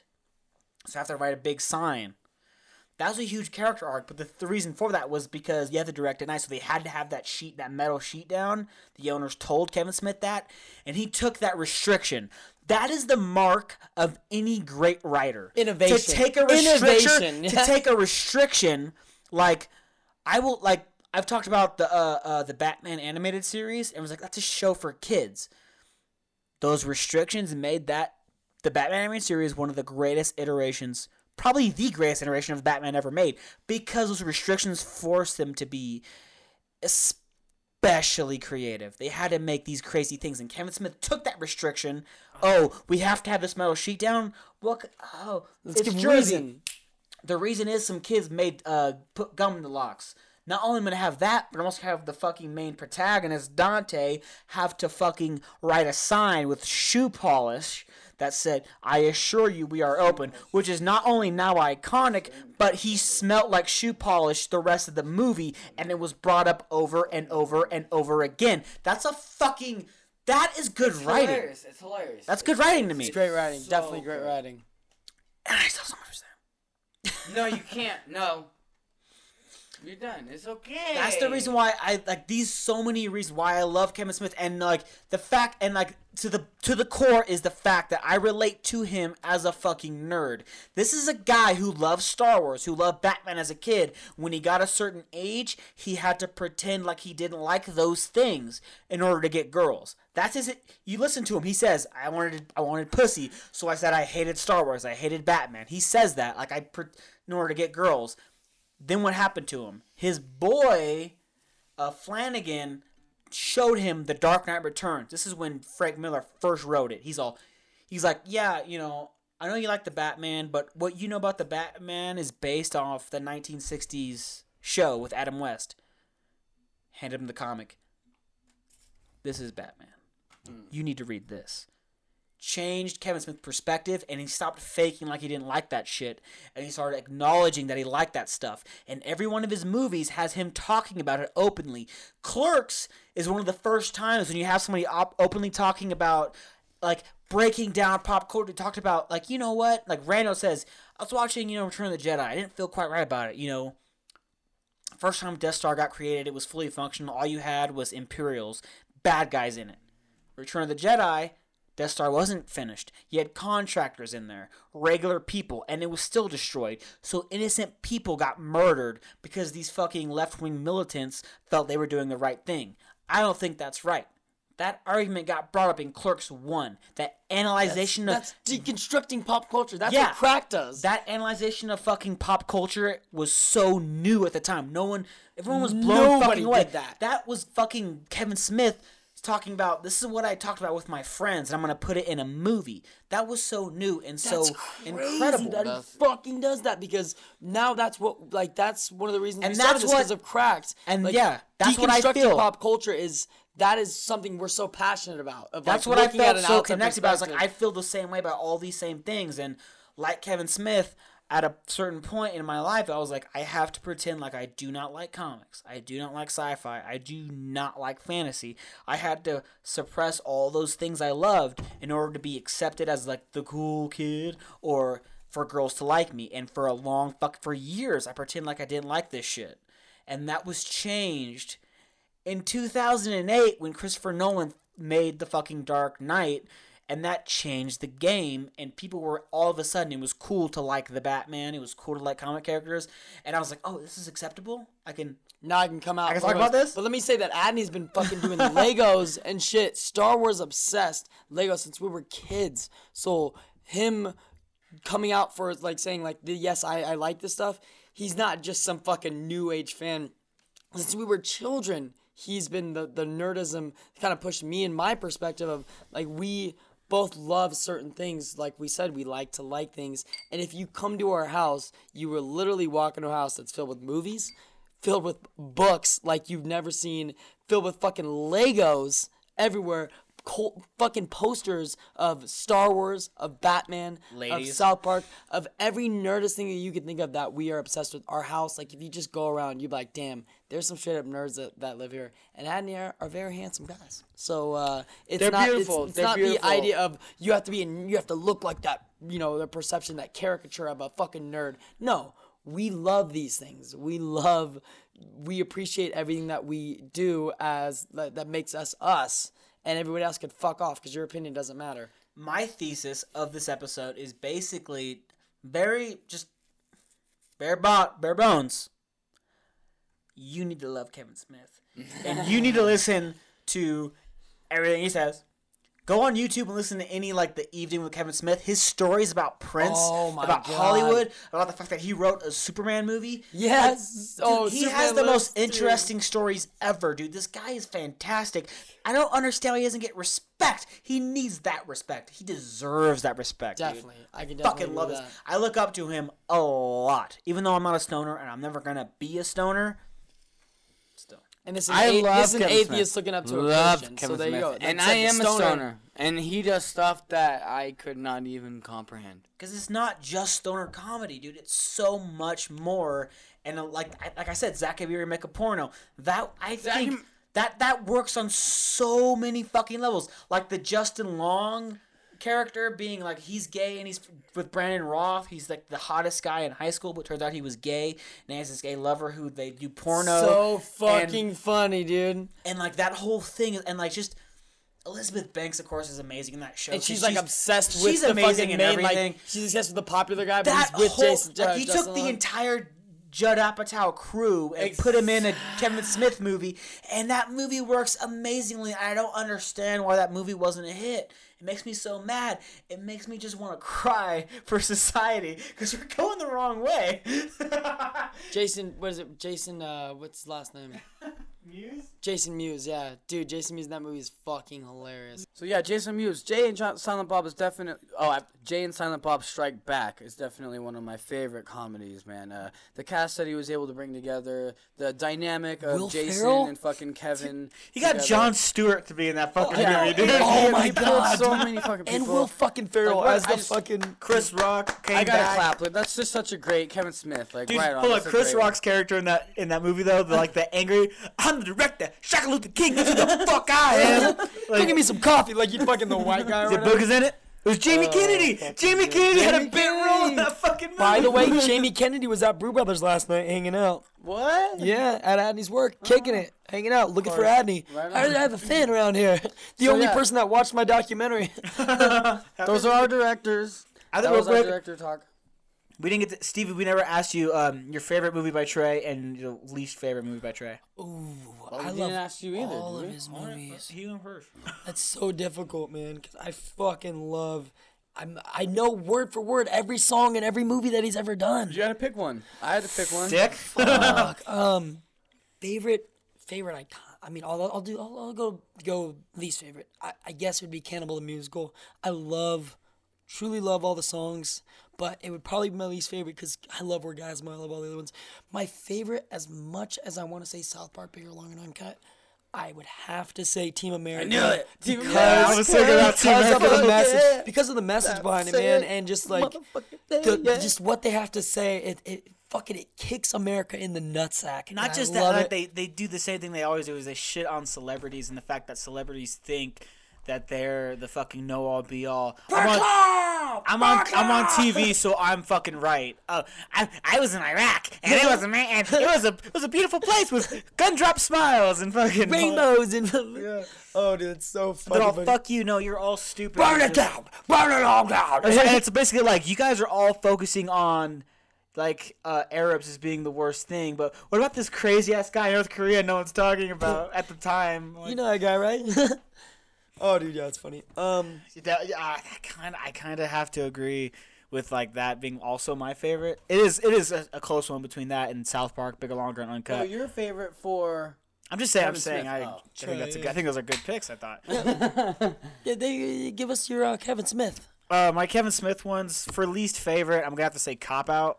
Oh yeah, that's, of Was it? course. Dude, That's I never Kevin's, that's finished Kevin's it. fucking worst. You never That- finished it? Like I only watched parts because I just couldn't get into it. I thought it was, and part of that is because Bruce Willis is just a fucking pain in the ass. He is. He's a nightmare.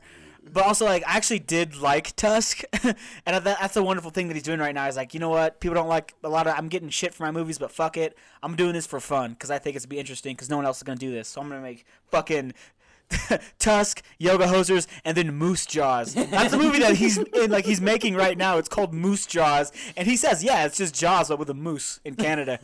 It's like my Canada trilogy. These 3 movies are taking place in Canada. But I love it, dude. I love it. my favorite movie, it's really close because it's gotta be like between Red State, which is really inspired by the fact that like he got a lot of hate mail and stuff for Dogma from religious groups, and his brother is gay, and he's dealt with that fucking homophobia for so much, and that what that movie delves into, and that's what it's all about. I've yet to see that movie, So, and you suggested it to me before. like Red State, Dogma, and the first Clerks movie are all really tied, but if I had to pick one, it's Dogma. Nice. Dogma's I so love good. it. It's because Ben Affleck's your favorite actor, right? Oh, you gotta see his Batman. His Batman's gonna be amazing. Adney loves Affleck, dude. Oh, Adney loves Affleck so much. Affleck! More than Cuba Gooding Jr. Adney loves Affleck. What? Yeah, you know? Yeah, I don't get that reference. I don't. God damn it, you guys Talking need to about Pearl watch Harbor? You need to watch Team America, okay? Oh, I get it. That flew over everybody's head. 'Cause Oh, it's like, what, you trying to be Mitch Hedberg Like over that here? did the joke. I understand like the kind of, but it doesn't. The joke wasn't really well done. Okay, over to Adney's gay ass. both those people- Stevie's gay. Both ass. those What, you got me people all are fucked mentioned up? in a song, but they're not even connected in the song. That's what he's making the joke about. yeah, whatever. So it brings me over to Stevie's book suggestion. Fuck your book suggestion.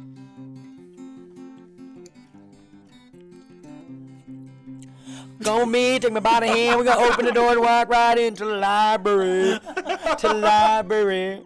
Come with me, take me by the hand. We're gonna open the door and walk right into the library. To the library. So this week for Stevie's book suggestions, I have chosen Header by my favorite Yeah. horror author. That's one they're gonna want to read. Yeah, no one's gonna want to read this, but I will suggest it. Broken Brook is ridiculous. It's Hey, Adney, Andy, what are you chewing on? Adney's over eating, there, buddy? guys. Oh, it's just a thing. Don't worry about it. Adney's always eating, guys. Yeah, because I'm the Brad Pitt of this Ocean's 11 group. He's the only one that looks handsome while he eats. You know what we're heisting? I had a joke and lost it. Lost the joke. I had a joke and lost it. I was waiting for nothing. Oh, man. But Well, we're Header, not kind of stealing time from all these good listeners, so there's a joke somewhere. You make it, audience. so Mad Libs. So Header is by Edward Lee. Edward Lee is the most horrific and most extreme horror writer of all time. Nobody comes close. He puts other people on that pedestal. He suggests other authors, but no. Edward Lee is the most brutal author in the world right now. The book is about your main protagonist, a guy named Tucker, who Travis Tuxton, or Tucker, they call him Tuck, but he basically goes to prison as a kid and then gets out and starts living with his grandfather who has no legs. And he always heard him say, he always heard him say, like, he would always hear his grandfather and dad. dude, it's just the way you said Yeah. it. Sorry. He'd always hear his grandfather and dad talk about giving headers, or we gotta go get a header, boy, eye for eye. So it's a backwoods country folk who get revenge on each other, and the revenge gets deeper and deeper and deeper, or more brutal and more brutal. It used to be like, you fight me, or you fight my brother, I beat your dad's ass, stuff like that. But they say, in the Bible, son, it says eye for an eye. So they gonna get at us. We gonna get right back at them, boy. And they kidnap females in the book of other family members in the backwoods hick town, and they basically knock them out, bring him to the house, tie him down to a bench, and the grandfather has to show his son or his grandson what it is. So he's telling him because he has no fucking legs. They tie him down to the bench, and while they're awake, they take a hole saw and they drill it on the top of their skull, take a knife, puncture the spinal fluid, and when the spinal fluid leaks out of the skull, they fuck the skull and come inside it while the girl is still alive. And it's funny because after the grandson gets his nut, he goes, you know what, Grandpa? Grandpa's like jacking it. And he goes, no, what, Grandpa? He picks up his grandpa, no legs, and he fucking holds him up and let his grandpa puts his dick in the girl's head. And he fucking helps his grandpa fuck the skull. And it's a lovely story. You give them this accent that makes them funny, but they're not funny people. They're funny in the book. It's hilarious. This does sound like a comedy. Yeah, you can even sound like a comedy. Harry, this is his grandpa with no legs. But so that's your like main character. But there's also an ATI agent named Stuart Cummings, and his story, which is side by Stuart side. Cummings is a little on the nose. Yeah. So his story is his girlfriend's sick. She's extremely sick, and he needs to make money for her. But he's an ATF agent, and he starts going. Didn't they fuck up Waco? Yeah, something like that. what was that girl's name that did it? Fucking, she was part of the government at the time.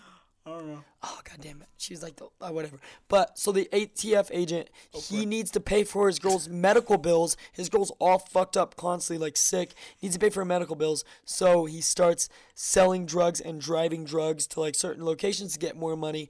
The book is pretty fucking crazy. How it ends, you're gonna be so fucking shocked. It's only like 100 and something pages. It's a very short story, but the ending will make you fucking. You pretty like, much spoiled the whole book. Shit. Then if it's No, only 100 and some pages. That's by far the shortest story that he's suggested. But I feel like no one's gonna read it because like, that's disgusting. Fuck you. I'm not gonna read about people fucking heads. All those short stories that I like.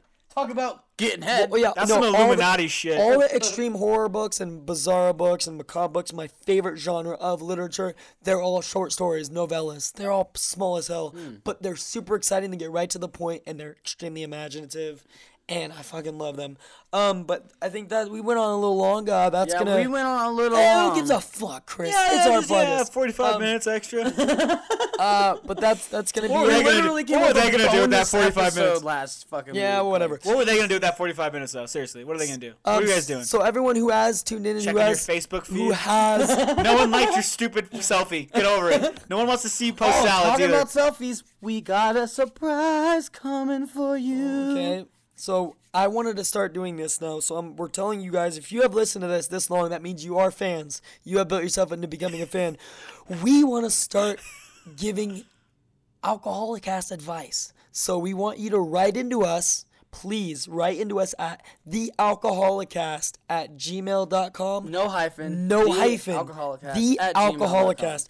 You write us in, say, hey, Chris, Stevie, Adney, I have a problem I'm going through, anything like that, and you You don't ask have us to for be specific. advice. You don't have to use your name, but we do need at least the context.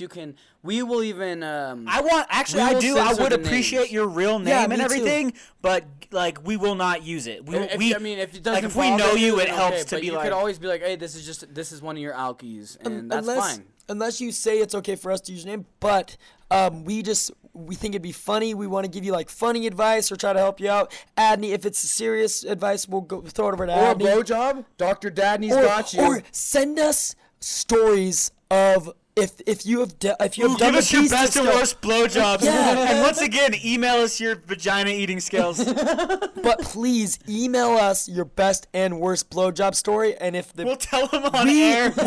we will share your story on the air. We will do a segment We now. will- and it'll be Latvia a will hear your solid story. good story, because you know we're storytellers. Yeah, so we will tell Yeah, your we're story. super good at this. You again, you write us in. You have any questions? You want to get any of your information just out on the air for like we want to give you advice, or we just want to hear funny stories Air from your you. dirty laundry. Yeah. Talk shit about your boyfriend. we want to hear funny stories from you. So please, again, email us. Email us at thealcoholicast@gmail or thealcoholicast@gmail.com. No hyphen, please. We want to get your stories out there because we know they're going to be fucking hilarious. And again, you could find me on Instagram at The Last Bibliophile, as well as all of us at The Alcoholicast on Instagram. You could find Yeah, me. please follow our group page, The Alcoholicast. Yeah. It's our podcast Instagram Is page. there a hyphen or no hyphen? There's no hyphen. The Alcoholicast on iTunes or Instagram. You can also find me on Facebook at Stevie August Borghese. Go ahead, Adam. You got any plugs? Well, yeah, at Facebook as well as. Yes, I have plugs. I'm not gonna give them to Bruno. them, but I have plugs. I guess you can do that, but yeah. But main thing is follow our fucking our main Instagram page. Find me outside and your house fucking because I'm waiting on it. I'm waiting for review it. us. Just review us on iTunes. Yeah, Give us a review us review on on iTunes so iTunes. people can actually Review us on listen iTunes. to And us. something I noticed last night is when you're trying to review us through iTunes, you need to go through the App Store, not the iTunes Store. Or you know what? I can't remember. You might have to go to the iTunes Store, not the App Store. But that was a problem that I kept running into, is that I would go into either the iTunes Store or the App Store. I went through and iTunes one of them and it doesn't kept. It wouldn't you. let me review. One of them doesn't let you, and the other one will allow you. It's to probably the review. App Store then. Yeah, so go to the App Store and find our podcast, and please rate us. Even if you give us 1 star, hey, guess what? But No, I think there's it's no the such thing iTunes as bad Store. press. 'Cause Bad there's press no is way still we're press. Gonna come up on. There's no way we're gonna come up on the App Store. It's got to be during the Well, iTunes. whatever it is, either iTunes Store or app, find Sorry. us. Please rate us. We'd appreciate that. Chris, you want to?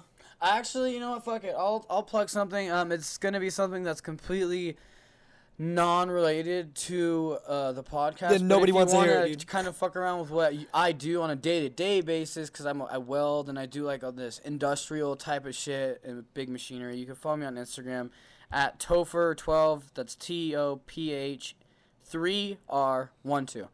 That's all I got, buddy. All right. Well, then again, you are our alkies, and it's getting hard to say that. Drunk again, like you are alkies. It's hard. It is. It's yeah. very hard. But we love you, and have a sweet, sweet vagina eating night, and we love you.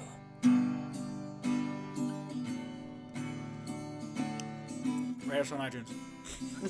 Rate us on iTunes, guys. Rate us on iTunes. Rate us on iTunes, and we'll give you balloons. I don't know why we're emailing you. We'll and give you a free puppy if you just fucking give us a good review. free puppies.